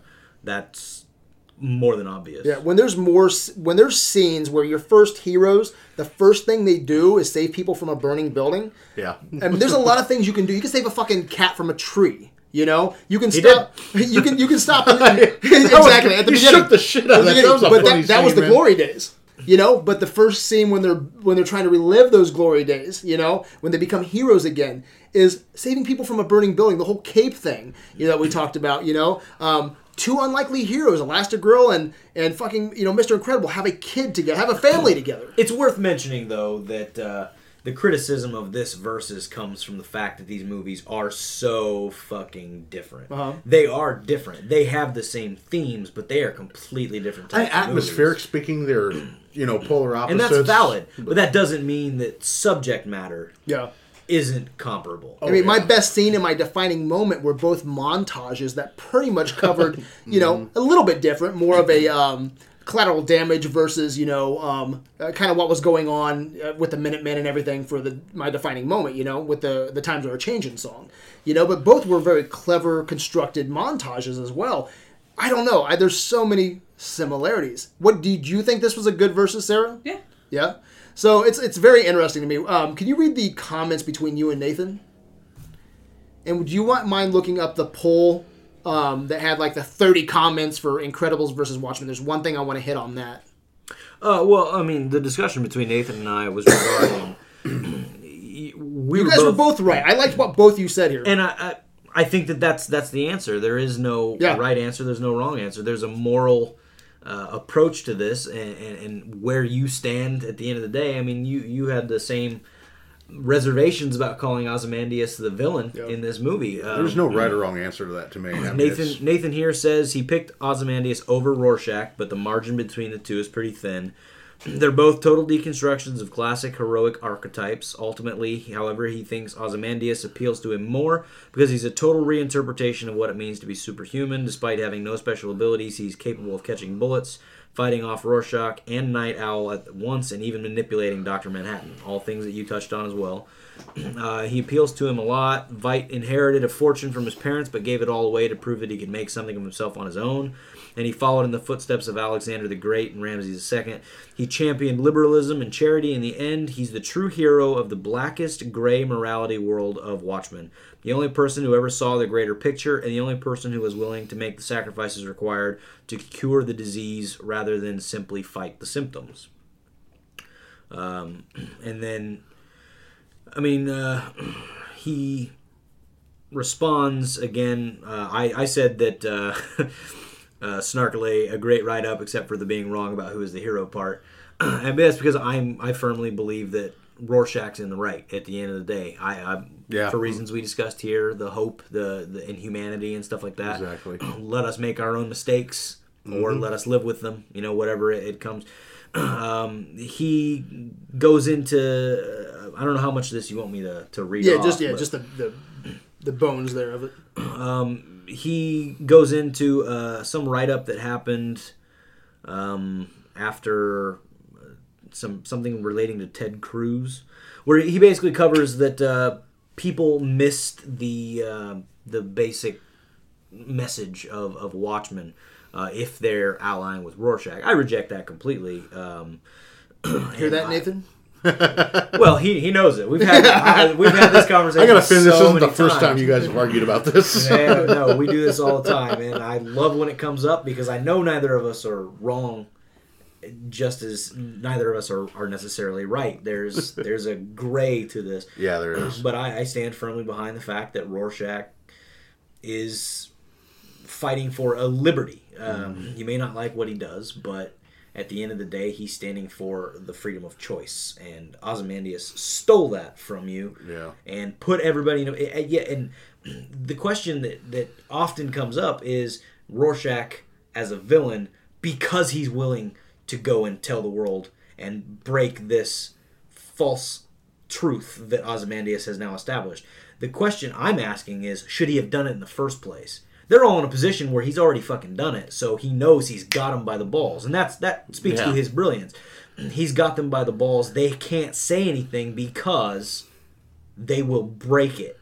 He's already done the damage, so now they just kind of have to help him stop the bleeding and preserve this false world that he's built. They have to accept the decision he's already made. I ally with Rorschach in my belief that he is the good guy because he's saying this never should have happened, and I'm going to let everybody know that it did because I would rather they ring true. The truth of what happened needs to be told because we're not free, we're not us without that truth. I think that's wonderful. I don't necessarily know that I can say one's right or wrong, but that's where I stand. And real quick, I also want to point out again that Incredibles did win over Watchmen in the group vote. Kyle Brown said, "I'm not surprised it's close. Each has their merits and their downfalls." And then Brian Steele said, comparing a live-action superhero graphic novel turned into a film masterpiece to a masterful kids animated film. He didn't agree with that. And I think that is where he's missing that, to a masterful kids animated film. Yeah, it's for kids, but there's a lot of adult content that we went over in our episode. Yeah, suicide and everything else. Yeah, suicide. There's a lot of darkness here. These kids aren't even safe in this world. Like a henchman gets these kids and they are dead. It's a fair assessment, though, to say that the weight of what Watchmen is attempting to do is greater. The scope of it is greater. And I think that might be where he's coming from. Yeah, and that's where I go, and that's why I want to do this psychological study and tone for the group and see where everybody was at. So it was more of that for me. I kind of wanted to see if Incredibles won. There's a lot of people that would rather sit down and watch Incredibles than Watchmen, but that could be for a lot of different reasons, not just tone. But then I said that Incredibles is the one that's considered a masterpiece, which it is. It's 94%, 97%, 97 compared to like 65, generally speaking. And so I go, Watchmen is considered the mediocre at best, generally speaking. I'm playing devil's advocate, not trying to argue. I think it comes down to what people want from the tone of their superhero movie. And then I also wanted to say that he thinks, Brian Steele, that this is ludicrous. I can't possibly see an instance where someone would turn off Incredibles and say, man, I just have to see the Watchmen film now. I disagree with that. I don't. Really? I don't disagree with that. See, there's so many similarities. No, there's though. nothing. There's nothing. That's the thing about this. The truth is that they are both studying the same thing, but they are not. You're not going to watch The Incredibles and think, "Wow, that was just like The Watchmen." They're disparate enough that you're not going to make that connection. I think that's a valid position. Yeah, but it sounds also sarcastic. Would anybody shut off? Where he said, what did he say? Someone would turn off Incredibles. Do you think anybody would turn off Watchmen and say, let's go watch The Incredibles? I think it goes that way easier. Yeah. I think it goes that way easier. But again, I don't think that the way that they're presented, they are so disparate that there is no perceived connection between them. Until we sit down and we talk about those individual moments and draw those parallels, it's not something that most people would do. Yeah, most people would do. But for us, when we get so excited about these different verses, then you're able to see it. I couldn't wait to pop it in. So it for doesn't one, I did say I can't wait to pop that in. It So doesn't invalidate the discussion that they're similar. We have established that they are. They have those elements. But I do not think they have a connective tissue that someone outside looking in would immediately say, hey, I saw that in Watchmen. I saw that in Incredibles. These two are... That's just not a conclusion anybody's going to draw. I didn't. Yeah. I certainly didn't when you came to me with this. But then you read me that list and I realized, well, holy shit. Yeah. Let's see what's going on here. And then so you when just we got to did scratch it, beneath the surface a little bit. Yeah, and I saw the cape thing. The cape thing alone, I was like, what the fuck? Yeah. You know, I wanted to think that they stole that from Watchmen, but he says he didn't, so... Yeah. And Cousin Wayne, Yo. Joel White didn't vote for a movie that he didn't watch. Good for him. We gave Joel White some shit last time for doing that with what was it? Raid. He didn't watch Raid, so he was pretty cool this time. So good job, Joel. Excellent job, Joel. I hope you watch both of these and come up with a conclusion on your own.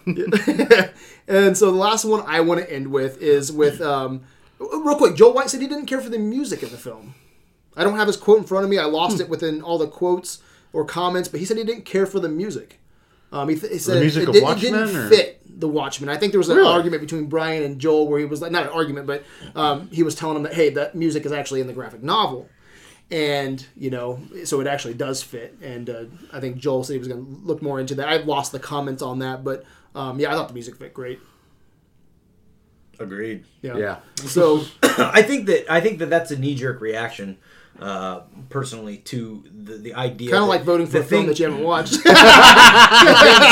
The movie comes right on the heels of the Vietnam era, and then you end up with music like Along the Watchtower that just seems shoot in, but it's relevant to it. And I believe music of that the times too. I believe that one's even in the graphic novel. So. It makes more sense than what he's given it credit for, I would say. Yeah. But it does. I can see why he would feel like it was forced in. Okay, and so I want to end with Nathan. He says, Nathan Ryan Planiga, he says, The Incredibles is a great film.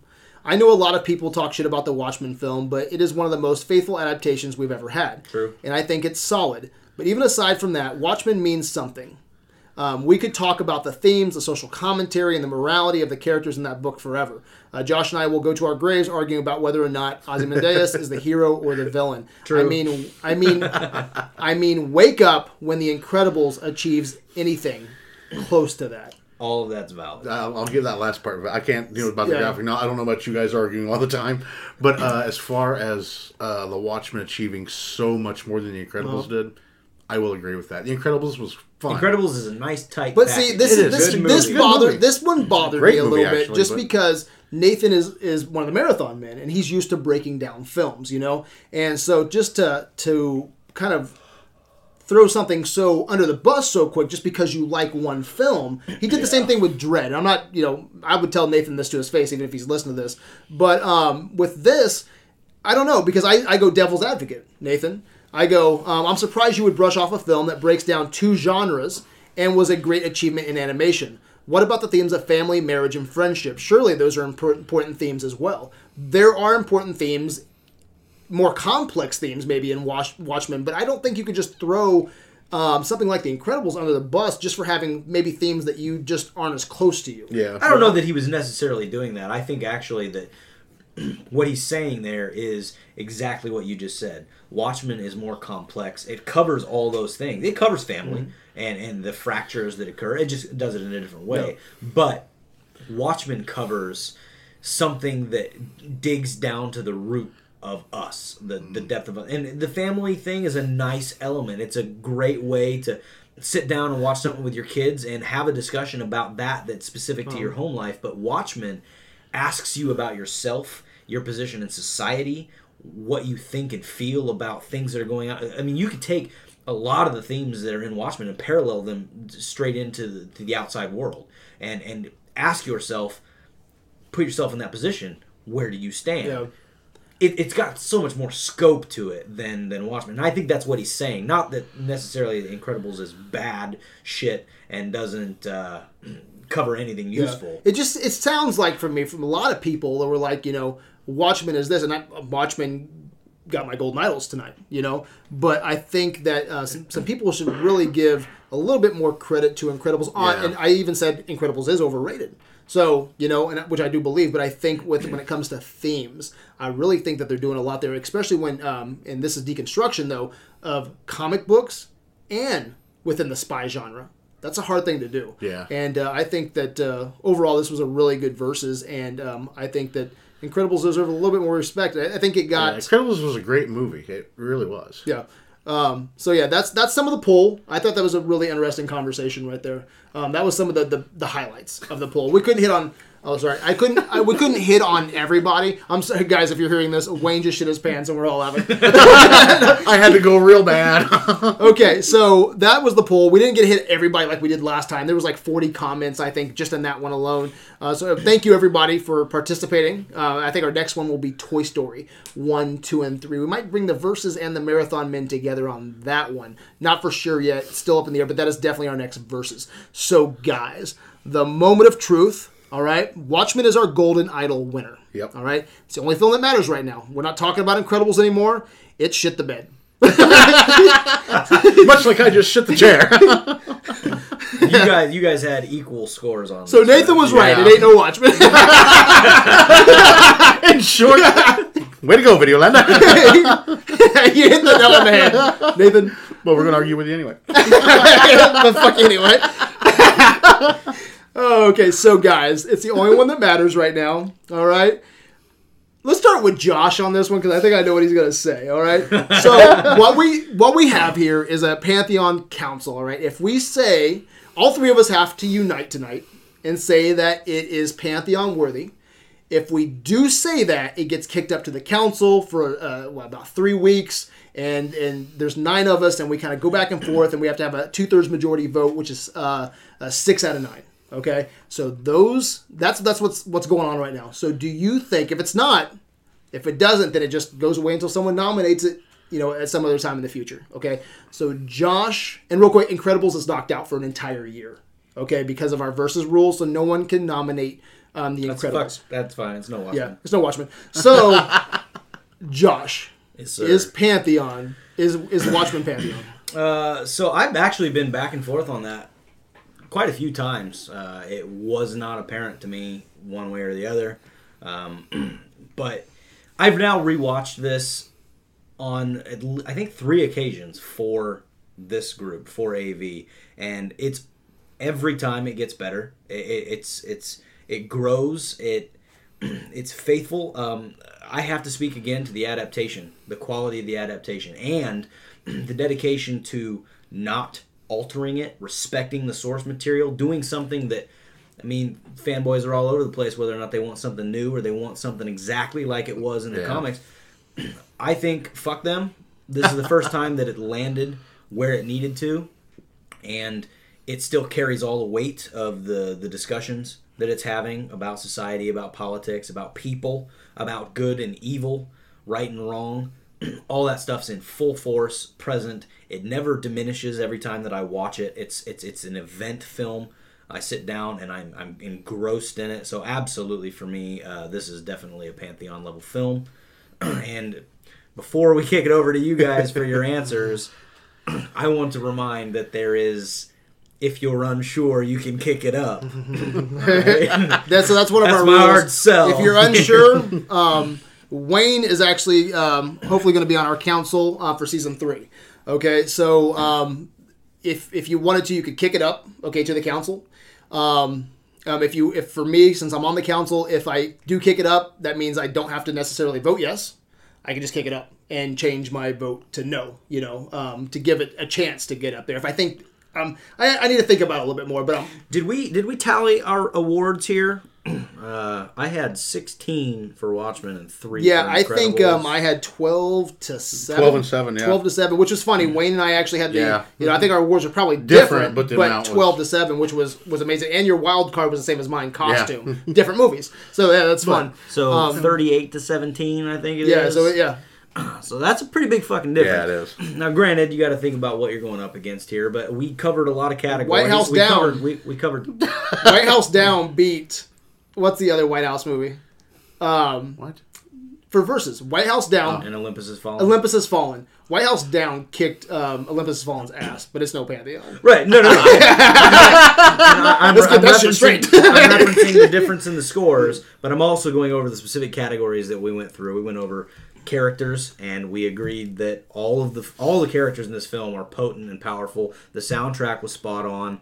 I think 2 of us enjoyed the cinematography, but you guys voted Zack Snyder for Best Director. I mean, I'm selling the fuck out of this because I think that more than anything, this is something that the Pantheon group can experience and learn from. Even if it doesn't make it, if it goes up, it's an assessment that we as a group should make.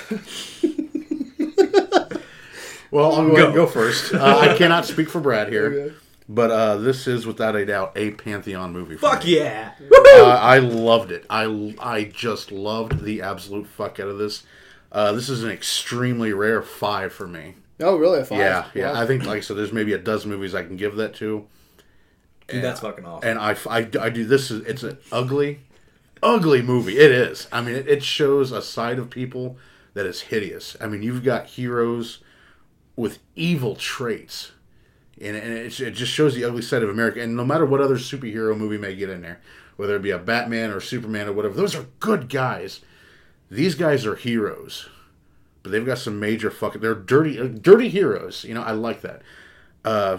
It just shows everything. It really does. This evil side of politics, and even kind of almost the good side of politics. There's all dark and light in this movie, mainly dark, but it's got such a complex story, such great acting, and the best fucking characters I've seen in a long, long time. I would not hesitate to vote this for Pantheon. Okay, so if I say no tonight, You're a fucking prick. it's dead in the water. If I say yes, then it's going up to the council for 3 weeks, okay, for us to man, analyze he loves it. this shit. Oh, I love it. He gets his jolly out of it. Okay, so I'm telling you. I'll be quick about this, but the you won't. the professional went up, right? And sometimes when I'm writing my review, I find whether if it's Pantheon or not in my writing, because then you're going over everything, and you're like, wow, I didn't realize how good these fucking movies were, And there was a person in the group that was pissed because Professional didn't make Pantheon. We had 2 people leave over that. And I told him, it's like, well, dude, I mean, yeah, it was okay. Wayne, I know Wayne didn't care for it at all. I didn't. I was so bored with it. I give it probably, I'd wrestle back and forth between 3.5 and a 4, okay? And when I wrote about it, I was like, man, there was a couple categories that were missing. Score was missing, supporting actor for Gary Oldman was missing, and then cinematography wasn't that great, okay? So for me, I explained to someone that a Pantheon movie to me is something that is unique, okay, or a 5-star film, or that is firing on all cylinders, okay? So with Watchmen, characters, okay? Characters are, fuck, man, I had a hard time picking the right character because they're so in-depth and so interesting, the characters are amazing. The acting, I couldn't cast anybody, I don't think this movie could be better cast with Jeffrey Dean Morgan and Patrick Wilson and Jackie Earle Haley. The ending, it goes with one of my movie rules where, they changed it, but they had a reason to change it and they made it better. I think that's fucking awesome and it's a rarity, I completely support this ending. I got my best picture.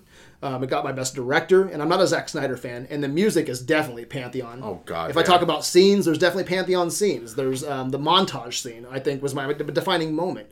So there's a lot going for this, and when I break it down individually, I do think it's firing on all cylinders. I really do. So with that said, I'm not for sure how I'm going to vote, but I will kick it up. Fucking I will kick it up. I will kick it up. Okay, I don't know how I'm going to vote yet because there's something about it still that, like, because every time I watch it, I like it more. That's why I'm going to kick it up. I have a feeling I will say yes, okay, because it is firing on a lot of cylinders, but there's always something. I don't know if it's the length or because it is so dark. There's always something just there, and I need to figure that out. I need to figure out what that is.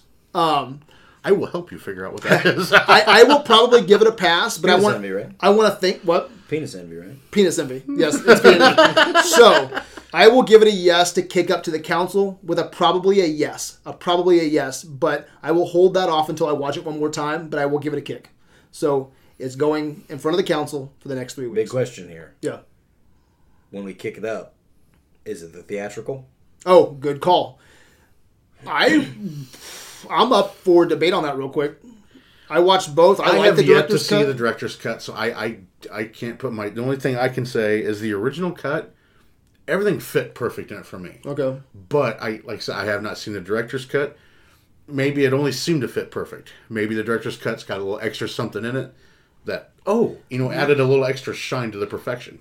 So I think we should stick with the theatrical. Okay. Well, because I had a problem at first finding theatrical, and I watched directors. So let me. Really? No, it's not. Seriously, so I went to Disc Replay. I'm going to go ahead and give them a plug. And they had like 7 or 8 copies. It was $3.33, and they were all just regular theatrical cut. Let me throw this out there and see what you guys think. Again, going back to professional, I didn't care if it was international. I know this changed with you a little bit, Josh, but with international or the director's cut, the different cuts. So I watched 2 different cuts of this fucking thing. And at the end of the day, it still wouldn't have changed my opinion. You watched both cuts too, didn't you? Yeah. Yeah, and it didn't change your opinion, did it, overall? Second time around. I honestly think, painful. for me, as a voter, I would vote yes. If I vote yes, I would vote yes for the theatrical or the director's cut. There's a couple things in the director's cut. There was nothing that threw me off. It just gave me a little bit more. So either one that went up, I would say yes. There's nothing that took away or added that much to make it that extra level Pantheon film. A lot of what's in the director's cut is world building stuff. Okay. More signs. But it's also more longer Rorschach too, so walking do you down think the it would street. It's hurt? 24 minutes Do you think it longer. would hurt the chances more? Because that's a long fucking movie to get the council to watch. They have to watch it regardless, but that's a You know, to long. me, If you're if asking it- my if it's opinion, pulling yes, in- I think it would. The I directors? think it would You wanna hurt- do director's cut? I think it would hurt the chances. Okay, so if we went up with the director's cut, and I say that because spoilers to anybody who is listening to the tail end of this, the scene with. Oh man, I don't. would you be ruin comfortable this for giving you. it to the council with the option of watching either? We wouldn't do that with every movie because Go ahead there's and some give a spoiler if you need to. I'm good with because it. there's some movies that change drastically with a director's cut. If that's all it is And I world think building, Watchmen's one of those. Really? And I think that they've recognized that the director's cut is a superior version of the Uh-huh. film. That's why they haven't released the theatrical on Blu-ray. And see, for me, I would if I vote yes, it would be a yes for either one of them because I'm happy with it to that level. So I would There's suggest only giving one them. scene in the director's cut that worries me, and that is a scene that was added with Hollis Mason. And that's my favorite scene. Really? Yeah. So okay, well then, Yeah. I mean, if that works for In that you, case, director's cut all the way, buddy. I like it. Okay. I prefer the director's cut to the original because I think it adds more content and more of everything. But I'm also not turned off by watching a long movie. Like I said, Either one's Pantheon to you, right? Yeah, sitting down to watch Watchmen is an event for me. I was legitimately disappointed to hear that we were watching the theatrical for this. Not just because I have the directors on Blu-ray, but So let's break this down real quick. I would say yes to either one. You would say yes to either one. He's only watched the theatrical, and he would Yeah. say yes. So I think that we should announce that, hey, we would like you to watch the theatrical. If you can, watch the director's cut. Because all of us at this table would say yes to it, regardless. I think we should go. I mean, Give them the option. yeah. Because there's nothing that distracts or takes away, right? I don't think so. Okay. I mean, we base the awards on the Star theatrical Wars is a big version, fucking so- difference when you're talking original trilogy compared to the updated George Lucas. There's nothing like that, I think, that takes away from Watchmen. I don't. If you're not familiar with the theatrical cut, you're not gonna miss it. You're not going to know the difference. It is just as potent and valid in the director's cut as it is in the theatrical. There's just extra beats. Are you confident with putting it up as with the option, a theatrical or director's cut, whichever one you can find? Yeah, I have no problem with Okay. Does that sound good to you? Yeah, I'll watch the director's cut and tell you what I think. Okay. So we'll put that up there. We'll give them the option, whichever one they can find, and we think that either one. I can give that to you this week. We'll say either one is Pantheon worthy. Right? All yeah, right. just make sure it doesn't say ultimate cut. Yeah. Yeah. Unless you want. Shut there for 5 fucking Unless you're hours. really fucking brave. Yeah. So, all Which, right. honestly, I'd be good with watching that, to be honest. This is our first kick up, in 4 episodes? Yeah. This is That was my the first first one I've Pantheon done. nomination. Yeah. Christ, I don't know how long. So I'm reserving my vote, but Which one I'm didn't feeling make it? comfortable. Young Frankenstein did not go up, right? Yeah, Yeah, Young that was Frankenstein the didn't go up, last Raid time didn't I- go up, and That was the last one we got close on. yeah, but we and didn't- King Kong didn't Yeah, go he up fucked either. us on that one, too, didn't he? Which one? And Young Frankenstein. Oh, yeah, I did fuck you guys on that one. Watchmen. No, you did too. Kick up. You said no to Young Frankenstein. You Did you didn't really? Oh, feel- I did. That's right. Oh, you both fucked me. Okay. That's right. Yeah, so no to Young Frankenstein, and then no to King Kong, no to Raid, but we got to Yeah. kick up for the Watchmen. So let's see how the council goes with it. All right. All right. So thank you for listening, and we Yes, will be thank back you. with Toy Story. So Wayne, where can they find you? Facebook, Instagram, all over the place. AV. All right, Facebook. you can find us on adventuresinvideoland.com. Check out the website, pretty badass. But all our conversations begin and end on Facebook. So until next time, my good people, peace out.